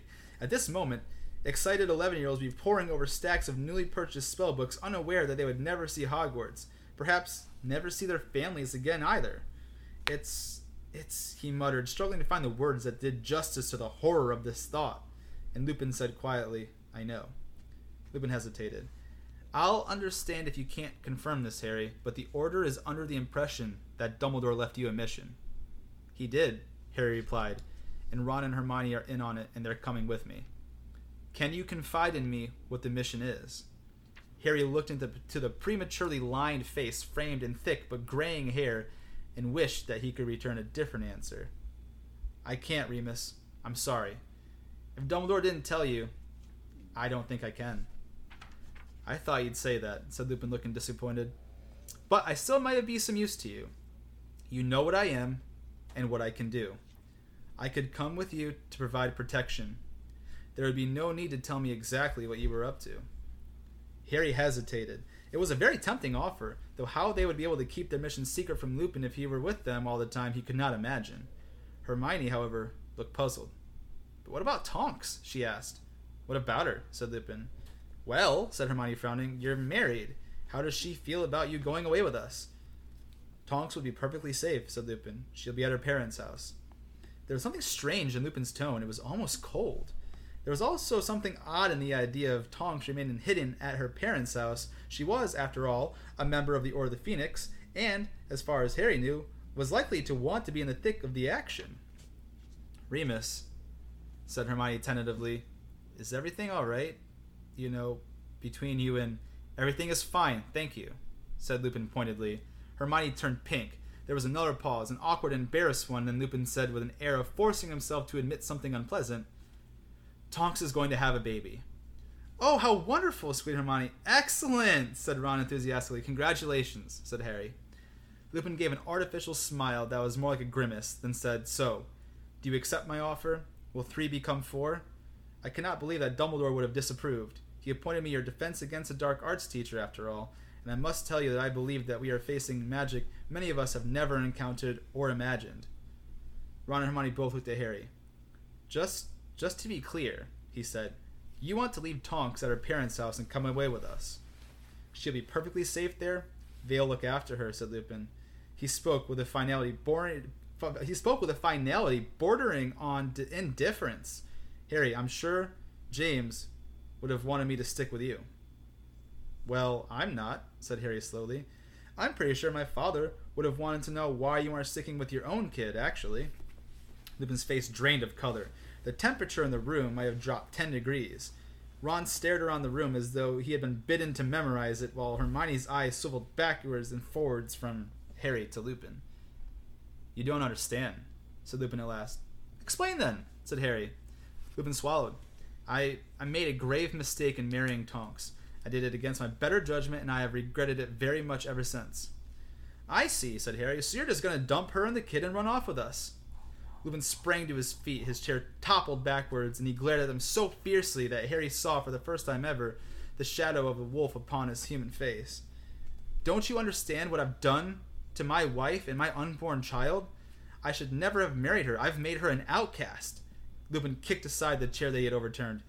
You have only ever seen me amongst the Order, or under Dumbledore's protection at Hogwarts. You don't know how much the Wizarding World sees creatures like me. When they know of my affliction, they can barely talk to me. Don't you see what I've done?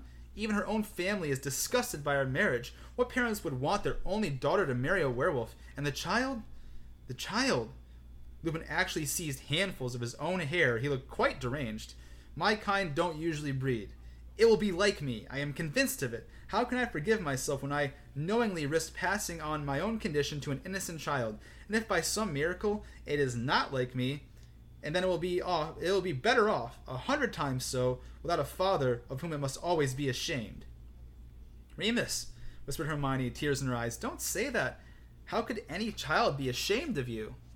Oh, I don't know, Hermione, said Harry. I'd be pretty ashamed of him. Harry did not know where his rage was coming from, but it had propelled him to his feet too. Lupin looked as though Harry had just hit him. If the new regime thinks Muggleborns are bad, Harry said, what will they do to a half-werewolf whose father is in the Order? My father died trying to protect my mother and me, and you reckon he'd tell you to abandon your kid to go on an adventure with us? How dare you, said Lupin. This is not about a desire for danger or personal glory. How dare you suggest such a... I think you're feeling a bit of a daredevil. You fancy stepping into Sirius's shoes. Harry, no! Hermione begged him, but he continued to glare into Lupin's livid face. I'd never have believed this, Harry said. The man who taught me to fight Dementors. A coward. Lupin drew his wand so fast that Harry barely had time and reached for his own. There was a loud bang, and he felt himself flying backwards as if punched. He slammed into the kitchen wall and slid to the floor. He glimpsed the tail of Lupin's cloak disappearing around the door. Remus! Remus, come back! Hermione cried, but Lupin did not respond. A moment later, they heard the front door slam. Harry! Wailed Hermione. How could you? It was easy, said Harry. He stood up. He could feel a lump swelling where his head hit the wall. He was still so full of anger, he was shaking. Don't look at me like that, he snapped at Hermione. Don't you start on her, snarled Ron. No, we mustn't fight, said Hermione, launching herself between them. You shouldn't have said that stuff to Lupin, Ron told Harry. He had it coming to him, said Harry. Broken images were racing each other through his mind. Sirius falling through the veil, Dumbledore suspended, broken in midair, and a flash of green light, and his mother's voice begging for mercy.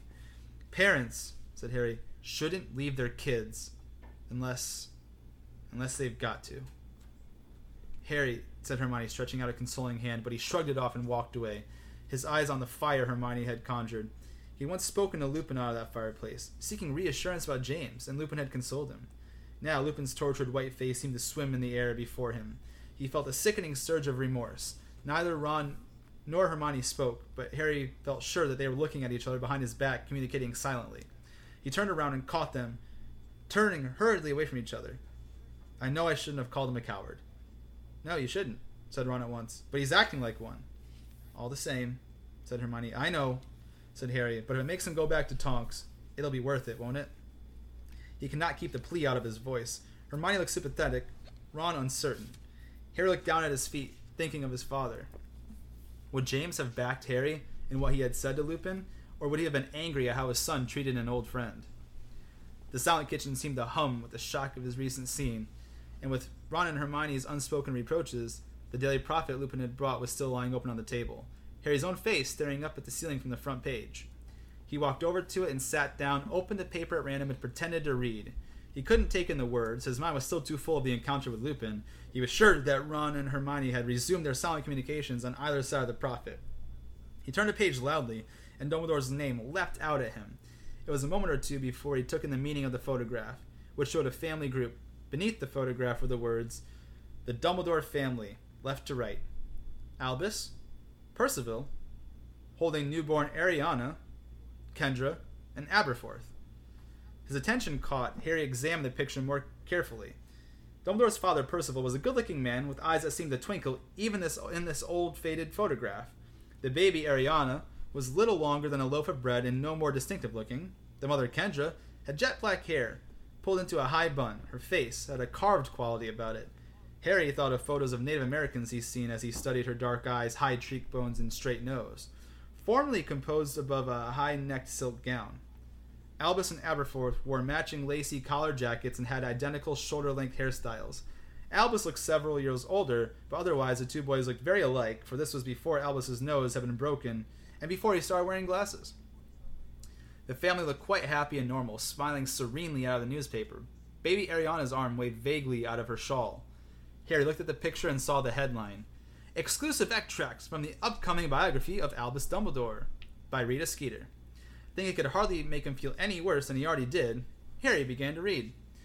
Proud and haughty Kendra Dumbledore could not bear to remain in the mold on the wold after her husband's Percival's well-publicized arrest and imprisonment in Azkaban.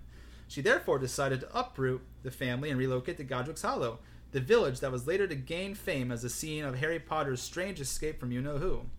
Like mold on the wold, Godric's Hollow was a home to a number of wizarding families, but as Kendra knew none of them, she would be spared the curiosity about her husband's crime she had faced in her former village. By repeatedly rebuffing the friendly advances of her new wizarding neighbors, she soon ensured that her family was left well alone. "Slammed the door in my face when I came around to welcome her with a batch of homemade cauldron cakes," says Bathilda Bagshot. "The first year they were there, I only ever saw the two boys. Wouldn't have known there was a daughter if I hadn't been picking plantains by moonlight the winter after they moved in and saw Kendra leading Ariana out into the back garden. She walked her once around the lawn, keeping a firm grip on her, then took her back inside. I didn't know what to make of it." Seems that Kendra thought the move to Godric's Hollow was a perfect opportunity to hide Ariana once and for all, something she had probably been planning for years. The timing was significant. Ariana was barely 7 years old when she vanished from sight, and 7 is the age by which most experts agree magic will have revealed itself if present. Nobody now alive remembers Ariana ever demonstrating even the slightest sign of magical ability. It seems clear, therefore, that Kendra made a decision to hide her daughter's existence rather than suffer the shame of admitting she had produced a squib. Moving away from the friends and neighbors who knew Ariana would, of course, make imprisoning her all the easier. The tiny number of people who henceforth knew of Ariana's existence could be counted upon to keep the secret, including her two brothers who deflected awkward questions with the answer their mothers had taught them. "My sister is too frail for school." Next week, Albus Dumbledore at Hogwarts, the prize and the pretense. Harry had been wrong. What he had read had indeed made him feel worse. He looked back at the old photograph of the apparently happy family. Was it true? How could he find out? He wanted to go to Godric's Hollow. Even if Bathilda was in no fit state to talk to him, he wanted to visit the place where he and Dumbledore had both lost loved ones. He was in the process of lowering the newspaper to ask Ron and Hermione's opinion when a deafening crack echoed around the kitchen, and for the first time in 3 days, Harry had forgotten all about Kreacher. His immediate thought was that Lupin had burst back into the room, and for a split second he did not take in the mass of struggling limbs that had appeared out of thin air right beside his chair. He hurried to his feet as Kreacher disentangled himself and, bowing low to Harry, croaked, "Kreacher has returned with the thief, Mundungus Fletcher, master." Mundungus scrambled up and pulled out his wand. Hermione, however, was too quick for him. "Expelliarmus!" Mundungus' wand soared in the air, and Hermione caught it. Wild-eyed, Mundungus dived for the stairs. Ron rugby tackled him, and Mundungus hit the stone floor with a muffled crunch. "What?" he bellowed, writhing in his attempts to free himself from Ron's grip. "What have I done? Setting a bleeding house elf on me? What are you playing at? What have I done? Let me go, or—" "You're not in much of a position to make threats," said Harry. He threw aside the newspaper, crossed the kitchen in a few strides, and dropped to his knees beside Mundungus, who stopped struggling and looked terrified. Ron got up panting and watched as Harry pointed his wand deliberately at Mundungus's nose. Mundungus stank of stale sweat and tobacco smoke. His hair was matted and his robes stained. "Kreacher apologizes for the delay in bringing in the thief, master." croaked the elf. "Fletcher knows how to avoid capture, has many hidey holes and accomplices." Nevertheless, Creature cornered the thief in the end. "You've done really well, Creature," and the elf bowed low. "Right. We've got a few questions for you," Harry told Mundungus, who shouted at once. "I panicked, okay? I never wanted to come along, no offense, mate, but I never volunteered to die for you. And that was bleeding you-know-who coming flying at me. Anyone would have got out of there. I said all along I didn't want to do it. Well, for your information..." "No, the rest of us disapparated," said Hermione. "We're a bunch of bleeding heroes then, aren't you? But I never pretended I was up for killing myself. We're not interested in why you ran out on Mad-Eye," said Harry, moving his wand a little closer to Mundungus's baggy, bloodshot eyes. "We already knew you were a bit of unreliable scum." "Well then, why the hell am I being hunted down by house elves? Or is this about them goblets again? I don't have anything left, or you can have them." "It's not about the goblets either, although you're getting warmer," said Harry. "Shut up and listen." It felt wonderful to have something to do. Someone of whom he could demand some small portion of truth. Harry's wand was now so close to the bridge of Mundungus's nose that Mundungus has gone cross-eyed trying to keep it in view. When you clean this house out of anything valuable," Harry began, but Mundungus interrupted him once more. "Sirius never cared about any of the junk. There was the sound of pattering feet, a blaze of shining copper, an echoing clang, and a shriek of agony. Creature had taken a run at Mundungus and hit him over the head with a saucepan. Call him off, he should be locked up," screamed Mundungus, cowering as Creature raised the heavy bottom pan again. "Creature, no," shouted Harry. Creature's thin arm trembled with the weight of the pan still held aloft. "Perhaps just one more, Master Harry? For luck?" Ron laughed. We need him conscious, Creature, but if he needs persuading, you can do the honors," said Harry. "Thank you very much, Master," said Creature with a bow, and he retreated a short distance, his great pale eyes still fixed upon Mundungus with loathing. "When you stripped this house of all the valuables you could find," Harry began again, "you took a bunch of stuff from the kitchen cupboard. There was a locket there." Harry's mouth was suddenly dry. He could sense Ron and Hermione's tension and excitement too. "What did you do with it?" "Why?" asked Mundungus. "Is it valuable?" "You still got it!" cried Hermione. "No, he hasn't," said Ron shrewdly. He's wondering whether he should have asked more money for it. "More?" said Mundungus. That wouldn't have been effing difficult. Bleeding gave it away, didn't I? No choice." "What do you mean?" "I was selling in Diagon Alley, and she came up to me and asked if I have a license for trading in magical artifacts. The bleeding snoop. She was going to fine me, but she took a fancy to the locket and told me she'd take it and let me off that time, and to think myself lucky." "Who was this woman?" asked Harry. "I don't know, some ministry hag." Mundungus considered for a moment, brow wrinkled. "Little woman, bow on top of her head." He frowned and then added, "Looked like a toad." Harry dropped his wand. It hit Mundungus on the nose and shot red sparks into his eyebrows, which ignited. "Aguamenti!" screamed Hermione, and a jet of water streamed from her wand, engulfing a spluttering and choking Mundungus. Harry looked up and saw his own shock reflected in Ron and Hermione's faces. The scars on the back of his right hand seemed to be tingling again. And that is the end of the chapters that we will tackle today, the end of chapter 11. So since I just kind of read that whole thing, what are some takeaways that you brought from that chapter? We can't get rid of the toad. We thought she was gone from the funeral, man. Just to clear this up too real quick.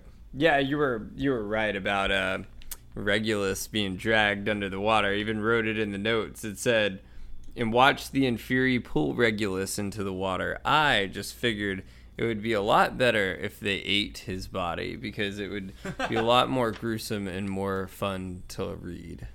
But anyways, back for the I imagined Inferi eating like hungry zombies, but apparently J.K. Rowling doesn't think that's cool. Well, if I edited it, it would have been a little bit better. Okay, back to where we were. Some key takeaways here.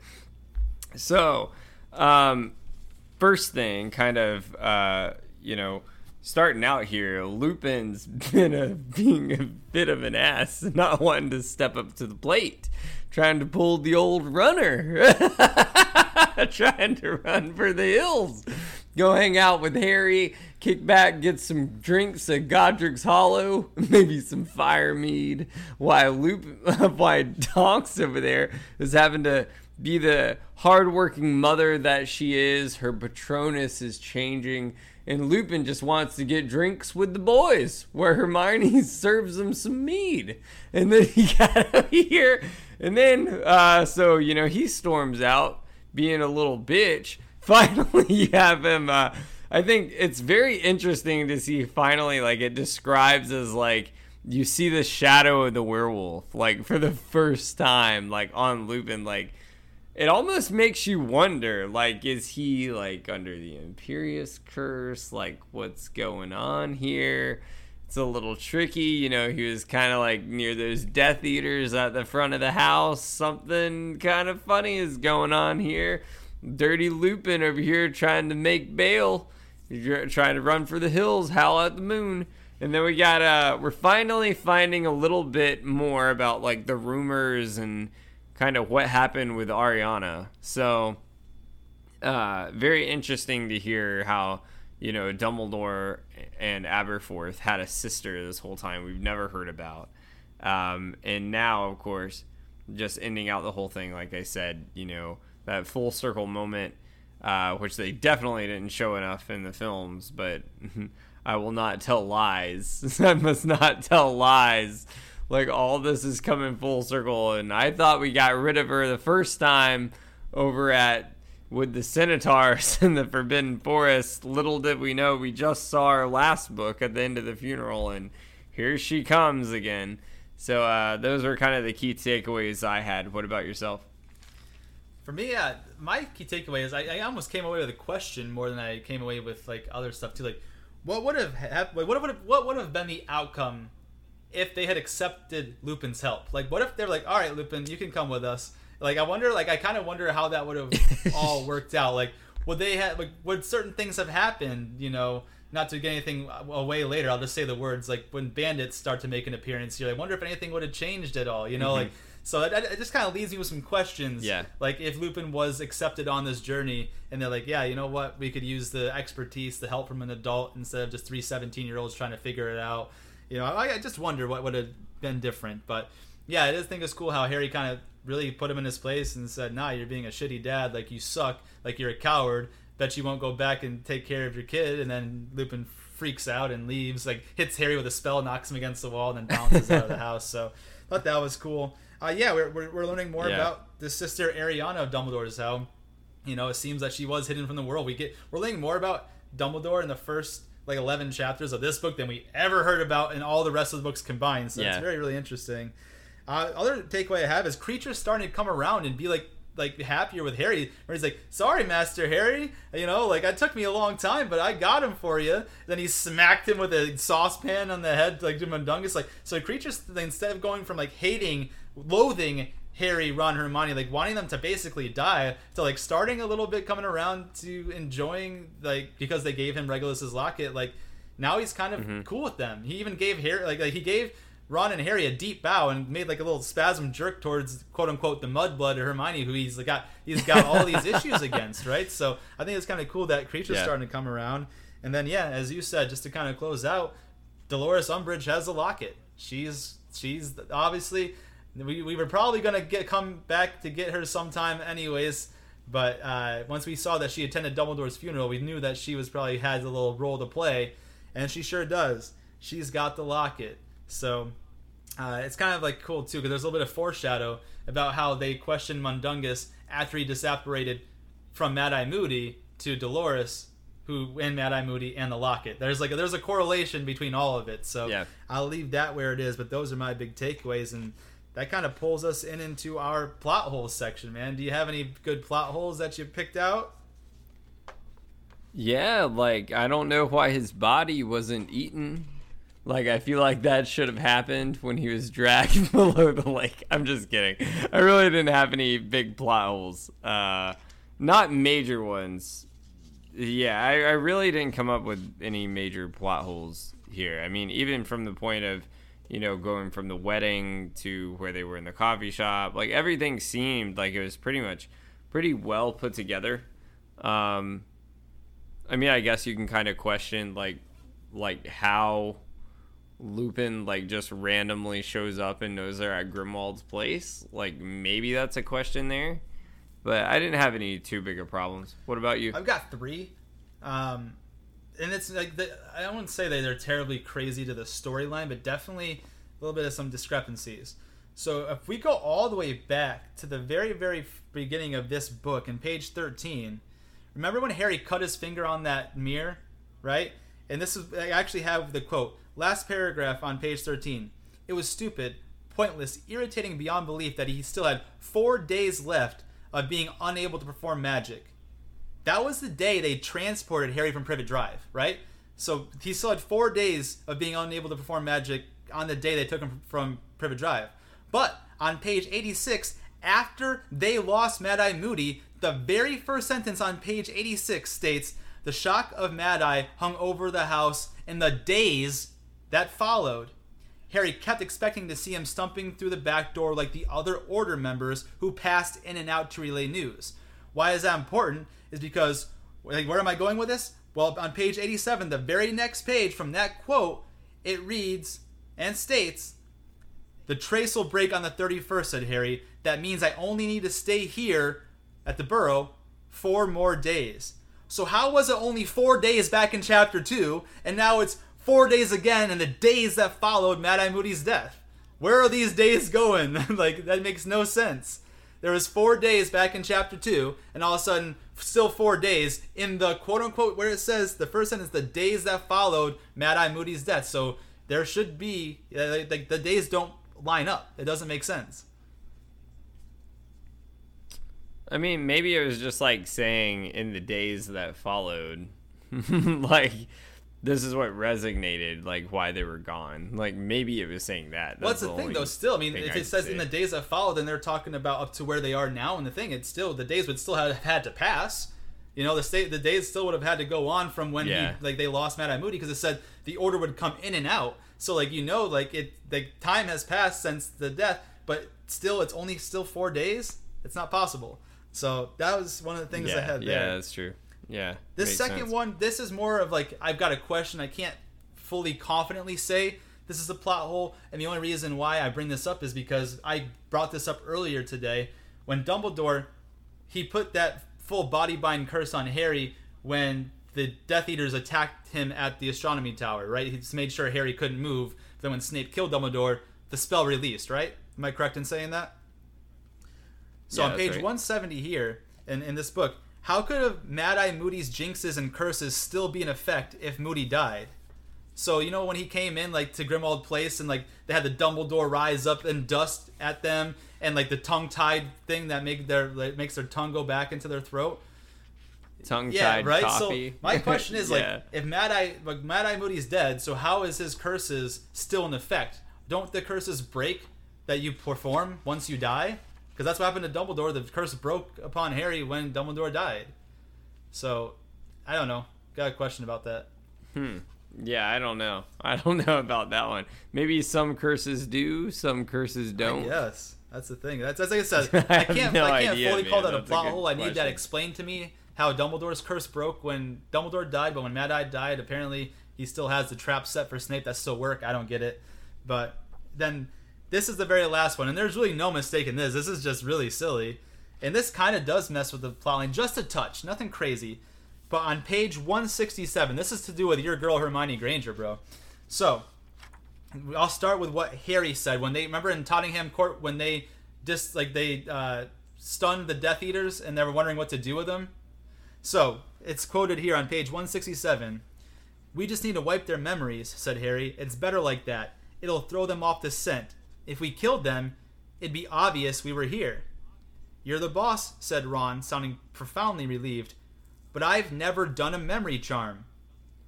Nor have I, said Hermione, but I know the theory. Oh, really, Hermione? You've never performed a memory charm? Because literally 100 pages before that, in page 96, quoting Hermione specifically, I've she also said she obliviated. Yeah, I have also modified my parents' memories so that they're convinced they're really called Wendell and Monica Wilkins. Assuming I survive our hunt for the Horcruxes, I'll find my mom and dad and lift the enchantment. So you really haven't performed a memory curse, or you have? Which one is it, Hermione? Super conflicting. Literally says it in those quotes from the different ones. I had to quote like word for word. So one of them's wrong. Either she didn't in the beginning, modify her parents' memories, or she lied about saying that she never did when they were at Tottenham Court Road. So that's the other one I have. So yeah, that was good. Anyways. By the way, just to clear this up, when I was thinking about Ollivander earlier, for some reason in my mind it triggered chapter 5 at the end of The Fallen Warrior when I was thinking about Harry's visions. I'm like, oh, we must be thinking about the Ollivander and the wand. But no, you're right. That was talking about, you had Draco Malfoy and everyone there. But for some reason I kept thinking about that memory for a minute, and it threw me off. But I knew that moment did happen, and that's because we talked about it last Sunday. Correct. That's why. Correct. But it did happen, though. So technically, I was still right. I was just talking about something that already has happened. Yeah. So I didn't give anything away. So that's Correct.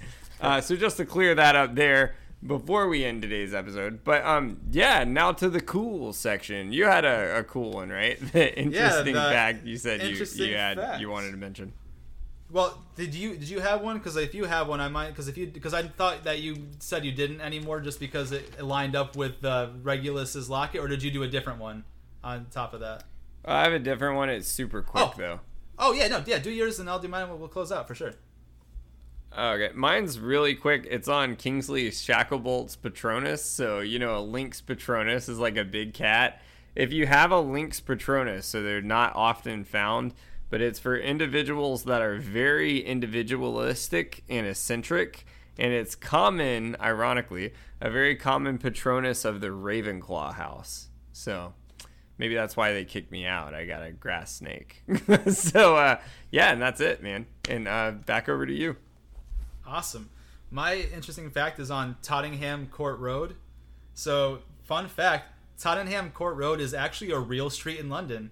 It's known for its commercial shopping, particularly for consumer electronics. So in addition to not only being featured in Harry Potter and Deathly Hallows, it's also been featured in other published works, in Virginia Woolf's Mrs. Dalloway, George Bernard's Pygmalion, Ian McEwan's Saturday, and several of Sir Arthur Conan Doyle's Sherlock Holmes stories.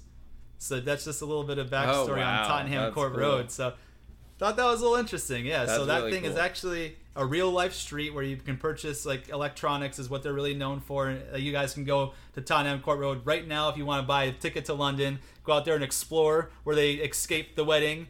And on top of that, if you want to buy some cool electronics, you can. And like I said, that road specifically has been in a lot of published works that we just mentioned. So just some cool things there, and that's my interesting fact.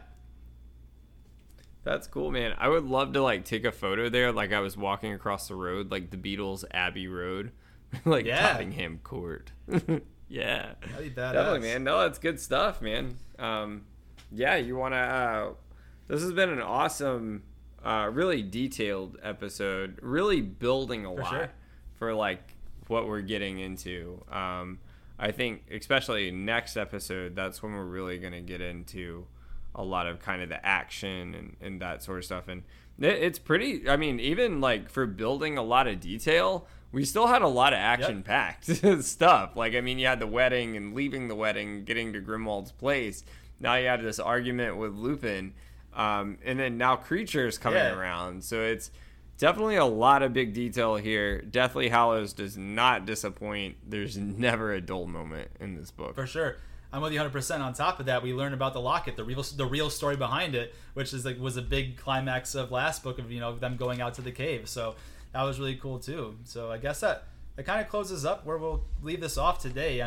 Like we say at the end of all of our episodes, if you liked what you heard today, if you're new to the show, please click like, subscribe, follow our channels on Instagram at Official Ridiculous Patronus.